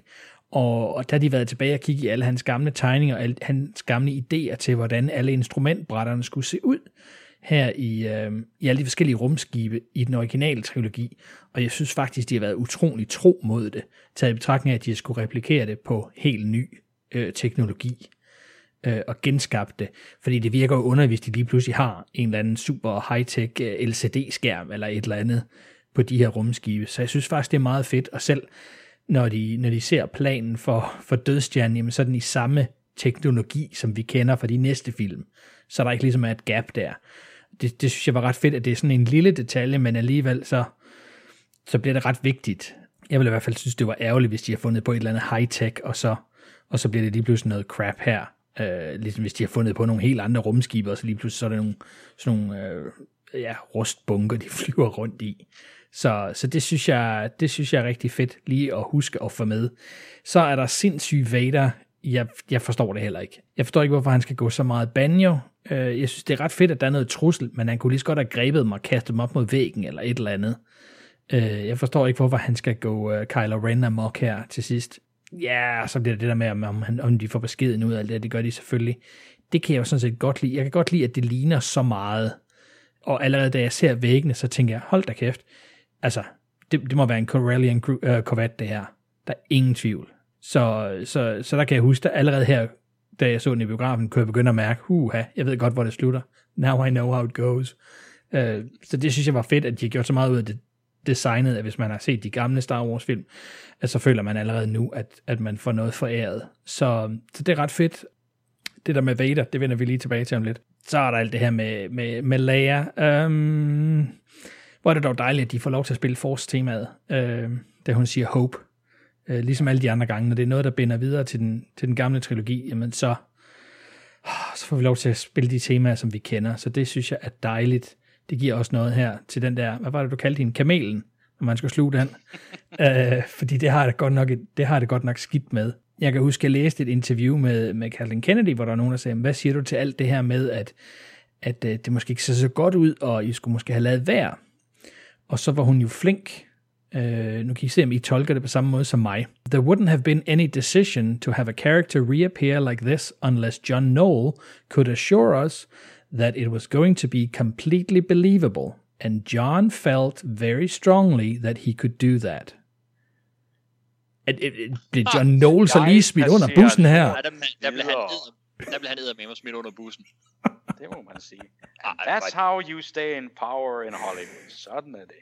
Ja, det synes jeg faktisk er ekstremt usympatisk, det der. Ja, det synes jeg godt nok også.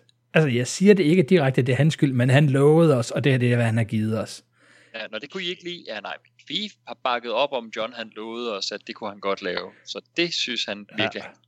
Ja. Hold kæft, hvor er det glat, det der. Ja, det synes jeg godt. Det er endda med på ekstra materialet på Blu-ray'en. Det interview. Ja. Det er sjovt. På ekstra materialet på Blu-ray'en er der ikke et ord om reshoots. Nej, sjovt. Og så kan man sige, at det er optaget lang tid i forvejen, og det ene og det andet. Ja, men der, altså, de snakker kun om den film, vi er endt med nu. Ja. Uanset hvornår de har optaget det. Ja, det er Disney whitewashed der. Ja. Nå, jeg har 2 store ting her til sidst. Det ene er, at Vader står selvfølgelig tilbage, da de flygter. Han ser dem flygte med planerne. Og lidt senere, så fanger han Leia, og så påstår hun er på en diplomatisk mission. Og jeg tænker, hvorfor siger Vader ikke, hey bitch, jeg så dit skib stikke af for 2 minutter siden. Altså, hun er ikke pludselig kommet på en diplomatisk mission. Men det gør han ikke, det siger han ikke. Det synes jeg var lidt sjovt. Og så min eneste anke her til sidst. Vi har fået at vide, at Scarif er stedet, hvor man kan finde planerne til Dødsstjernen. Det eneste sted. Nu har Imperiet så nuket deres bibliotek med alle deres tegninger. Hvad fanden gør de så i Return of the Jedi, når de skal bygge en ny Death Star? Ha! Okay, må jeg prøve den første der med Leia der de laver jo et jump til Lightspeed, og så kommer de ud ved Tatooine, og der følger Star Destroyeren så efter, og kommer ud ved Tatooine, og så starter jagten der, ikke? Ja. Så er det vel sådan en nej, det var sørme ikke også. Vi har været her hele tiden. Altså, det er jo... Det er bare en skib, der ligner vores. Ja, men altså, han tror jo mildt talt heller ikke på hende. Det tror jeg godt. Nej. Det er bare sjovt, ikke? Altså, en ting er, hvor meget han reagerer med at stå de der folk ihjel, og så pludselig så er han helt rolig, men samtidig, at han bare sådan afviser, ja, jeg tror ikke på din diplomatiske mission. At han ikke er sådan mere, what the hell? Ja, man kan selvfølgelig også sige, at Leia ved jo ikke nødvendigvis, at han ser dem flyve afsted. Nej, det er også hans reaktion, jeg savner. At den ikke er større i episode 4. Ja, men det er jo så the cool and calm collected Darth Vader, som vi kender. Ja. Nå, hvad siger I til tegningerne? Det er sjovt. Ja, det er jo rent faktisk sagt i den her, ikke, at det er de eneste tegninger. Ja. Det må man sige. Altså, men får vi får at vide, at det er det eneste, og det er det eneste center, hvor de har alle de her, så der må jo være rigtig mange ting, de har mistet. Nu kan de ikke bygge nye AT-ATs, så skal de til at bygge AT-ATs i stedet for. Ja, det er en rimelig fucked up beslutning, Tarkin han tager, men prøv at, jeg synes rent faktisk, det er en ret dum ting. Det kan jeg kun give det ret i.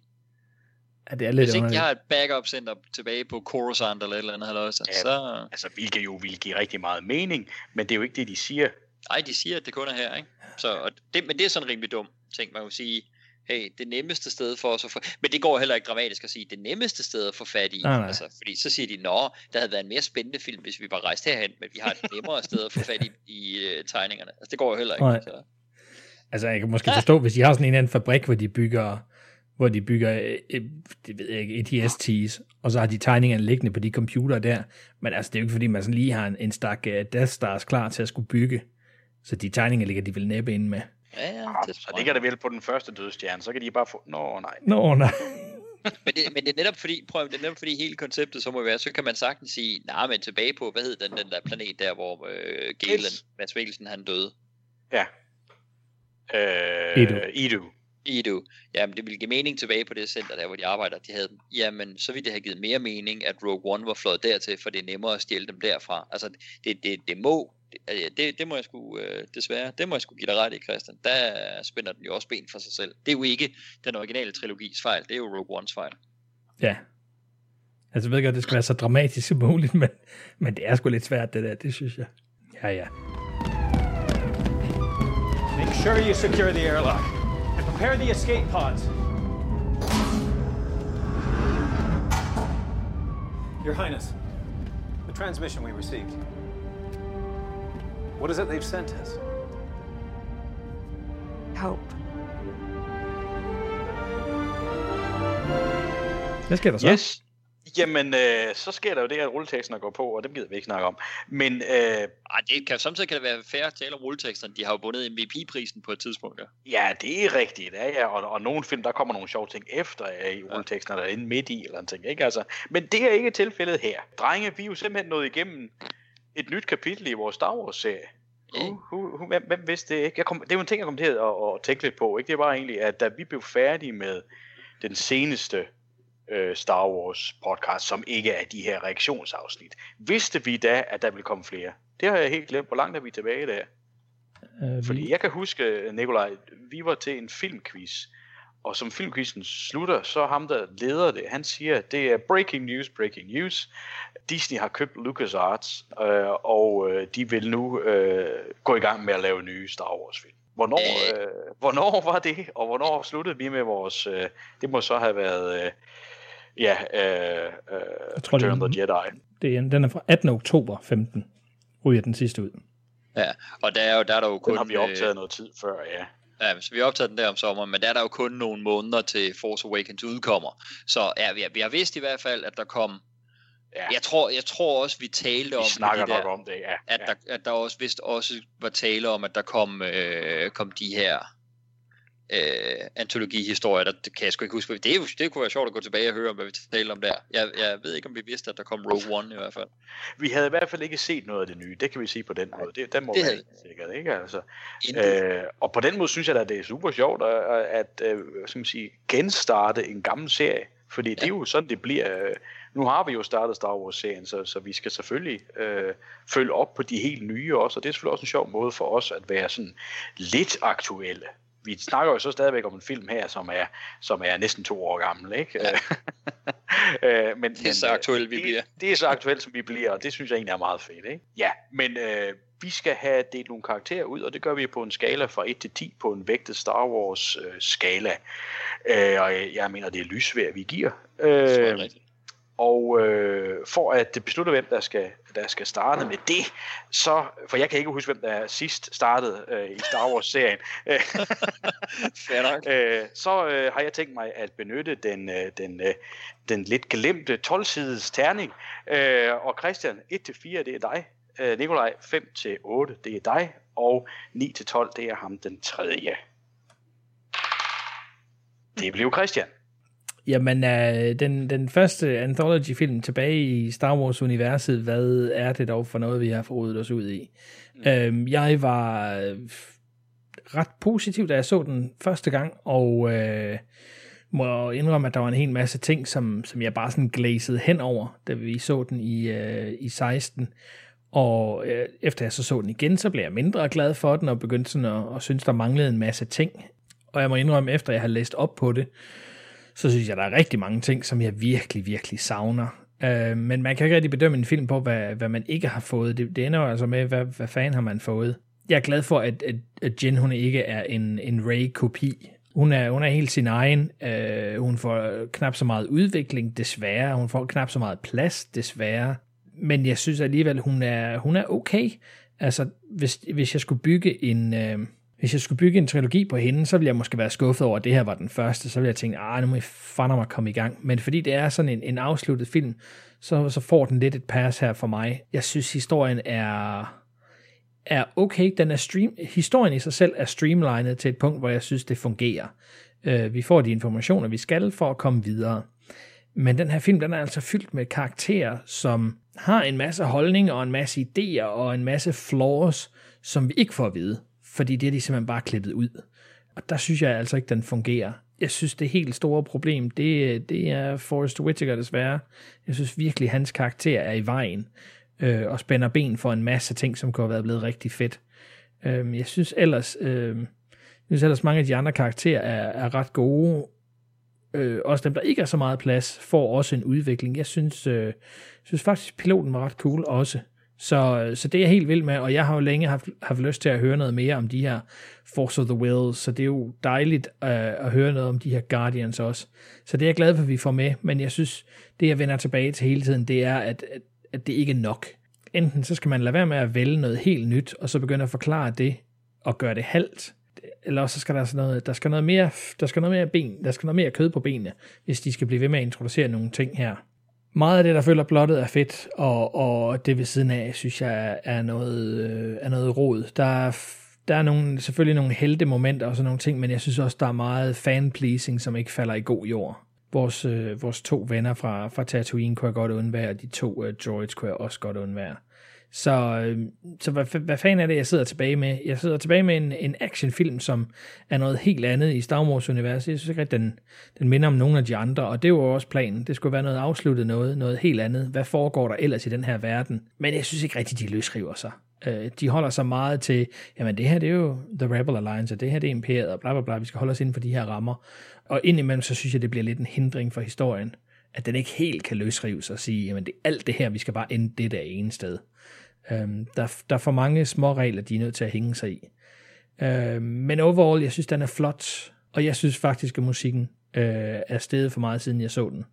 Efter jeg ligesom er begyndt at holde øje med de der forskellige cues, der er, og det, der bliver hentydet i musikken undervejs, som jeg faktisk synes er rigtig fedt, som jeg ikke hørte første gang, jeg så den, og heller ikke anden gang. Så ja, en underholdende Star Wars film, men alt for mange huller i karaktererne udenom. Så jeg giver den et 6-tal. 6 lysvær til Rogue One fra Christian. Nikolaj, hvad følger du op med? Ja, hvad følger jeg op med der? Jeg kan godt forstå, at Disney de skulle prøve at genvinde fans tillid oven på episode 1, 2 og 3.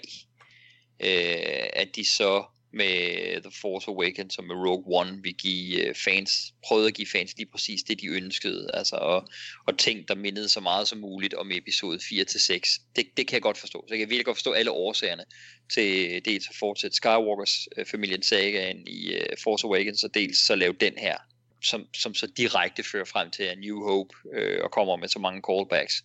Så egentlig fair nok på den måde. Men det i sig selv er jo ikke nok til at gøre en film god, i min optik. Den rammer sit stride, sit momentum, synes jeg, sådan lidt midtvejsagtigt, og holder det sgu så meget godt ud. Så der synes jeg faktisk, det bliver til en god film. Det er for mig i den første halvdel, som vi også talte om, det er hvornår pokker får man lov til at komme ind og lige lande med hovedkarakteren og være med på hendes rejse og føle noget for hende. Det ved jeg kan sgu godt lide Felicity Jones som skuespiller umiddelbart, men jeg synes heller ikke, hun er super velcastet her. Så jeg har lidt et issue med, at jeg har 2 skuespillere i de 2 hovedroller, som jeg virkelig godt kan lide, men som jeg bare synes er fejlcastet her. Jeg tror sgu ikke rigtig på dem som de her badasses, der er i den her film. Men derfor kan de jo godt spille fint nok, og jeg kan godt komme til at føle med dem. Så når det først ligesom kommer i gang og samler sig, så synes jeg sgu, den er ret fed. Så jeg lidt, hvis jeg sammenligner med den typiske blockbuster-film, der udkommer her for tiden, eller over de sidste sådan 8-10 år, så synes jeg, at den her, den ligger langt over gennemsnittet. Det må jeg sige, hvis man tænker på, hvad der ellers udkommer af franchise-film. Så holder den stadig et meget, meget højt niveau, serien her. Og for mig, der ligger den sådan, hvis jeg skal sammenligne, det er jo så uretfærdigt, men nu er de begge to ejet af Disney, og det er sådan noget mange. Det er blevet det nye Beatles mod Rolling Stones. Det er at sammenligne Disney mod MCU, eller sammenligne Star Wars mod MCU på en eller anden måde. Så det er sådan lidt, det er sådan yngre generationer kæmper om, hvad der er den fede franchise. Så der må jeg sige, der synes jeg, den her, den ligger sådan på et fint niveau med sådan den gennemsnitlige film i MCU-serien. Der er selvfølgelig nogle bedre film i MCU-serien, og der er også en del film, jeg synes, ligger under den her. Så jeg synes, den ligger sådan solidt sammen med de sådan de gode, solide MCU-film. Og det ville sgu nok på en normal skala have givet, det ved jeg ikke, en 7 måske. På en Star Wars skala, der synes jeg bare, der er højere til loftet. Der er selvfølgelig også langt ned til Holiday Special, men der er højere til loftet. Det er jo den her serie, jeg så notorisk har prøvet at give nogle 10 plus til et par film. Så den får lavere på en Star Wars skala. Det gør den. Jeg var undervejs bange for, at jeg havnede på en 5'er, men slutningen, den sidste del, synes jeg skulle trække den op på en 6'er.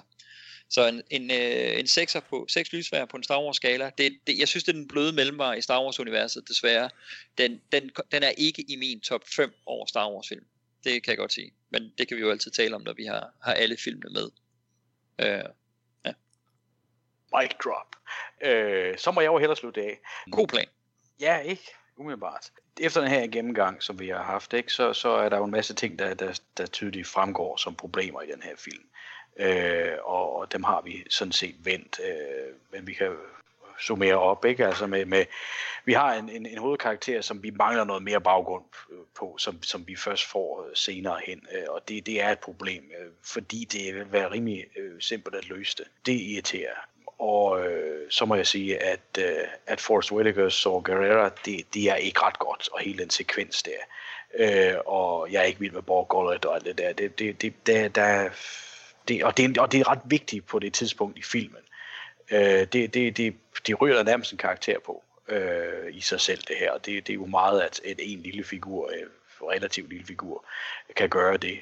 Men jeg synes også, der er en masse godt i den. Jeg synes virkelig, den er visuelt virkelig, virkelig flot. Så er der selvfølgelig de her animerede karakterer og så videre, ikke? Men planeterne, billederne, alt det der, jeg synes, jeg ser virkelig, virkelig godt ud. Der er rigtig meget fed action i den. Langt de fleste af de her callbacks, cameos, tilhør, kan jeg rigtig godt lide. Og alt i alt må jeg indrømme, at for mig er det her den bedste Star Wars film siden Return of the Jedi. Så på en Star Wars skala må den her få 7 lyssvær. Sådan, det er interessant. Altså, du har den som den bedste siden ja, siden det er Star Wars film nummer 4 det her for mig, ikke? Ja. Okay. Rangeret. Ja, det er det. Hvad Christian, jeg nu sidder der og tænker alligevel over det. Der er jo ingen af os, der har set episode 9. Det er der ikke så mange mennesker, der har. Jeg ved ikke med dig, Christian. Jeg har nu kommer jeg sgu til at tvivle om den er i min top 6. Altså fordi jeg har selvfølgelig åbenlyst de 3 originale over den her. Dem gav jeg jo alle sammen 10 i sin tid. Så de er jo selvfølgelig over. Jeg har stadigvæk nu, det er spændende, om det kommer til at ændre sig ved sådan et grundigt gennemsyn. Der kan ske mange ting. Jeg har sgu stadig Force Awakens over den her. Jeg har ikke Last Jedi over den her. Jeg er lige ved at tro, jeg har Revenge of the Sith over den her. Det er sgu ret vildt. Det ville jeg ikke have troet. Slet ikke, da vi har været i biografen og set den. Jeg har også en lille bitte spoiler her. Jeg har rent faktisk med et mulehår, har jeg også Solo foran den her. Really? Ja, det tror jeg sgu. Det bliver en spændende snak, hvor vi kommer til at kaste tomater i en andens retning. Sådan er det. Jeg tror sgu, jeg har Solo foran den her. Den har sjovt nok nogle af de samme problemer med, at den har fandme svært ved at komme i gang. Altså. Men det må sgu et gensyn med. Den har jeg kun set en gang i biografen. Det må et gensyn med Solo komme til at afgøre. Men det håber jeg ændrer det lidt, men ellers så tager vi snakken. 3, 4, 5, 6. Så er den faktisk på en 7. plads for mig, den her. Hvad så? Så er jeg nede ved The Battle for Endor. Den kunne jeg jo rigtig godt lide. Nej, der er den her selvfølgelig over. Men det bliver, jeg synes, når jeg lige fjerner, jeg må sgu sige, når jeg fjerner den originale trilogi, så havner jeg i et midterfelt der, hvor Star Wars er stadig min film Manna, men det er på grund af de 3 originale. Jeg må sige, jeg har ikke svunget deroppe endnu sidenhen. Christian, hvordan er du en rangering på den her? Ja, det måske. Fedt. Jeg ved det simpelthen ikke. Jeg har ikke tænkt så meget i forhold til de andre. Altså for mig er det absolut ikke Force Awakens territorie. Så det ved jeg sgu ikke. Den ender vel en 6 stykker nede på listen eller sådan noget, hvis jeg sådan lige tænker mig om. Det er deromkring. Men jeg er undecided på Solo. Jeg har set den 2 gange, men trænger virkelig til at se den igen. Før jeg ligesom vil afgive nogen endelig conclusion på den, fordi den kunne måske godt presse den her. Og jeg må indrømme, at jeg trænger absolut ikke til at se Solo, men jeg bliver jo nok nødt til det nogle gange, vi skal snakke om den. Og sådan er det. Den må vi sige, vi ikke er helt enige om, selvom det på skalaen kun er en enkelt karakter, der skiller os. Vi skal have uddelt nogle MVP's, og det må så være mig, der starter. Ja, jamen, what to do. Det er jo en vild historie, vi har igennem, som vi har fået igennem dig, Christian, i forhold til her med at der faktisk nærmest ligger en Rogue 2 derude, eller Rogue 0.5. Den er jo lavet inden, ikke? Jeg kunne godt tænke mig at se et sammenklip af de 2. Måske kommer der en Richard Donner udgave på et tidspunkt, som de gjorde med hans Superman 2. Hvem ved? Vildt mærkeligt, hvis den hedder Rogue One, The Donner Cut. Men hey, if it works. Back to the reality, which is a hard thing for me. Det kommer til at gå til det, som klart skiller sig ud positivt i den her film, som jeg synes er det bedste element. Og det er ganske enkelt K2SO, eller Alan Tudyk. Jeg synes, det er en virkelig, virkelig skøn karakter, han får lavet her, og en droid, der fungerer virkelig godt. Som du også sagde, Christian, det her med, at den er sådan lidt den mørke udgave af C-3PO, ikke? Og det synes jeg sgu er rigtig, rigtig fedt. Ja, jeg er sgu vild med K2SO, og havde gerne set den karakter her dukke op. Det havde jo været en mulighed, fordi det er en droid, ikke? Altså, ja, men det kommer nok ikke til at ske. I hvert fald, min MVP går til K2SO, og så må det være dig, Nikolaj. Yes, jeg kan sgu ikke rigtig pege på nogen bag kameraet, der er så rodet et forløb. Det er jo et eller andet sted så ikke næsten, jeg ved ikke, hvis film det er efterhånden længere instruktørs eller nogen andens eller noget her. Den er godt fotograferet i perioder, men det er heller ikke noget, jeg svinger mig helt op over ditto på musikken. Jeg går også foran kameraet, og der har jeg godt nok skåret nogen fra allerede ved at sige, at de 2 hovedkarakterer, synes jeg, er gode skuespillere, men fejlcastet. Vores asiatiske crew, synes jeg er meget cool, men når ikke helt herop. Bum, hvad har vi? Der er 3, der kan slås om den. Jeg synes, Ben Mendelsohn er fed, som Krennic. Han er sgu et godt bud. Jeg synes, Mads Mikkelsen er faktisk ret god i sin trods alt relativt lille rolle, men han er et godt bud. Og så er der Alan Tudyk, K2SO. Ja, yeah. Det er snært. Det er tæt på med Ben Mendelsohn. Det er det sgu, fordi ham kunne jeg faktisk rigtig godt lide den her. Det er højdepunktet er sgu også. De ting, der er mest positive for mig, det er også K2SO. Jeg er med der. Alan Tudyk, K2SO. Sådan. Jamen K2O indtil videre. Hvad siger du, Christian? Er du med på den vogn? Vi kan ikke rigtig kalde ham K3O. C3PO. Badum. Nå, nej, jeg troede måske, I ville have givet den til det danske islet. Ja, det var også, jeg overvejede det også. Han var i min top 3 af overvejelser. Ja, jeg synes, det her var overordentligt svært i forhold til mange af de andre film, vi har skulle dele ud på. Fordi det er alle de små ting, som giver en eller anden form for sammenhæng, som så kan give en eller anden form for karakter. Jeg synes ikke det her med, at der nogle gange er nogle kæmpe store ting, som trækker virkelig i den rigtige retning, når man giver karakter. Jeg synes, det er sådan en masse små gnalliger, som så fik så stykket sammen til en karakter. Og det gjorde bare, at det var rigtig, rigtig svært at vælge nogen, jeg synes, der var fantastiske. Fordi der er sgu meget middle of the road her. Jeg overvejede virkelig kraftigt, og nu griner I sikkert, at give den til George Lucas. Ja, okay, sjovt. Fordi de ting, der fungerer i historien, er ting, som man har hentet i hans originale materiale, eller ting, som vi skal bruge i episode 4 og 5 og 6. Så det overvejede jeg faktisk. Fordi det kan jeg godt følge dig i. Der er ikke nogen klar historie tilbage, selvom John Nolan er ham, der kommer med pitchet og den oprindelige historie, så er der sakset så meget, så who knows what's left, og det samme på instruktør og billeder og det hele, så jeg synes sgu, det var svært det her. Men igen, jeg synes også, det er sådan lidt et cop-out at give den til George Lucas, hvis jeg skal være helt ærlig. Så hvis jeg skal vælge en person, som rent faktisk har været der, så vælger jeg også en foran kameraet. Og det bliver til den karakter, jeg synes, jeg var mest med, hvor mobil den kan lyde. Så det bliver simpelthen til Krennic, det bliver Ben Mendelsohn. Ja, synes jeg, det var jeg meget tæt på at gøre også. Jeg tror, ham har vi også alle 3 rimelig sympati for, ikke for karakterens handlinger, men for Ben Mendelsohns præstation. Godt valgt. Han er en god Star Wars skurk, ikke? Altså, jo, Krennic. Helt klart. Ja. Altså hvis vi måler den op imod Force Awakens, så synes jeg, den her vinder på skurkefronten. Ja, det synes jeg helt klart, den gør faktisk, uden konkurrence. Ja, det er det. Den bliver vi nok heller ikke enige om, men det er godt nok. Vi ser det, når vi kommer til den. Vi dykker selvfølgelig ned i Solo-filmen på et tidspunkt, når den har været ude på Blu-ray lidt tid og så videre, og som sagt, så lover vi jo også at vende tilbage med episode 7, 8, 9, med hver deres afsnit, når en gang nummer 9 også er ude på Blu-ray, og vi kan lovligt snakke om den og se dem igennem og alt det der, ikke? Men indtil da, så lukker vi lige Star Wars-sagaen ned igen, og går videre med alt det andet, vi har gang i. Og Nikolaj, vi har jo gang i Spielberg, og kommer også nogle enkeltstående afsnit, hist og pist om alt muligt. Og ja, så nærmer Halloween så også, og lige før vi får set os om, så er det jul og alt det her, ikke? Altså, men herfra vil jeg i hvert fald sige tak. Og Nikolaj, du kan fortælle folk, hvor de kan finde os inde, og selv sige tak for i dag. Jamen, tusind tak, fordi I har lyttet med endnu en gang. I kan jo som altid finde os på Facebook. Bare søg på Filmpodcast for Folket, så dukker vi op der. Og også på vores hjemmeside, filmpodcastforfolket.dk. Der er også et lækkert forum, hvor I jo bare kan helt kvitterfrit gratis gå ind og oprette en profil og interagere med os.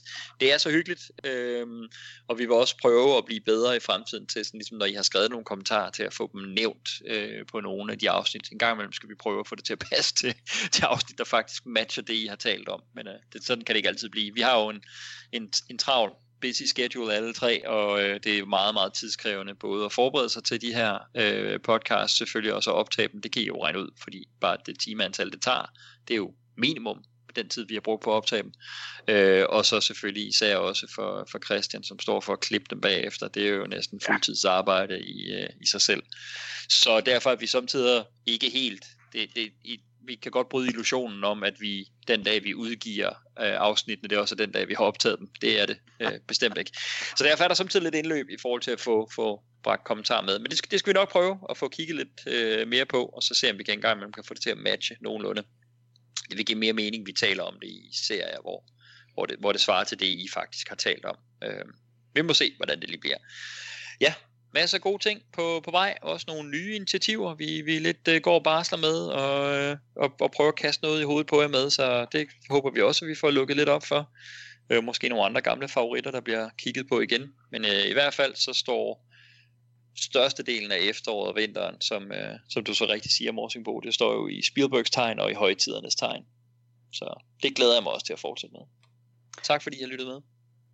Christian, starter du ikke lige The Hammerhead Corvette op og får sendt os ud herfra? Tak fordi I lyttede med. Det var interessant at dykke ned i Star Wars igen. Det er godt nok lang tid siden, vi har været her. But it feels good. Jeg er spændt på, når vi skal snakke både Solo, men hold op, hvor jeg glæder mig til vi skal snakke saga-filmene, når vi skal i gang med den sidste trilogi. Spændingen er måske dæmpet lidt efter The Last Jedi. Til dem, der ikke rigtig ved, hvor vi faldt på den, så har vi sådan en lille spoiler-podcast. Man kan høre sådan et hurtigt review af den på et par timer. Ja, 3. Så der er helt sikkert en masse holdninger til de her ting, men vi skal lige have dem alle 3 ind under bæltet, før vi ligesom begynder at drage nogle konklusioner.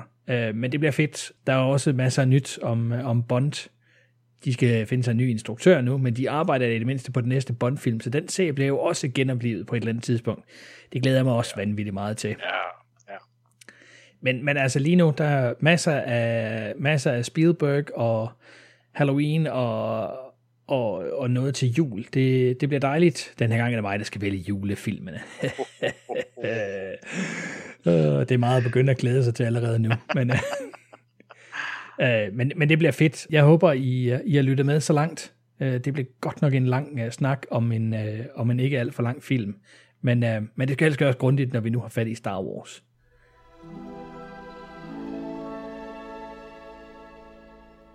I'm one with the podcast, and the podcast is with me.